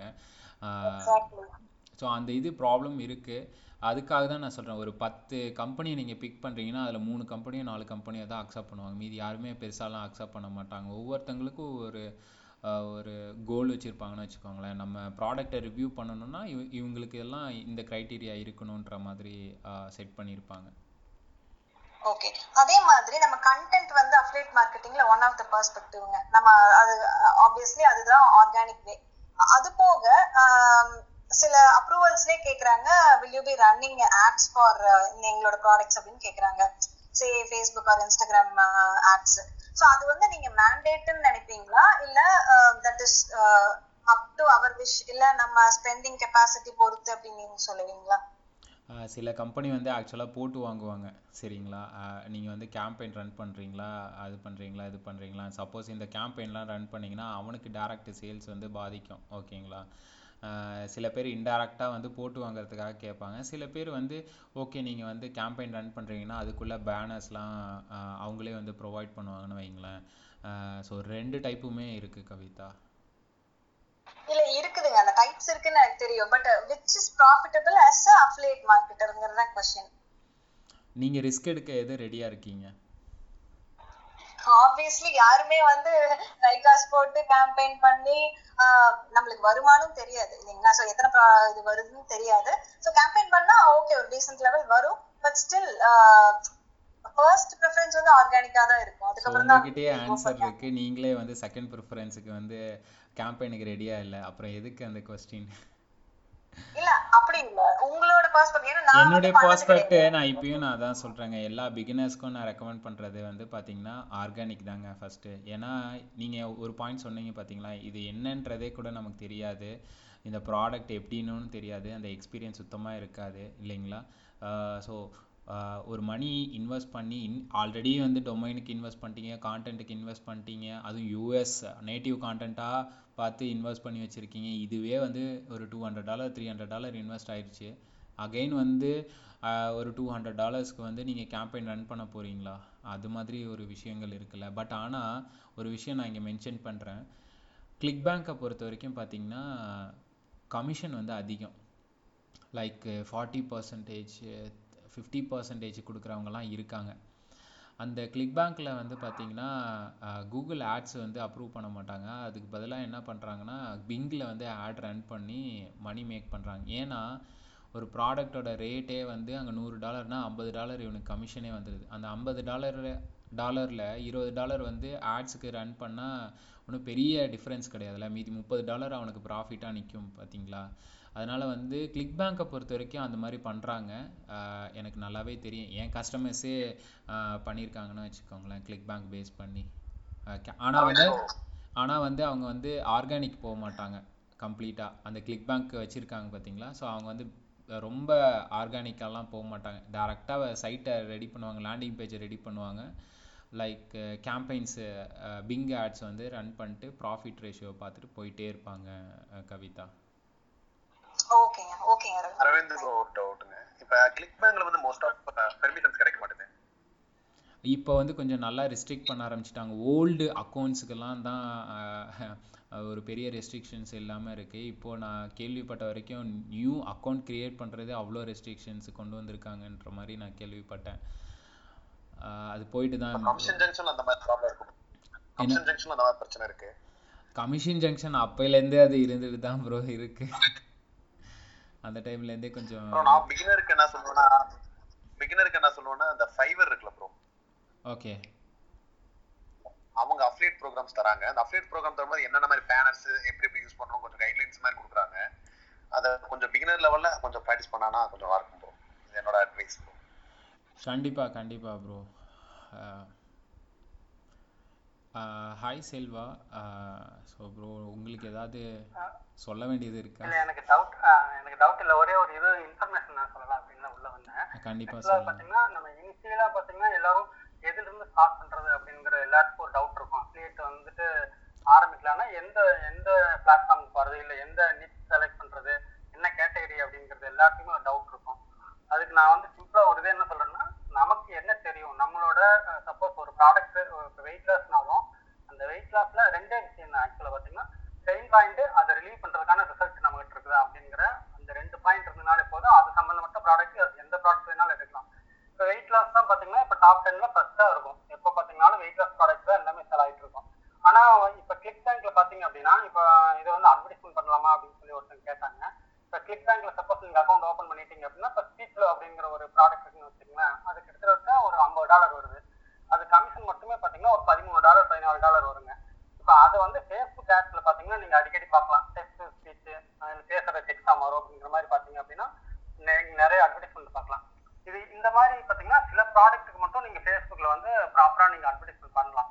ஸோ ஃபர்ஸ்ட் நீங்க என்ன பண்றீங்கன்னா, உங்களுக்கு எந்த ஒரு விஷயத்துல இன்ட்ரெஸ்ட் இருக்கோ அது சம்பந்தப்பட்டது நிஷா எடுத்துக்கணும் ஆக்சுவலா. அப்பதான் பாத்தீங்கன்னா உங்களால வித்ஸ்டாண்ட் பண்ண முடியும். இல்லை அப்படின்னா ஒரு 2 பிளாக் 3 பிளாக் மேல நீங்க கண்டினியூ பண்ணவே மாட்டீங்க, அதை அப்படியே விட்டுருவீங்க. உங்களுக்கு இன்ட்ரெஸ்டும் போயிடும். அதனால உங்களுக்கு எந்த ஒரு ப்ராடக்ட் மேல இன்ட்ரெஸ்ட் இருக்குதோ அந்த கேட்டகரியை எடுத்து நீங்க வந்துட்டு ஒரு பிளாகாவோ அல்லது வந்துட்டு ஒரு ஈவன் ஒரு யூடியூப்ல ஒரு வீடியோவா போட்டு கீழே ஒரு கண்டென்ட்ல நம்மளோட அஃபிலியேட் லிங்க் கொடுக்கலாம். ஸோ அந்த மாதிரி தான் நம்ம வந்து ஃபர்ஸ்ட் ஸ்டார்ட் பண்ணணும். எடுத்த உடனே $100 $200 இன்வெஸ்ட்மெண்ட் பண்ணி உள்ள வந்தாங்க அப்படின்னா ஒரு மாசத்துலயே பாத்தீங்கன்னா அவங்க செட்டப் ஆயிடுவாங்க. என்னடா ஒரு $20,000 செலவு பண்ணிட்டோம், இன்னும் நம்மளுக்கு எதுவுமே வரல அப்படிங்கிற மாதிரி. அதே மாதிரி நீங்க தமிழ்நாட்டுல யாராவது 10 லட்சம் 20 லட்சம் சம்பாதிக்கிறாங்களா உமர் மாதிரி அப்படிங்கிற கேட்டிருந்தீங்க. அது பாத்தீங்கன்னா பாபுன்னு சொல்லி ஒருத்தர் பாத்தீங்கன்னா ஒரு $20,000 பக்கம் இப்ப சம்பாதிச்சுட்டு இருக்காரு அஃபிலியேட் மார்க்கெட்டிங் மட்டும். அதே மாதிரி பாத்தீங்கன்னா அந்த இன்னும் 2-3 சின்ன சின்ன பசங்களாம் 21 வயசு 22 வயசு எல்லாமே பாத்தீங்க அப்படின்னா ஓரளவுக்கு ஒரு 2 லட்சம் 3 லட்சம் அந்த மாதிரி சம்பாதிக்கிற பசங்க எல்லாருமே இருக்காங்க. அது இருக்காங்க ப்ரோ, அபவ் 20 இருக்காங்க. நான் கேட்டது என்னன்னா ஸ்கூல் படிக்கிற பசங்க யாராவது இருக்காங்களா உமர் மாதிரி அப்படின்னு நான் கேட்டேன். ஸ்கூல் படிக்கிற பசங்க வந்துட்டு இன்னும் அந்த அளவுக்கு நமக்கு இன்னும் வெளியே வரல ஆக்சுவலா. நான் வந்துட்டு நானும் அதை சர்ச் பண்ணி பார்த்தேன். இந்த டி என்டர்பிரினர் அப்படின்னு சொல்லிட்டு ஒரு பையன் என்ன பாத்தீங்க அப்படின்னா ஃபாரின்ல போயிட்டு அங்க டிராப் ஷிப்பிங் கத்துக்கிட்டு இங்க வந்து இப்ப ஏர்ன் பண்ணிட்டு இருக்காரு. டி என்டர்பிரினர் ஒரு யூடியூப் சேனல் இருக்கும். அதோட பேசிக்ஸ் எல்லாம் அவர் சொல்லி கொடுத்துட்டு இருப்பாரு. 19 வயசு அந்த பையனுக்கு. அந்த பையன் ஓரளவுக்கு நல்லா ஏர்ன் பண்ற அப்படிங்க. ஸோ அந்த மாதிரி இருக்கிறாங்க. ஆனா நமக்கு வெளியே தெரியறது இல்லை. இருப்பாங்க, கண்டிப்பா இருப்பாங்க, இல்லாமலாம் இருக்க மாட்டாங்க. ஆனா என்னன்னா இது வந்து யூடியூப் மாதிரி டக்குன்னு வெளியே தெரியாத ஒரு ஃபீல்டு இல்லைங்களா. அப்ளியேட்ல வீட்டுல இருந்துட்டே சம்பாதிப்பாங்க, அவங்க வெளியே சொன்னாதான் தெரியும். ஸோ அந்த மாதிரி ஒரு இது இருக்கு. நம்ம என்ன பொறுத்த அளவுக்கு அப்ளியேட்னு உள்ள வந்துட்டீங்க அப்படின்னா நமக்கு எது இன்ட்ரெஸ்டோ அந்த ஃபீல்டு நீங்க எடுத்தீங்க அப்படின்னா நீங்க வந்துட்டு ஒரு 6 மாசமாவது வெயிட் பண்ணாதான் ஃபர்ஸ்ட் செக்கே உங்களுக்கு வரும். ஃபர்ஸ்ட் டிரான்சாக்ஷனே பேபால் இருந்து வரும். அப்பதான் உங்களுக்கு ஒரு இன்ட்ரெஸ்ட் இருக்கும், ஓகே நம்ம பண்ணலாம் அப்படின்ட்டு. இல்லை அப்படின்னா ஒரு 2 மாசம் 3 மாசத்துலயே அந்த கண்டினியூஸ் போயிடும் கண்டிப்பா. அது ஒரு இது இருக்கு. அதே மாதிரி இந்த கிளிக் பேங்க் கமிஷன் ஜங்ஷன் இதுல எல்லாம் பாத்தீங்க அப்படின்னா அக்கௌண்ட் கிரியேட் பண்றது கொஞ்சம் சிரமம் தான். அதுக்கு பேஸ் ஒர்க் ஃபர்ஸ்ட் பாத்தீங்கன்னா 1 மாசமே நம்ம ஸ்டார்ட் பண்ணிடணும். இப்போ நம்ம வந்துட்டு இந்த மாதிரி ஒரு பிளாக் நம்ம ரெடி பண்ண போறோம், வெயிட் லாஸ் தான் நம்ம பண்ண போறோம் அப்படின்னா அது சம்பந்தப்பட்ட ஒரு 10-20 பிளாக் ஃபர்ஸ்டே நம்ம ப்ரிப்பேர் பண்ணி எழுதி டிராஃபிக் கொண்டு வர வச்சு அப்புறம் 1 மாசத்துக்கு அப்புறம் நீங்க அப்ளை பண்ணீங்கன்னா கண்டிப்பா உங்களுக்கு கிளிக் பேங்க்ல வந்து இது கிடைக்கும். என்னோட அக்கௌண்ட் எல்லாம் நான் 2014 கிரியேட் பண்ணது. அதனால அது வந்து அமௌண்ட் வந்தாலும் வரலினாலும் அது வந்து இன்னும் அப்படியே தான் இருக்கு. இப்போ புதுசா ஒரு அக்கௌண்ட் ஒருத்தருக்கு கிரியேட் பண்ணா அது உடனே மினிமம் வந்து ஒரு 6 மந்தாவது ஆயிருக்கணும் அந்த அக்கௌண்ட்டுக்கு அப்படிங்கிற மாதிரி வந்துடுச்சு. ஸோ அந்த மாதிரி நிறைய இஷ்யூஸ் இருக்கு. பட் ஆனால் கண்டிப்பா வந்து கிளிக் பேங்க்ல வந்து அக்கௌண்ட் கிரியேட் பண்ண முடியுங்க. அதுக்கு பிளாக் வந்து நீங்க பேஸ் ஒர்க் ஃபர்ஸ்ட் ஸ்டார்ட் பண்ணிடணும். பண்ணீங்க அப்படின்னா கண்டிப்பா அதுல வந்து ஏர்ன் பண்றதுக்கு வாய்ப்பு இருக்கு. நம்ம அதுக்கு முன்னாடி வந்து இதெல்லாம் கத்துக்கிறதுக்கு என்ன பண்ணணும்னா பிளிப்கார்ட் இந்த அமேசான்லயே பாத்தீங்க அப்படின்னா அமேசான்ல ஃபர்ஸ்ட் கத்துக்கிட்டு அதுக்கப்புறம் இதுக்குள்ள வந்தாங்கன்னா இதனோட ப்ரொசீஜர் என்ன அப்படிங்கறதுல கொஞ்சம் ஈஸியா தெரியும் அவங்களுக்கு. நான் செல்வ ப்ரோக்கும் அரவிந்த் ப்ரோக்கும் ஒரு கொஸ்டின் வைக்கிறேன். லிசனர்ஸா இருப்பாங்க. ஆக்சுவலி வந்து பாத்தீங்கன்னா இப்போ நிச் ரிலவெண்டான நாலேஜ் இருக்குன்னு வச்சுக்கோங்களேன். இப்போ லிசனர்ஸ் வந்து பாத்தீங்கன்னா எல்லாருக்குமே வந்து மார்க்கெட்டிங் நாலேஜ் இருக்காது, அவங்களுக்கு வந்து நிஷ் நாலேஜ் இருக்குன்னு வச்சுக்கோங்களேன். இந்த விஷயத்துல எனக்கு நல்லாவே தெரியும் அப்படின்னா அவங்களுக்கு வந்து மார்க்கெட்டிங் அசெட் வேணும் இல்லையா. அந்த மார்க்கெட்டிங் அசெட்டுங்கிறது வந்து பாத்தீங்கன்னா ஒண்ணு யூடியூப்ல வந்து வீடியோ எடுக்க தெரிஞ்சிருக்கணும், அதுக்கு உண்டான தேவையான ஒரு ரிசோர்ஸ் இருக்கும். அப்படி இல்லைன்னா வெப்சைட்டை டெவலப் பண்ணி ஒரு இ-காமர்ஸ் வெப்சைட் வைக்கணும். அப்படி இல்லைன்னா அவங்க வந்து ஒரு பிளாகையாவது கிரியேட் பண்ணி அதுல ஒரு கண்டென்ட் கிரியேட் பண்ற அளவுக்கு ஒரு நாலேஜ் இருக்கும். ஆனா அந்த மார்க்கெட்டிங் மார்க்கெட்டிங் அசெட் வந்து கிரியேட் பண்ற அளவுக்கு அவங்களுக்கு ஒரு நாலேஜ் இல்லைன்னு வச்சுக்கோங்க. ஒன்லி நிச் ரிலேட்டட் நாலேஜ் மட்டும்தான் இருக்கு. அப்படிங்கிற பட்சத்துல அவங்க வந்து ஒரு குறிப்பிட்ட ஸ்டேஜுக்கு அப்புறம் என்ன பண்ணுவாங்க, ஏதாவது ஒன்று ட்ரை பண்ணுவாங்க. இப்ப நம்ம பேசுறோம்னு வச்சுக்கோங்களேன், அஃபிலியேட்ல ஏர்ன் பண்ணலாம் நம்ம சொல்றோம் அப்படின்னா அவங்க என்ன பண்ணுவாங்க, ட்ரை பண்ணுவாங்க. ஒரு பிளாக் வாங்குவாங்க, ஒரு டெம்ப்ளேட் வாங்குவாங்க, ட்ரை பண்ணுவாங்க. ஒரு குறிப்பிட்ட ஸ்டேஜுக்கு அப்புறம் ஒரு சேச்சுரேஷன் லெவல் போனதுக்கு அப்புறம் அவங்க என்ன பண்ணுவாங்க, எடுத்துருவாங்க. என்ன பண்றதுன்னே தெரியாது. ஸோ அந்த மாதிரி நிச் நாலேஜ் மட்டும் இருக்கு, பட் ஆனா மார்க்கெட்டிங் அசெட் இல்லை அப்படின்னா அவங்களுக்கு ஸ்டெப் பை ஸ்டெப்பா போறதுக்கு எது ஃபர்ஸ்ட் ஸ்டெப், எது செகண்ட் ஸ்டெப் அப்படிங்கிற மாதிரி ஏதாவது நீங்க சொன்னீங்கன்னா அவங்களுக்கு கொஞ்சம் யூஸ்ஃபுல்லா இருக்கும். நான் சொல்றேன். ஆக்சுவலா பாத்தீங்கன்னா இப்போ நான் நார்மலா சொல்ற மாதிரி எனக்கு இப்போ வந்துட்டு இப்போ வெயிட் லாஸ் ப்ராடக்ட் பத்தி எனக்கு ஒரு ஐடியா இருக்கு, எப்படி எப்படி வந்து உடம்பு குறைக்கலாம் அப்படின்னு எனக்கு நாலேஜ் இருக்கு. ஓகேங்களா? இப்போ நான் வந்து வர்றேன், எனக்கு வந்து இப்போ எடுத்த உடனே ஒரு டொமைன் ஒரு ஹோஸ்டிங் பர்ச்சேஸ் பண்ணணும். அது வந்துட்டு நீங்க டொமைன் ஹோஸ்டிங் பர்ச்சேஸ் பண்றதுலாம் இத்தனை டேல வந்து 60 கிட்ட கத்துக்கலாம். இல்லை அப்படின்னா எல்லாமே பாத்தீங்க அப்படின்னா இப்போ கூகுள் பேல பணம் அனுப்புற மாதிரி தான், அது ஒன்றும் பெரிய விஷயம் இல்லை. அது வந்து என்ன மாதிரி ஹோஸ்டிங் நம்ம வாங்குறோம் அப்படிங்கறத மெயின். ஏன்னா நம்ம வந்து ஸ்பீடா வந்து லோட் ஆகணும் அப்படின்னா சைட் கிரவுண்டு, ப்ளூ ஹோஸ்ட் இந்த மாதிரி கொஞ்சம் நல்ல ஹோஸ்டிங்ல பர்ச்சேஸ் பண்ணி வாங்கணும் அப்படின்னா அது வெப்சைட்ல வந்து நம்ம எஸ்இஓ ஆக்டிவிட்டிஸ்க்காக ரொம்ப மெனக்கிட வேண்டியதில்லை. ஸ்கீமாவெல்லாம் அவனே ரீபில்ட் பண்ணி வச்சிருப்பான். எஸ்இஓ ஆக்டிவிட்டிஸ்க்காக நிறைய அவன் வந்து உள்ள இன்சர்ட் பண்ணி வச்சிருப்பான். ஸோ ஃபர்ஸ்ட் எடுத்தோடனே நம்ம ஒரு பிளாக் தான் ரெடி பண்றோம். ஒரு ப்ராடக்ட் நம்ம மனசுல நினைச்சிட்டோம், ஒரு பிளாக் ஒன்று ரெடி பண்றோம். இப்போ பாத்தீங்க அப்படின்னா உதாரணத்துக்கு weightloss.comனே வச்சுக்கலாம் அப்படின்னு ஒரு டொமைன் வாங்கிட்டாங்க, ஹோஸ்டிங் வாங்கிட்டாங்க, வெப்சைட் போட்டாங்க. இப்போ லேண்டிங் பேஜ், இப்போ லேண்டிங் பேஜ் ரெடி பண்றதுக்கு என்ன பண்ணணும் அப்படின்னா சிம்பிளா வேர்ட்பிரஸ் வெப்சைட் வந்து நம்ம இது பண்ணலாம். அது வந்து 2 நாள்ல கத்துக்கலாம். வேர்ட்பிரஸ்ல எப்படி வந்து வெப்சைட் கிரியேட் பண்றது, எப்படி பிளாக் ரைட் பண்றது அப்படிங்கிறது 2 நாள்ல கத்துக்கலாம். கத்துட்டு நீங்க என்ன பண்ணலாம் அப்படின்னா போஸ்ட் எல்லாம் பாத்தீங்கன்னா மொபைல்ல எப்படி ஃபேஸ்புக்ல நம்ம டைப் பண்ணி போடுறோமோ அதே மாதிரி மொபைலே ஆப் இருக்கு, வேர்ட்பிரஸ் ஆப். அதை கூட நீங்க டைப் பண்ணி பழகலாம். ஃபர்ஸ்ட் என்ன பண்ணணும்னா ஒரு பிளாக் எப்படி இருக்கணும், ஃபர்ஸ்ட் கண்டென்ட் எப்படி இருக்கணும் அப்படிங்கிற ஒரு ஐடியா வந்துக்கணும். எடுத்த உடனே ஃபர்ஸ்ட் நாளே கண்டென்ட் நீங்க வெளியே காசு கொடுத்து வாங்கினீங்க அப்படின்னா உங்களுக்கு லாஸ். அதனால என்ன பண்ணணும்னா ஃபர்ஸ்ட் டைட்டில் எப்படி இருக்கணும், டைட்டிலுக்கு கீழே நீங்க என்ன ப்ராடக்ட்டை பத்தி சொல்ல போறீங்க, இது இந்த ப்ராடக்ட் சப்போஸ் எனக்கு வெயிட் அதிகமா இருக்குன்னா அதனால எனக்கு என்னென்ன வந்து நான் கஷ்டப்பட்டேன், அந்த கஷ்டப்பட்டதுக்கு அப்புறம் யார் எனக்கு வந்து சப்போர்ட் பண்ணி இந்த மாதிரி ஒரு ஐடியா கொடுத்தாங்க, நான் இந்த ப்ராடக்ட்டை யூஸ் பண்ணேன் அல்லது இந்த மாதிரி சில வழிமுறைகளை யூஸ் பண்ணேன், அதுக்கப்புறம் எனக்கு நல்ல பெனிஃபிட் கிடைச்சது, பிஃபோர் ஆஃப்டர் மாதிரி தான் அது. அந்த மாதிரி ஒரு ஃப்ளோவா ஒரு கண்டென்ட் எழுதணும். மினிமம் நீங்க பாயிண்ட் எழுதுற மாதிரி இருந்தாலும் எழுதலாம்.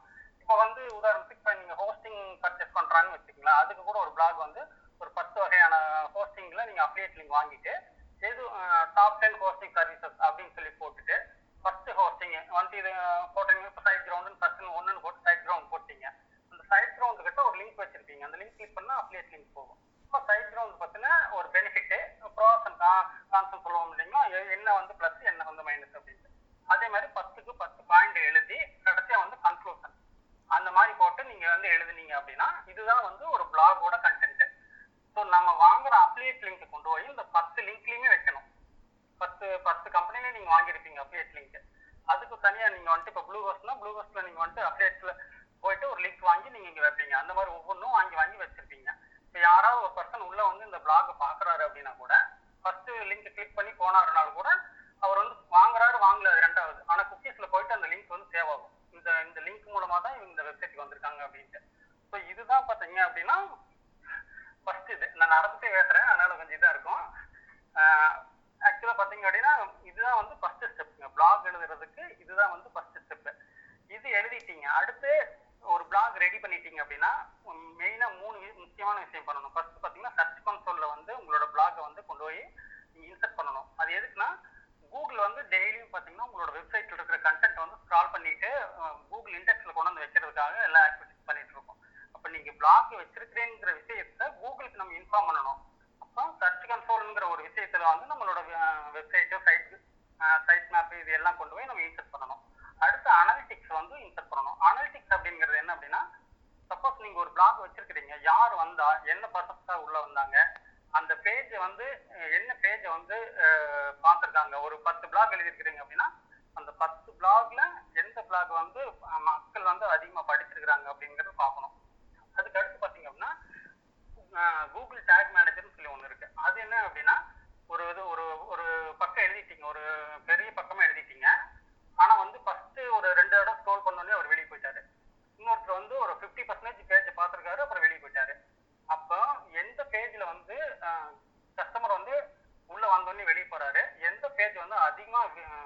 பாக்குறாங்க அப்படிங்கிறது ஒரு மெத்தட் இருக்கு.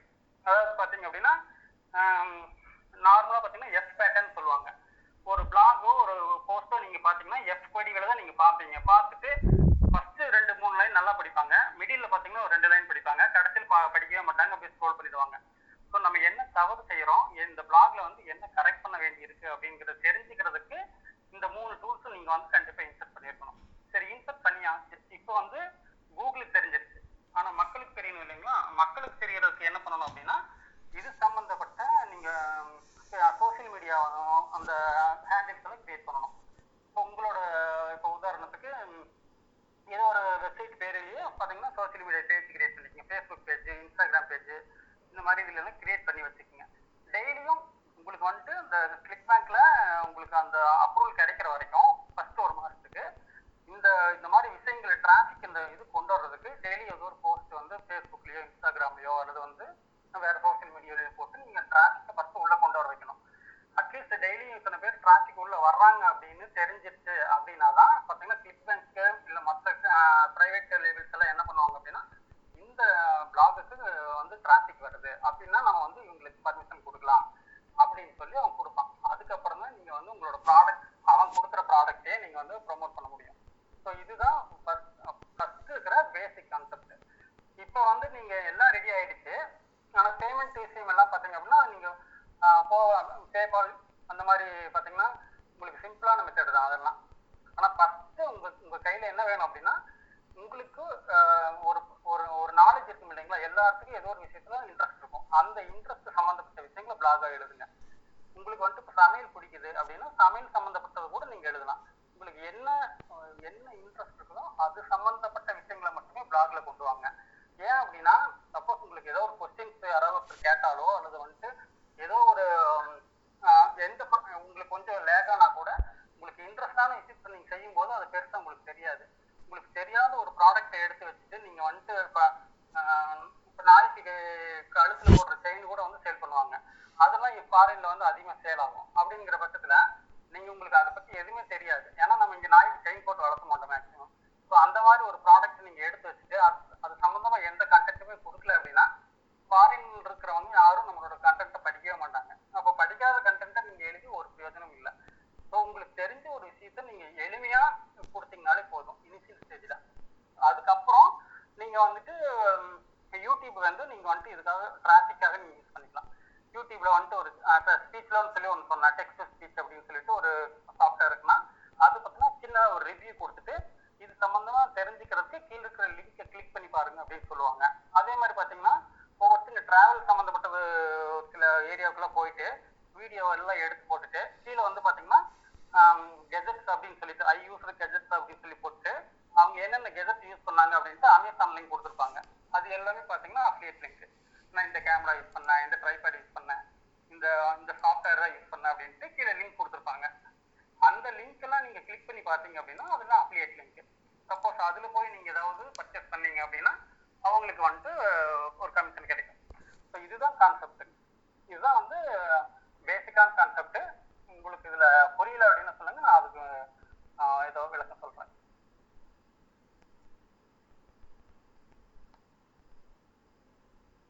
அரவிந்த், எனக்கு ஒரு கொஸ்டின் இருக்கு, கேட்கலாமா? இல்ல லேட் ஆயிடுச்சு?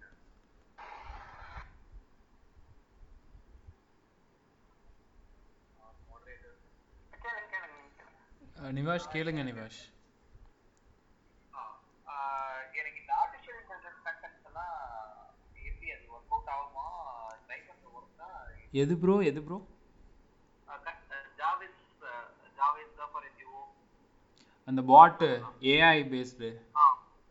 ஏஐ பேஸ்டு கண்டென்ட் தெரியல ப்ரோ, நான் ட்ரை பண்ணது இல்ல ஹானஸ்டா. ஏஐ கண்டென்ட் எல்லாம் நீங்க யூஸ் பண்ணீங்கன்னா அது வந்து கண்டிப்பா கண்டுபிடிச்சிருங்க. ஏன் அப்படின்னா அவனுங்க நீங்க யூஸ் பண்றதே ஏஐ கண்டென்ட் யூஸ் பண்ணி பிளாக் எழுதுறீங்க அப்படின்னா கூகுளும் ஏஐ கண்டென்ட் எது அப்படின்னு சொல்லிட்டு அவன் இது பண்ணுவான். நீங்க அதனால பாத்தீங்க அப்படின்னா அது மேக்ஸிமம் தவிர்க்க பாருங்க. இல்ல அப்படின்னா நீங்க என்ன பண்ணலாம் அப்படின்னா சிம்பிளான ஒரு இது ரெடி பண்ணலாம். நீங்களே வந்துட்டு இப்போ பாத்தீங்கன்னா பேசியே வந்து இது பண்றாங்க இல்லைங்களா, ரெக்கார்ட் சாரி நம்ம பேசுறது அப்படியே டெக்ஸ்ட் கன்வெர்ட் ஆகி ஒரு கூகுள் டாக்லயே இருக்காது, கூகுள் டாக்ல இருக்கு. நீங்க வந்துட்டு அந்த மாதிரி கண்டென்ட் கூட நீங்க யூஸ் பண்ணிக்கலாம். அதாவது நீங்க ஏஐல கிரியேட் பண்றதை விட நீங்க ஒன் பர்சனாக பேசுறது வந்து இன்னும் நல்லா எஃபெக்டிவாக இருக்கும். ஏன்னா இப்போ வந்து சர்ச்சே பார்த்தீங்க அப்படின்னா வாய்ஸ் சர்ச் வந்துருச்சு. நீங்கள் கூகுள்லேயே தமிழ்லேயே வந்து நிறைய பேர் வந்து இது பண்ணுறாங்க. சர்ச் பண்ணுறதுக்கே பார்த்தீங்க அப்படின்னா கூகுளில் வாய்ஸ் சர்ச் யூஸ் பண்ணுறாங்க. அந்த மாதிரி கீவேர்டே பார்த்தீங்கன்னா வாய்ஸ் சர்ச் கீவேர்டுங்கிற மாதிரி வந்துருச்சு. ஸோ அதனால ஏஐ கண்டென்ட்டும் முடிஞ்ச அளவுக்கு தவிர்க்க பாருங்க. அதுக்கு நிறைய சாஃப்ட்வேர்ஸ் எல்லாம் வந்துருச்சு, இருந்தாலும் அதை தவிர்க்க பாருங்க maximum. Okay brother, okay, thanks. Hi sir, இப்போதான் நான் குரூப்புக்கு ஜாயின் ஆனேன். எனக்கு ஒரு டவுட் என்னன்னா, அமேசான் அஃபிலியேட் பற்றி உங்களுக்கு தெரிஞ்சா சொல்லுங்க. அது எப்படி நாம லேர்ன் பண்றது, அது மூலமா ஏர்னிங்ஸ் எப்படி பண்றது அப்படிங்கிறது எனக்கு ஒரு டவுட் இருக்கு. அதே மாதிரி பண்ணணும்னு ஒரு இன்ட்ரெஸ்ட் இருக்கு. அதை எப்படி பண்ணணும்னு சொன்னீங்கன்னா கொஞ்சம் தெரிஞ்சுக்கலாம். நந்தகுமார், இப்போலாம் வந்து அமேசானில் நீங்கள் அஃபிலியேட் பண்ணுறதும் ஒன்று, பண்ணாமல் இருக்கிறதும் ஒன்று. ஏன்னா கமிஷன் வைஸ் வந்து ரொம்ப கம்மி பண்ணிட்டாங்க. 4% தான் கொடுத்துட்ருக்காங்கன்னு வச்சுக்கோங்களேன். ஃபஸ்ட்லாம் வந்து அப் டு 8% வரைக்கும் கொடுத்துட்டு இருந்தாங்க. என்ன கேட்டிங்கன்னா நான் அமேசான்லாம் நான் ரெக்கமெண்ட் பண்ணவே மாட்டேன் இப்போ இருக்கிற ஸ்டேஜுக்கு. ஆல்ரெடி நிறைய அஃபிலியேட் மார்க்கெட்டர்ஸ் அமேசான்லேருந்து வேறு ப்ரோக்ராம்க்கெலாம் மாற ஆரம்பிச்சிட்டாங்க நந்தகுமார். சரி, ஓகே சார். இப்போ நார்மலாக இப்போ வந்து வேற ஏதாவது சம்திங் இது மாதிரி ரிலவெண்டடாக பண்ண முடியுமா? இந்த மாதிரி ஏதாவது இப்போ கரண்ட் ஆப்பர்ச்சுனிட்டிஸ் ஏதாவது இருக்குங்களா சார்? நிறைய ப்ரோக்ராம்ஸ் இருக்கே Nandakumar. ClickBank, Commission Junction, private label. இப்போ நீங்கள் கடைசியாக வந்திருக்கீங்கன்னா நாங்கள் ஆல்ரெடி நிறையா விஷயங்கள் இதை வந்து பேசியிருக்கோம் நந்தா. இல்லை நான் ஃபுல்லாக சொல்லிடுறேன். இந்த பாட்காஸ்ட்டில் நான் இதை அப்லோட் பண்ணிடுவேன். செஷன் வந்து ரெக்கார்ட் ஆகிட்டு தான் இருக்குது, சரிங்களா? ஒரு நெக்ஸ்ட்டு ஒரு 1 ஹவரில் வந்து பார்த்தீங்கன்னா பாட்காஸ்ட்டில் அப்லோட் வேணால் பண்ணுறேன். நீங்கள் இந்த கிளப் ஹவுஸோட வாட்ஸ்அப் குரூப்பில் இருக்கீங்களா? வாட்ஸ்அப் குரூப்பில் இல்லை சார். சரி, அப்படி வாட்ஸ்அப் குரூப்பில் நீங்கள் வேணால் ஆட். இன்ஸ்டா ஃபாலோ பண்ணியிருக்கேன் சார். நான் இன்ஸ்டா இல்லைனா ஃபேஸ்புக்கில் தமிழ் டிஜிட்டல் மார்க்கெட்டிங்னு நீங்கள் டைப் பண்ணுங்கள். இதே சேம் எல்லோ கலர் ஐக்கான் வந்து ஷோ ஆகும். அதில் ரெக்வஸ்ட் கொடுங்க. அதுலேயே நான் ஷேர் பண்ணிகிட்ருக்கேன். வாட்ஸ்அப்லேயும் எங்களுக்கு ஒரு குரூப் இருக்குது. வாட்ஸ்அப் கிளப் ஹவுஸ் லிசனர்ஸ் எல்லாருமே அங்கே இருக்காங்க. அங்கேயும் நான் ஷேர் பண்ணுறேன். அப்படி இல்லை அப்படின்னா என்னோடய நேம் வேணால் டைப் பண்ணுங்கள் கூகுளில். ஐடியூன்ஸு, கூகுள் பாட்காஸ்ட்டில் வந்து ஷோ ஆகும். என்னுடைய பாட்காஸ்ட் லிங்க் எல்லாமே ஷோ ஆகும். ஸோ எனி டைம் வந்து நீங்கள் போய் கேட்கலாம். ஆல்ரெடி வந்து நிறைய டாபிக்ஸ் பற்றியும் பேசியிருக்கோம், அதையும் நீங்கள் லிசன் பண்ணி கேட்கலாம் நந்தா. ஏன்னா எக்கச்சக்கமாக பேசிட்டோம்.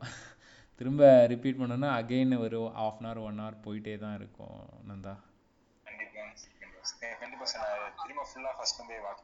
இல்லைன்னா எனக்கு என்ன பண்ணுறீங்கன்னா கிளப் ஹவுஸில் வந்து அந்த சேனல் இருக்குல்ல, ஸோ டிஎம் பண்ணுங்கள். நான் ஒன்ஸ் அப்லோட் பண்ணதுமே வேணால் இங்கே நான் உங்களுக்கு ஷேர் பண்ணுறேன் ப்ரைவேட்டாக.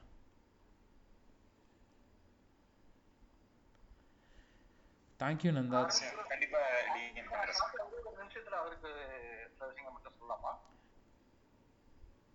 ப்ரோ நீங்கள் கொஞ்சம் சொல்கிறீங்களா? ஓகே. ஆக்சுவலி ஒரு என்கே ப்ரோக்கர்லாம் வந்திருக்காரு போல இருக்கு. ஆக்சுவலி வந்து பாத்தீங்கன்னா மேக்ஸிமம் வந்து பாத்தீங்கன்னா அப்டேட் மார்க்கெட்டிங் வந்து பாத்தீங்கன்னா கண்டென்ட் மார்க்கெட்டிங்ல இருந்தா ஸ்டார்ட் பண்றாங்க. எப்படி வந்து பாத்தீங்கன்னா ஒரு பிளாக் வைக்கிறாங்க, பிளாக்ல சில என்கேஜி கண்டென்ட் போடுறாங்க, அவங்க நிச்சு ரிலவெண்டான கண்டென்ட் போடுறாங்க. அதுல இருந்து என்ன பண்றாங்கன்னா சப்ஸ்கிரைபர்ஸ் வந்து பில்ட் பண்றாங்க. ஒரு டேட்டா பேஸ் எடுத்துக்கிறாங்க. அந்த டேட்டா பேஸ் எடுத்துக்கிறாங்களே அந்த வெப்சைட்டுக்கு வரவங்களை வச்சு என்ன பண்றாங்கன்னா ரீடார்கெட்டிங் பண்றாங்க. டிஸ்பிளே கேம்பெயின், அதுக்கப்புறம் வந்து ஃபேஸ்புக், இன்ஸ்டாகிராம் மார்க்கெட்டிங் வந்து ரீடார்கெட்டிங் பண்றதுக்கு அந்த மாதிரியான சில இது பண்றாங்க. அதுக்கப்புறம் ட்ரிப் மார்க்கெட்டிங்ல என்ன பண்றாங்கன்னு கேட்டீங்கன்னா, அந்த வாட்ஸ்அப்ல வந்து உங்க டேட்டா இருக்கு இல்லையா, அந்த டேட்டா வச்சு இப்போ கோர்ஸ் பண்றதா இருக்கட்டும், இல்லை வேற ஏதாவது அப்டேட் மார்க்கெட்டிங், அப்டேட் ப்ராடக்டா இருக்கட்டும். ஃபார் எக்ஸாம்பிள் வந்து லாஸ்ட் வீக்ல வந்து ஒரு 5 அப்டேட்னு சொல்லிட்டு ஏதாவது ஒரு இடத்துல அவங்க என்ன பண்ணுவாங்கன்னா, ஒரு இடத்துல வந்து அவங்களோட அப்டேட் ப்ராடக்ட்டை வந்து பிச் பண்ணுவாங்க. ஸோ இங்க வந்து பாத்தீங்கன்னா பேஸ் எங்க இருக்குன்னு பாத்தீங்கன்னா கண்டென்ட் மார்க்கெட்டிங். ஸோ அந்த கண்டென்ட்ல தான் ஸ்டார்ட் ஆகுது. அவங்க என்ன பண்ணாங்க, ஒரு வெப்சைட். ஸோ பேசிக்னு வந்து பாத்தீங்கன்னா வெப்சைட். அந்த வெப்சைட்டுங்கிறது நீங்க ஒரு ப்ராடக்ட்டை வந்து ரெப்ரசென்ட் பண்ற ஒரு வெப்சைட்டா இருக்கலாம், இல்லைன்னா நாலேஜ் வந்து ஷேர் பண்ற மாதிரி ஒரு பிளாகா இருக்கலாம். அங்க இருந்து தான் அவங்க ஸ்டார்ட் பண்றாங்க. அங்க இருந்து டேட்டா பேஸ் நிறைய எடுக்கிறாங்க. அங்க இருந்து வேற ஸ்டெப்ல வேற ஃபார்முல தான் வந்து அவங்க அப்ரோச் பண்றாங்க. ஸோ நீங்க வந்து அப்டேட் மார்க்கெட்டிங்ல ஸ்டார்ட் பண்றீங்க அப்படின்னா உங்களோட பேஸ் வந்து வெப்சைட்ல இருந்து ஸ்டார்ட் பண்ணா அது வந்து ஓகேவா இருக்கும் அப்படிங்கிறது என்னோட ஒப்பீனியன். அரவிந்த் ப்ரோ கரெக்டா? Okay sir. இல்ல சார், எங்க ஃப்ரெண்டு வந்து ஆக்சுவலா கேட்டுட்டு இருந்தாரு. என்ன அப்படின்னா, அவருக்கு வந்து என்ன இன்ட்ரெஸ்ட் அப்படின்னா, இப்ப கஸ்டமர்ஸ் நார்மலா யூஸ் பண்ணிட்டு இருக்க அந்த ரெகுலரா மந்த்லி யூஸ் பண்ற மளிகை ஜாமாஸ் வந்து அஃபிலியேட் மார்க்கெட்டிங் மூலியமா பண்ண முடியுமா அப்படின்னு அவருக்கு ஒரு இன்ட்ரெஸ்ட் இருந்துச்சு. சார் நாங்க 2 days முன்னாடி பேசிட்டு இருந்தோம். ஸோ அந்த ரீசனுக்காக தான் நான் கேட்க வந்தேன். அமேசான் மூலியமா பண்ணா அவருக்கு கொஞ்சம் அஃபோர்டபுளா இருக்கும் அப்படிங்கிற மாதிரி நாங்க பேசிட்டு இருந்தோம். அந்த ஒரு ரீசனுக்காக தான் நான் கேட்டேன், வேற எதுவும் இல்ல ப்ரோ. அந்த அமேசான் லிங்க்ங்கிறதே வந்து நீங்க நிறைய இடத்துல வந்து ஷேர் பண்ணலாம் ப்ரோ. அமேசான்ங்கிறது என்ன பண்ணுவாங்கன்னா, ஒரு அஃபிலியேட் ப்ரோக்ராம் வந்து கிரியேட் பண்ணுவாங்க. ஓகேவா? நீங்க அவங்க என்ன பண்ணுவாங்க, உங்களுக்குன்னு ஒரு பார்ட்னர் ஐடி கொடுப்பாங்க. அந்த ஐடி வந்து நீங்க எங்க வேணாலும் ஷேர் பண்ணலாம். எப்படின்னா, டைரக்டா நீங்க ஷேர் பண்ண முடியாது, சோசியல் மீடியால போயிட்டு டைரக்டா ஷேர் பண்ண முடியாது.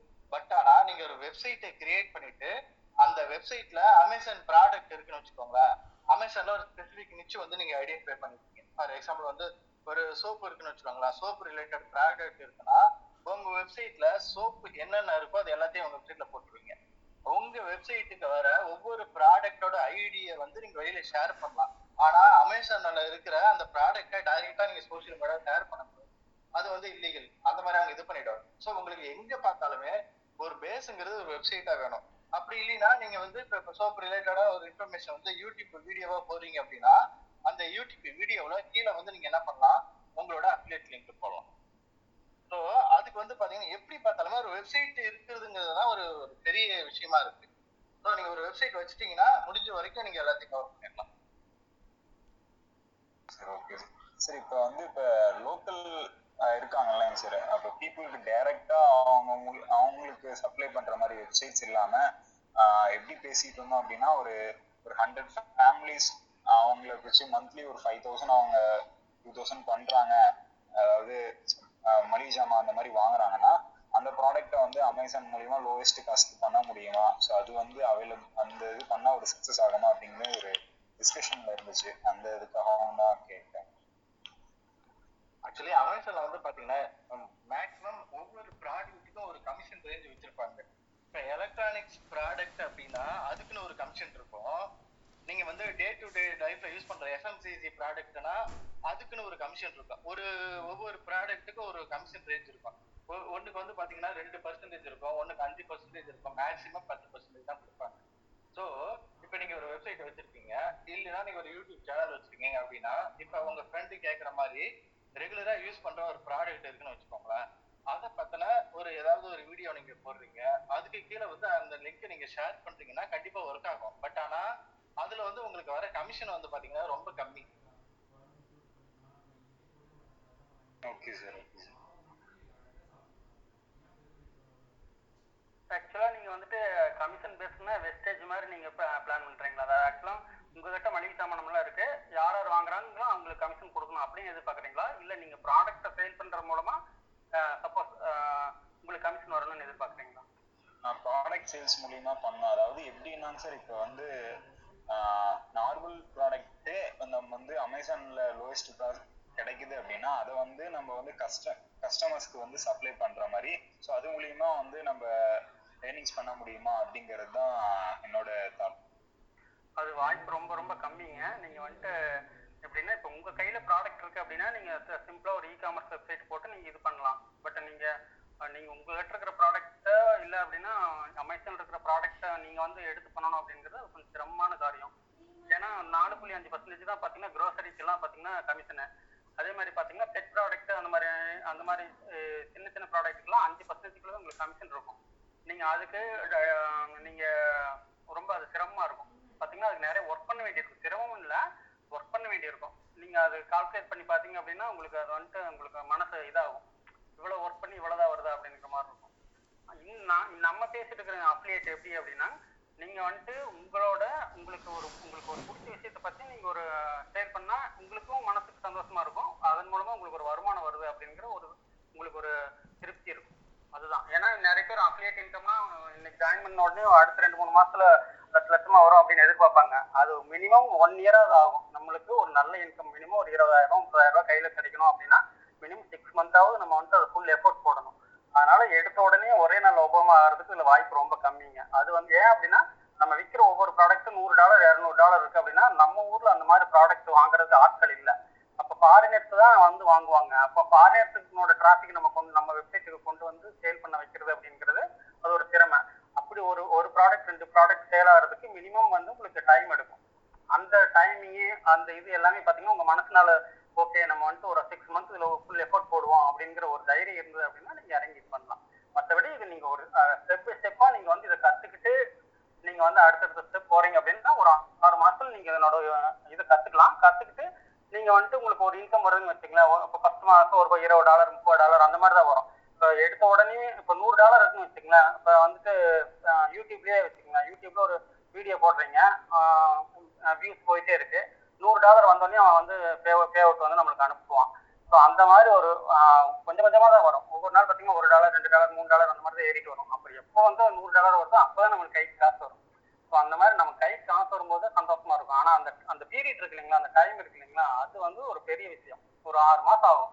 இப்போ யூடியூப்லேயே பார்த்தீங்க அப்படின்னா கடந்த 6 மாதத்துல நீங்கள் வந்துட்டு அந்த 4000 சப்ஸ்கிரைபரையும் அந்த 1000 சப்ஸ்கிரைபரையும் 4000 ஹவர்ஸையும் நீங்கள் பீட் பண்ணாமல் மறுபடியும் பேக்கில் போயிட்டீங்க அப்படின்னா மறுபடியும் அவன் வந்து மானிட்டேஷன் வந்து கேன்சல் பண்ணிடுறான். இப்போல்லாம் மறுபடியும் நீங்கள் அந்த 6 மாதத்துக்கு அந்த டிராஃபிக் காமிக்க வேண்டியிருக்கு. ஸோ அந்த மாதிரி நிறைய இது இருக்கு உங்களுக்கு.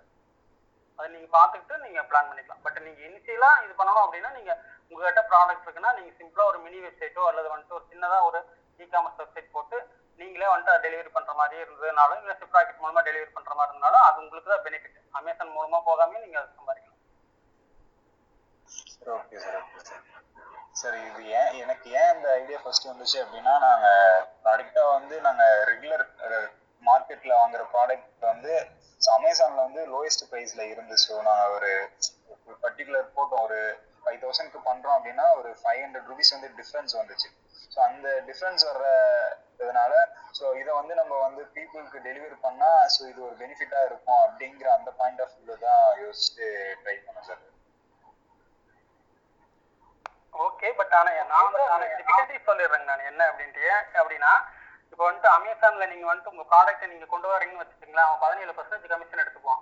நீங்க ஒரு $100 நீங்க ஒரு ப்ராடக்ட் நீங்க உங்களோட ஒரிஜினல் காஸ்ட் $100 இருக்கு அப்படின்னா உங்களோட லாபம் பிளஸ் வந்து அமேசானோட கமிஷனு, அப்புறம் பாத்தீங்க அப்படின்னா ஷிப்பிங் சார்ஜ், இது எல்லாம் கலந்து வரும்போது அதனோட ரேட் அதிகமா இருக்கும். ஓகேங்களா, அது வந்துட்டு உங்களுக்கு அது ஒரு பெரிய ப்ராசஸ். அதனால பாத்தீங்க அப்படின்னா நீங்க ட்ரை பண்ணி பாருங்க. அப்படி இல்லை அப்படின்னா நீங்க உங்களோட ப்ராடக்ட் நீங்க அமேசான்ல போடணும், நீங்களே அது இது பண்ணிக்கலாம். இல்ல என்னோட ப்ராடக்ட் ஆக்சுவலா சொல்லல, நான் என்ன மீன் பண்ணேன்னா, ஸோ இங்க லோக்கல்ல கிடைக்கக்கூடிய நம்ம வீட்டுல வாங்கக்கூடிய மலிஜம் அந்த பொருட்கள் வந்து அமேசான்ல ரொம்ப லோயஸ்ட் பிரைஸ்ல இருக்கு. அதை வந்து நம்ம மக்களுக்கு டெலிவர் பண்ணா அது வந்து பெனிஃபிட்டா இருக்கும். ஸோ அதன் மூலியமா ஏர்னிங்ஸ் பண்ண முடியுமா அப்படிங்கிற ஒரு ப்ராசஸ் தான். ஏன்னா எங்ககிட்ட ப்ராடக்ட் எதுவும் கிடையாது. பட் இது வந்து ஒரு ஃப்ரெண்ட் சர்க்கிள் ஒரு டிஸ்கஷன் போயிட்டு இருந்துச்சு. அந்த ரீசனுக்காக தான் நான் கேட்டேன். ஏன்னா அவங்களுக்கு அஃபிலியேட் மார்க்கெட்டிங் லேர்ன் பண்ணணும் இன்ட்ரெஸ்ட் இருக்கு, பட் அவங்களுக்கு சோர்ஸ் கிடையாது. அந்த பாயிண்ட் ஆஃப் வியூக்காக தான் நான் கேட்கலாம். சிம்பிளா நான் conclude okay sir, okay. Actually என்னன்னு வந்து பாத்தீங்கன்னா, இப்போ நீங்க சொல்றது எல்லாமே கரெக்ட். ஒரு ப்ராடக்ட் இருக்குன்னா உங்களுக்கு ரொம்ப கம்மியான ஒரு பிரைஸ்க்கு வந்து அமேசான் கொடுக்குறோம். அதே ப்ராடக்ட் நீங்க வந்து ஒரு தேர்ட் பர்சனா இருந்து மத்தவங்களுக்கு கொடுக்கும்போது உங்களுக்கு ஒரு சின்ன கமிஷன் வரணும் அப்படிங்கிற மாதிரி எதிர்பார்க்குறீங்க. கரெக்டா? கரெக்ட். அதை வந்து நீங்க வந்து எப்படின்னா அதை வந்து மார்க்கெட் பண்றதுக்கு உங்களுக்கு வந்து மார்க்கெட்டிங் ஃபெசிலிட்டிஸ் வேணும், மார்க்கெட்டிங் அசெட்ஸ் வேணும். ஒன்னு யூடியூப் சேனல் வேணும். அப்படி இல்லைன்னா நீங்க வந்து ஒரு வெப்சைட் வச்சு இ-காமர்ஸ் வெப்சைட் வச்சு ரன் பண்ணணும். அப்படி இல்லைன்னா ஒரு பிளாக் வச்சு ரெகுலரா கண்டென்ட் போடணும். அப்படி இல்லைன்னா ஒரு வாட்ஸ்அப் குரூப் வச்சு நீங்க நிறைய பேருக்கு ஷேர் பண்ணணும். ஸோ அவன் என்ன பண்ணுவான்னா, அமேசானை பொறுத்த வரைக்கும் ஒவ்வொரு ப்ராடக்ட்டுக்கும் ஒரு குறிப்பிட்ட ஒரு பர்சன்டேஜ் வச்சிருப்பான். இப்போ நீங்க சொல்ற மாதிரி அந்த கிராசரி இருக்குன்னா கிராசரிக்குன்னு ஒரு ஸ்பெசிபிக் அமௌண்ட் வச்சிருப்பான். நீங்க அமேசான் பார்ட்னர் அக்கௌண்ட் கிரியேட் பண்ணிருங்க, அப்லேட் அக்கௌண்ட் கிரியேட் பண்ணீங்க அப்படின்னா உங்களுக்குன்னு ஒரு அமௌண்ட் வரும். அதுக்கப்புறம் நீங்க என்ன பண்ணணும்னா, நீங்க எவ்வளவு பேர் நீங்க ரெஃபர் பண்றீங்களோ அதுக்கேற்ற மாதிரி உங்களுக்கு வந்து கமிஷன் வரும். ஆனா நீங்க யாருக்கு எப்படி நீங்க ஷேர் பண்ணுவீங்க? ஒண்ணு யூடியூப் சேனல் வச்சிருக்கீங்க, நிறைய வீடியோ போடுறீங்கன்னா அந்த வீடியோவில் நிறைய விஷயங்கள் பேசிட்டு ஒன்று டிஸ்கிரிப்ஷனோ லிங்கா கொடுக்கலாம். அப்படி இல்லைன்னா இமெயில் அனுப்பலாம். இமெயில் அனுப்பும்போது உங்களுக்கு வந்து இமெயில் டேட்டா பேஸ் நிறைய வேணும். உங்களோட ரிலேஷன்ஸோ இல்லை நீங்க டார்கெட் பண்ற ஆடியன்ஸோட டேட்டா பேஸோ உங்களுக்கு நிறைய வேணும். அவங்களுக்கு வந்து இமெயில் அனுப்பும்போது இந்த மாதிரி ஒரு லிங்கை எங்கேயாவது இன்டைரக்டா நீங்க வந்து அனுப்பலாம். அவங்க கிளிக் பண்ணி போயிட்டு போனாங்கன்னா வரும். அப்படி இல்லைன்னா ஒரு பிளாக் போடலாம். பிளாக் இந்த லாக்டவுன்ல எந்த மாதிரியான கிராசரிஸ் வந்து பர்ச்சேஸ் பண்ணலாம், எங்க வந்து பர்ச்சேஸ் பண்ணலாம், எங்க வந்து கம்மியா இருக்கு, சும்மா இன்டைரக்டா ஒரு கண்டென்ட் போடுறீங்க. கண்டென்ட் போட்டுட்டு ஒரு உள்ள வந்து இந்த லிங்க் கொடுக்குறீங்க. ஸோ அப்படி கொடுத்தீங்கன்னா தான் அது ஒர்க் ஆகும். ஆனா உங்களுக்கு இந்த மாதிரி மார்க்கெட் பண்றதுக்கு உங்களுக்கு ஆப்ஷன் இருக்குன்னா கண்டிப்பா இது ஒர்க் ஆகும். ஆனா மார்க்கெட் பண்றதுக்கு எந்த ஆப்ஷனும் இல்லை, எனக்கு ஐடியா மட்டும்தான் இருக்கு, நான் வந்து என்கிட்ட வெப்சைட்டும் கிடையாது, யூடியூப் சேனலும் கிடையாது, இமெயில் மார்க்கெட்டையும் பண்ண மாட்டேன், இல்ல வாட்ஸ்அப்லயும் அனுப்ப மாட்டேன், எதுவுமே பண்ண மாட்டேன் அப்படின்னா உங்களால அந்த அப்டேட் மார்க்கெட்டிங் வந்து சக்சஸ்ஃபுல்லா கொண்டு போக முடியாது.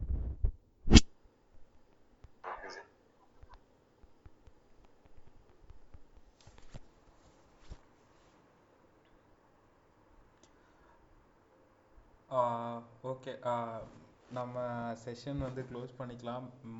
8:30க்கு ஆக்சுவலாக நாங்கள் ஸ்டார்ட் பண்ணோம். இந்த கிளப்பு வந்து பார்த்திங்கன்னா எங்களுக்கு வேறு எந்த கிளைகளும் கிடையாது, இது ஒரே ஒரு கிளப்பு தான் எங்களுக்கு இருக்குது. ஸோ இந்த தமிழ் டிஜிட்டல் மார்க்கெட்டிங் கிளப்பு வந்து பார்த்திங்கன்னா yellow icon.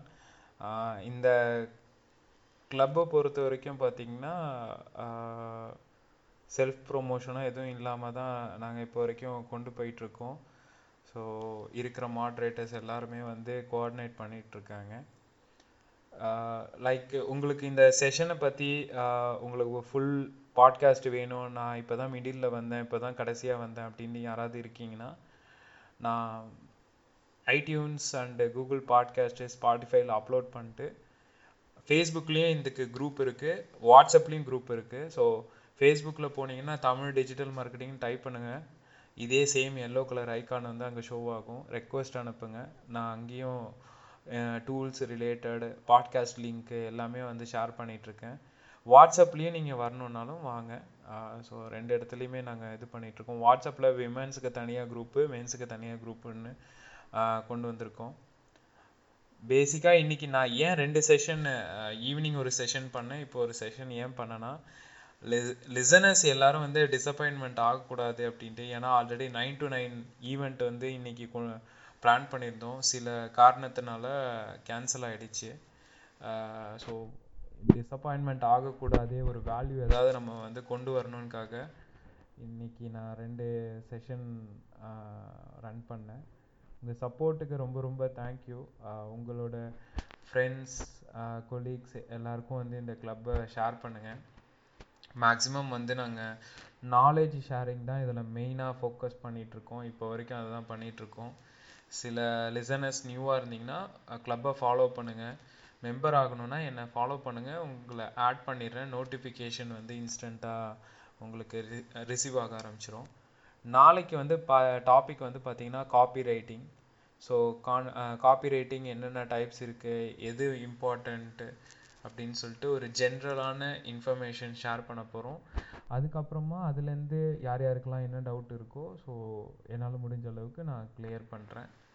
So Arul bro, thank you so much இன்னைக்கு ஃபுல்லாக மாட்ரேட் பண்ணதுக்கு. ஸோ அருள் ப்ரோ ஃபாலோ பண்ணுங்கள். ஸோ நான் ஏதாவது உங்களுக்கு ஹெல்ப்ஃபுல்லாக நாலேஜ் ஷேர் பண்ணியிருந்தேன்னா ஃபாலோ பண்ணுங்கள், என்ன கிளப்பை மறக்காமல் ஃபாலோ பண்ணுங்கள். தேங்க்யூ ஸோ மச் எல்லாருக்கும். கிட்டத்தட்ட 2.5 மணி நேரம், ஆமாம் 2.5 மணி நேரமாக வந்து நீங்கள் பொறுமையாக எல்லா விஷயத்தையும் கேட்டிருக்கீங்க. தேங்க்யூ.